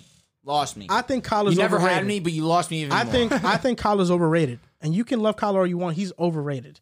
He is overrated. The only knock on Kyler, there's two. It's his leadership and his ability to stay healthy. And the fact that he played like shit in the playoffs because he couldn't. It was one game against the Rams. They won the bowl. Joe Burrow played well against the Rams. His team was better. With the messed up knee. His team was better. Oh my and his team was healthy. And Kyler was hurt down the stretch too. With a messed up knee that happened like two drives before the end of the game. Burrow played half of the season still recovering from his knee injury. If you saw the season, it wasn't. He didn't shift until he didn't play like Joe Burrow, phenomenal LSU Burrow until like week 11, bro. Okay, and Kyler was borderline MVP the first 8 weeks. He gets hurt in week 9. He lost to the Lions. Okay, the Bengals lost to the Jets. Who the hell cares? It's one game. I don't know. They lost to the Bears. The Jets, man, they was clicking that game. They lost to the Bears. They were clicking that game. Lost to the Bears. Who lost to the Bears? The Bengals. They were clicking that game, bro. Bro, you're drunk. He also threw 400 yards against Martindale and that defense. And with twice. No secondary because everyone was the Ravens, injured. who was one of the worst secondaries in the league. At the first game he played them, they weren't. The second game is when he was really great. The first game he threw 300 yards. The second game was when he threw like 400 5 touchdowns. He was historically great, but he was still like elite in the first matchup. Yeah, they were clicking that game. Bro, in 2 games he threw 900 yards on that defense. They were just clicking that game. That's it. Bro, he threw 900 yards in 2 games. I'm gonna start using that. I'm gonna start using that. He's on a different strategy. Bro, he clears him, bro. He clears him. Kyler Murray's overrated. You guys are gonna find that out sooner rather than later, bro. He's overrated. And you're gonna find out that you need to start watching the film again. I do. Because when it comes to evaluating the quarterback position, you just got to start trusting me a little bit. You said Tua was better than Burrow. I said he can be. Difference. I can't trust your quarterback opinion when you think Tua is going to be a great one. I apologize. And Matthew Stafford? I always thought Matthew Stafford was a great quarterback, though. Nah, but you say you can trust him. I told you got to trust him. There are certain quarterbacks you should trust me. There are certain quarterbacks you can trust. That's more of a gut feeling. That's more of like a personal thing. And Kyler Murray is not one you can trust. That's absolutely crazy. I don't. I think Kyler Murray's overrated. I'm not the hugest fan of Kyler Murray. I think he's overrated. Hiatus. That's all I'm going to say. I'm going to leave it at that. It's not hiatus. I'm glad. I love that a short king is thriving. And he's not even short, but like by NFL standards, he's short. Yeah. But I'm glad he's thriving. No, I'm sure you are. But he's overrated. Sure you are. Because you were wrong about the Lamar and Kyler thing. You're like, Kyler is great. Kyler's a great. You want to talk about clearing? That's a clearing. Kyler over Lamar's clear. God. Clear's crazy. You know, I want you to make that take on TikTok just to see the reaction you get. No, because fans absolutely adore and love Lamar Jackson to no end, and rightfully so.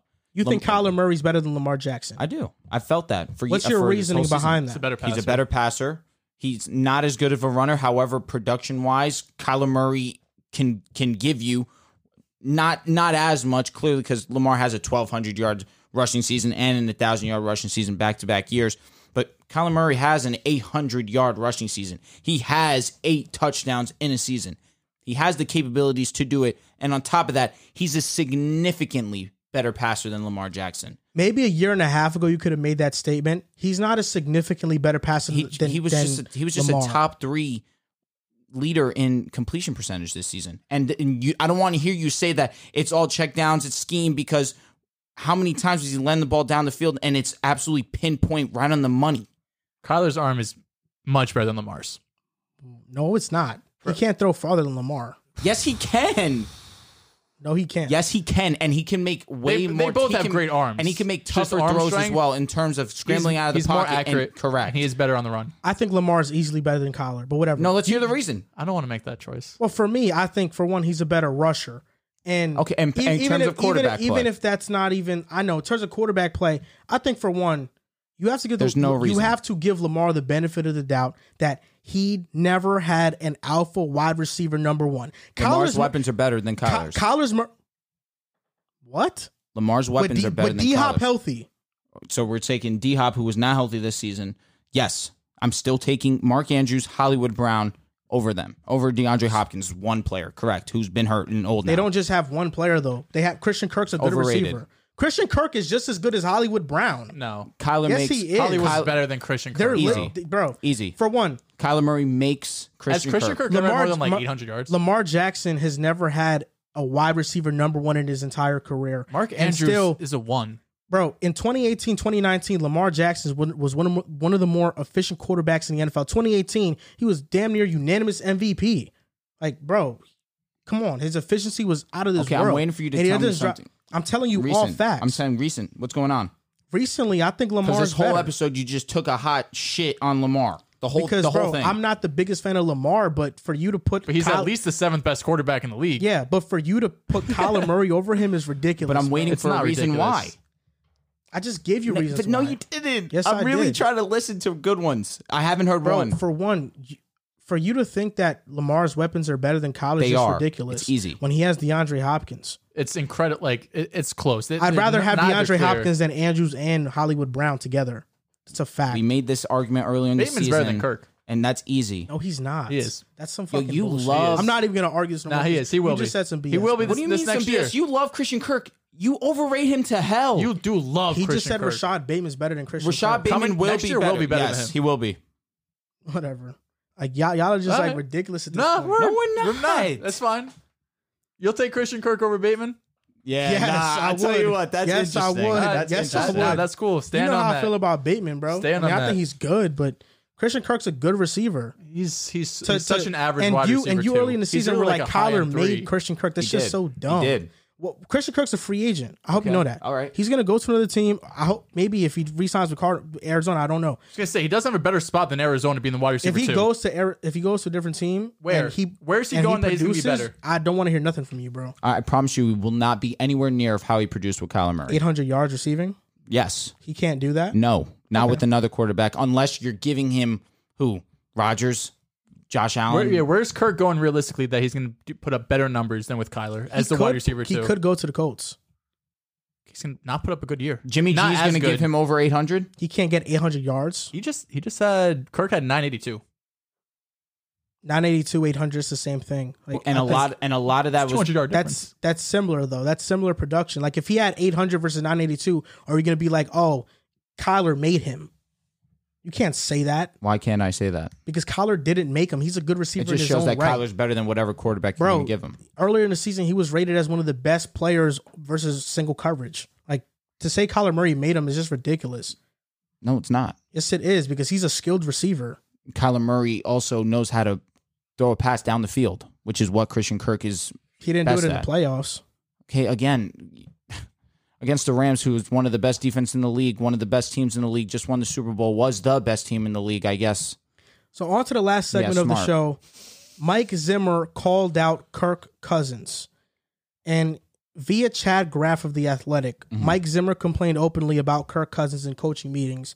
He was like, some of Zimmer's top lieutenants echoed the same statements. He didn't make enough winning plays. didn't take enough chances to secure wins. So what do you think about this, about Mike Zimmer calling out Kirk Cousins? Sounds like a bitter girlfriend or bitter ex-girlfriend. That's what he sounds like. Like he lost his job. He's not in the NFL right now. Like he sounds like he's just going out and sorry, where did he say this was a podcast or something or article?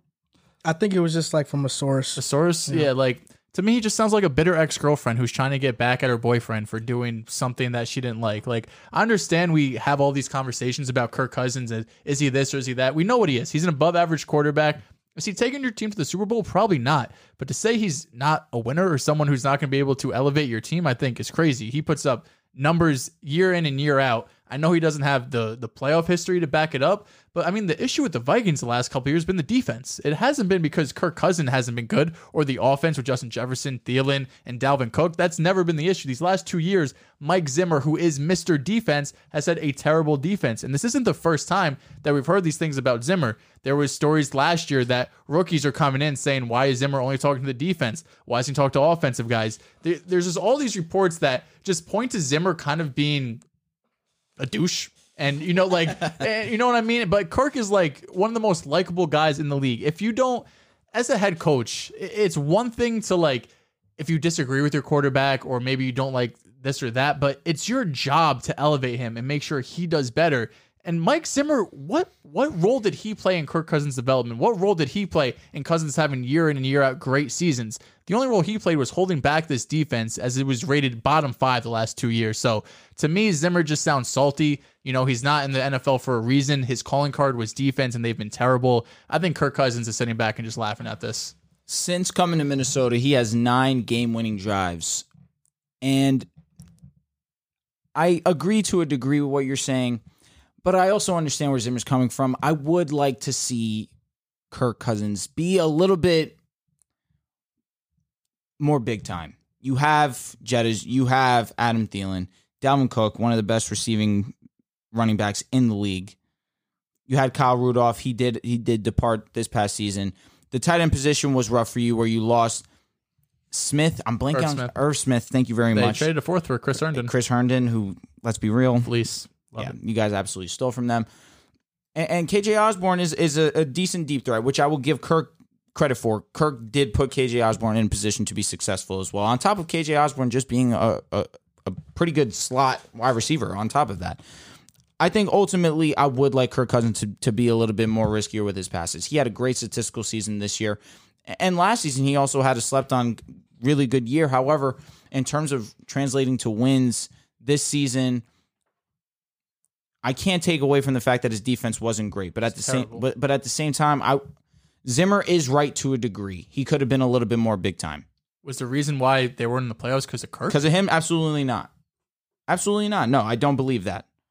The defense was atrocious. One of the worst in the NFL this year and last year, really. But ultimately, you have the weapons to be one of the best offenses in the league. As a quarterback, you need to take advantage of that because there's quarterbacks that would absolutely do anything to throw to Justin Jefferson, Adam Thielen, and of course, Dalvin Cook, who is, again, one of the best receiving backs in the league. Mike Zimmer's a clown.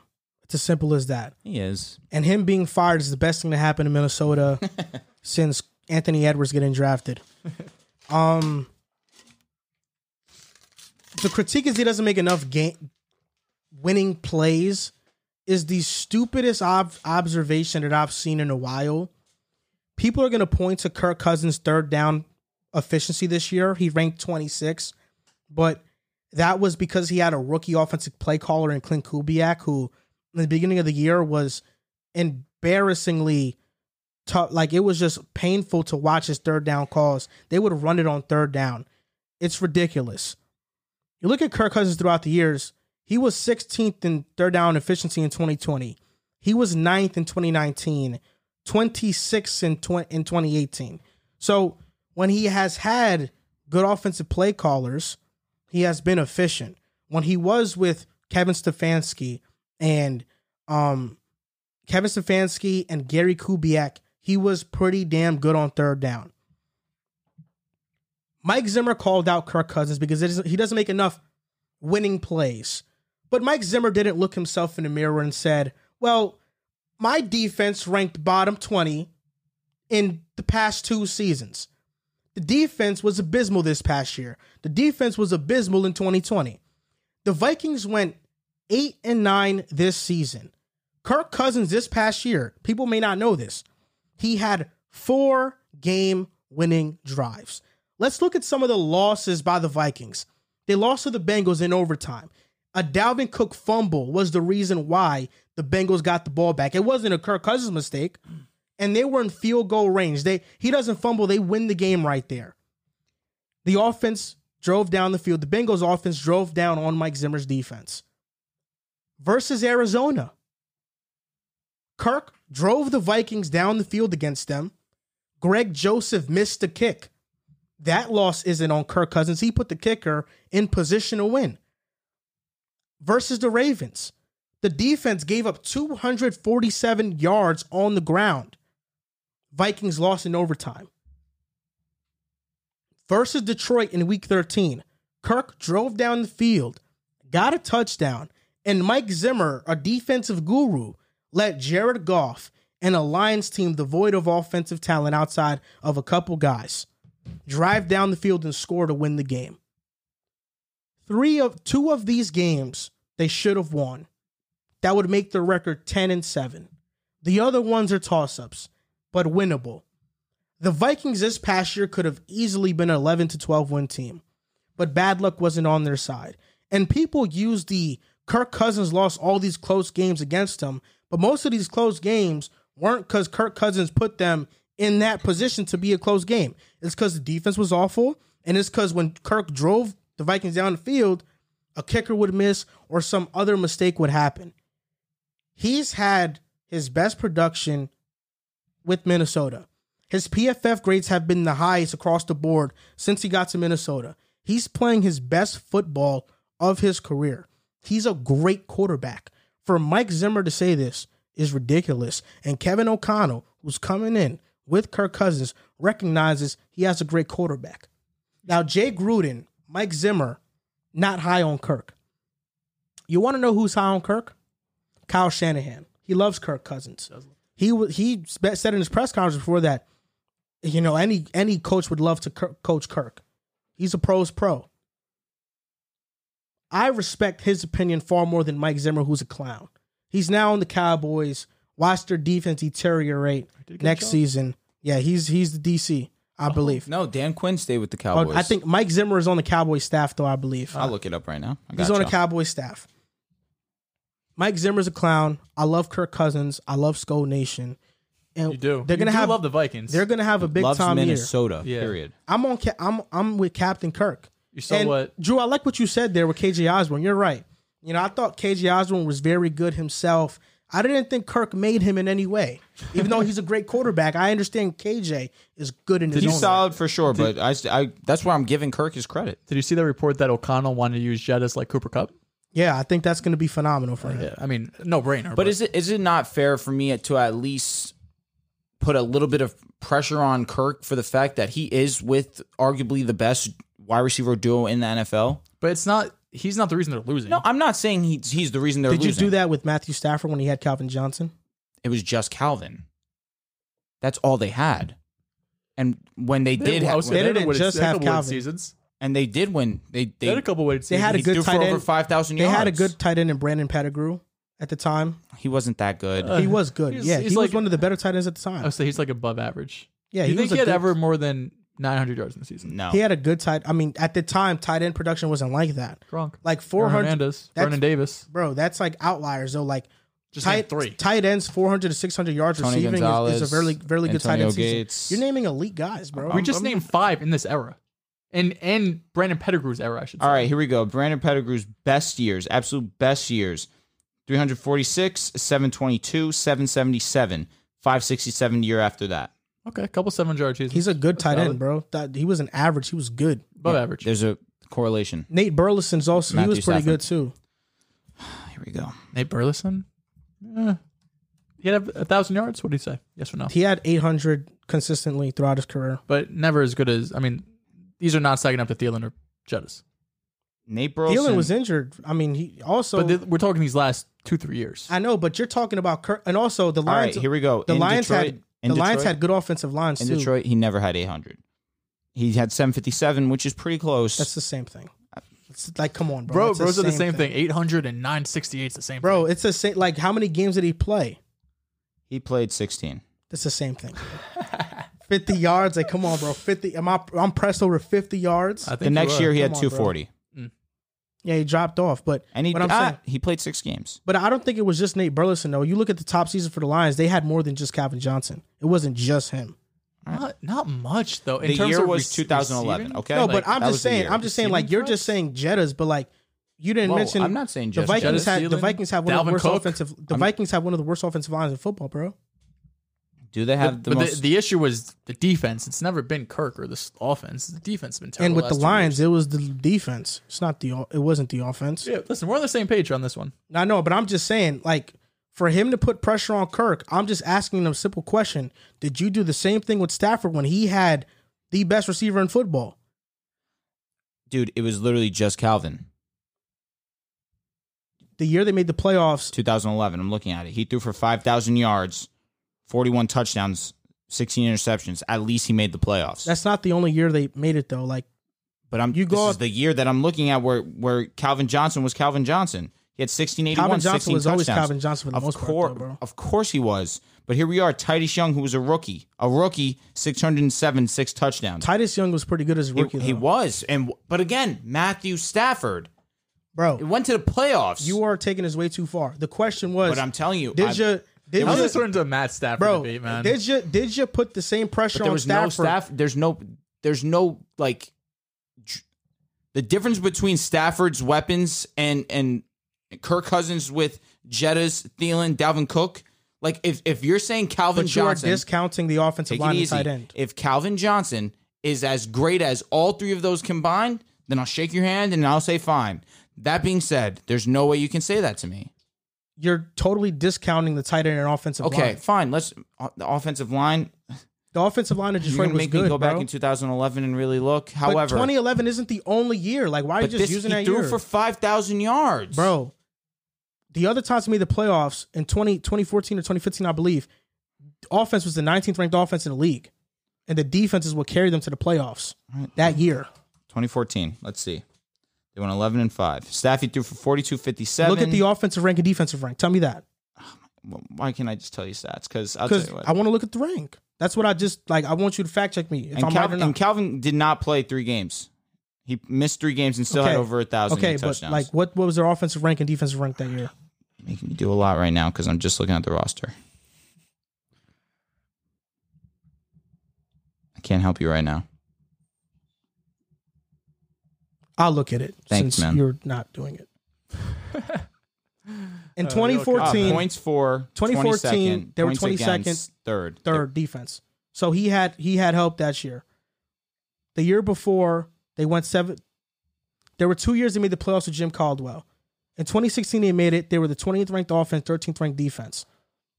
So it was a simple question. You didn't have to do all this research. I'm just saying, did you put the same pressure on Stafford to do that? But again, I never felt like his receiving core was ever Jettas, Thielen, and Dalvin Cook. Yeah, but Detroit had a good offensive line, bro. They still went to the playoffs. He didn't do that. I know, but there was multiple gaps in between where they didn't make the playoffs, though. I understand that. Like from 2011 to 2014, they didn't make the playoffs. 2015, they didn't make the playoffs. They made it back in 2016. So it was a simple question. Like because we're talking solely about weapons. But football winning is much more than just the weapons, though.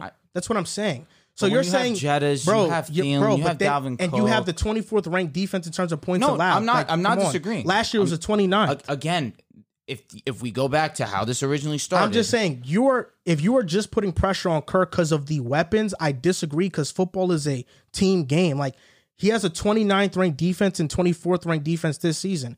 If the defense was top 15, okay, I'm like, yeah, Kirk has to have some pressure. If the offensive line was great and not bad, okay, he has to have some pressure. That's why I mentioned the Stafford thing, because he was on a team that, yeah, you had weapons, but he had weapon. Yeah, you had a good offense. You had good offensive linemen. You had a good tight end. You had a serviceable one. You had, there you go, serviceable. Bro, 700 yards for a tight end is good, bro. Yeah, it's good. Serviceable. You had the best wide receiver in the NFL. Correct. if you ain't put that pressure on Stafford, I don't know how it's fair to do it to Kirk when he has He won 11 games twice. He won 11 games twice, and the second time he won it was they had a third-ranked defense. Okay, it wasn't because of the offense. His first full season, and it wasn't because of the 5,000 offense. It wasn't because of the offense. So but I'm saying the first time they did it was because of the offense. Because I'm from the perspective that you don't put pressure on Stafford. I never expected Stafford to go out and win with a team that you projected Minnesota to win the division, so there was clearly expectations for them. Yeah, and I just named you all the losses they had that weren't due to Kirk. I understand that to a degree. However, I just mentioned 4 game-winning drives. But there's still moments within a game that are not just the game-winning drive where he can dictate the game. It doesn't necessarily just have to come down to the last few plays. It doesn't just come down to the last few plays, but in the last drive when you're in field goal range and then Dalvin Cook fumbles, when you have a chip shot field goal. Wasn't that like a controversial one also? It was. Yeah. How is that on Kirk? No. I'm not saying that it's on Kirk solely. The game-winning field goal, which is like a 30-yard field goal, Greg Joseph missed. My point is, to a certain degree, do we have to look at the offense that he's playing in and expect him to win a game or two more? That was my whole question. That was it. And he could have. And the games they did lose, the 1 or 2 more they did lose, wasn't because of him. He put that offense in position. That's what I'm saying. I don't think it's fair to expect Stafford to win year in and year out with, even if he had Calvin or whatever, with that roster. That's the only question I was asking you. And I answered correctly. I just didn't think he had the weapons that Kirk had. I mean, he had a better team though. The defensively, definitely, no doubt. Defensively, third from 24, third from 29. For sure. There's a big difference. For sure, man. Both years they made the playoffs in 2014 and 2016. They were a top 10 defense in the NFL. Yeah, man. Well, no, the second year, 2016, they were the 13th ranked defense. So top 15 defense in the NFL. So, yeah. So what does that mean about my guy Stafford? Let's just take a look, right? You can end the show. We'll talk about it after. We were so close to that 2.5 hour mark to do the Patreon questions. Aren't we at like 3:45? Yeah, we're almost 4 hours deep. Yeah. That's why y'all said, if we get to 2:30, I'm like, yeah, for sure. So that's going to do it for episode 160 of the Pick Aside Podcast. You can follow us on TikTok and Instagram at Pick Aside Podcast, on Twitter at Pick Aside Pod. Thank you guys for watching, and we'll see you next time. Hey guys, this is Al Galdi from the Al Galdi Podcast. In case you didn't know, the show that you're listening to right now, as well as my show, is part of the Blue Wire Podcast Network.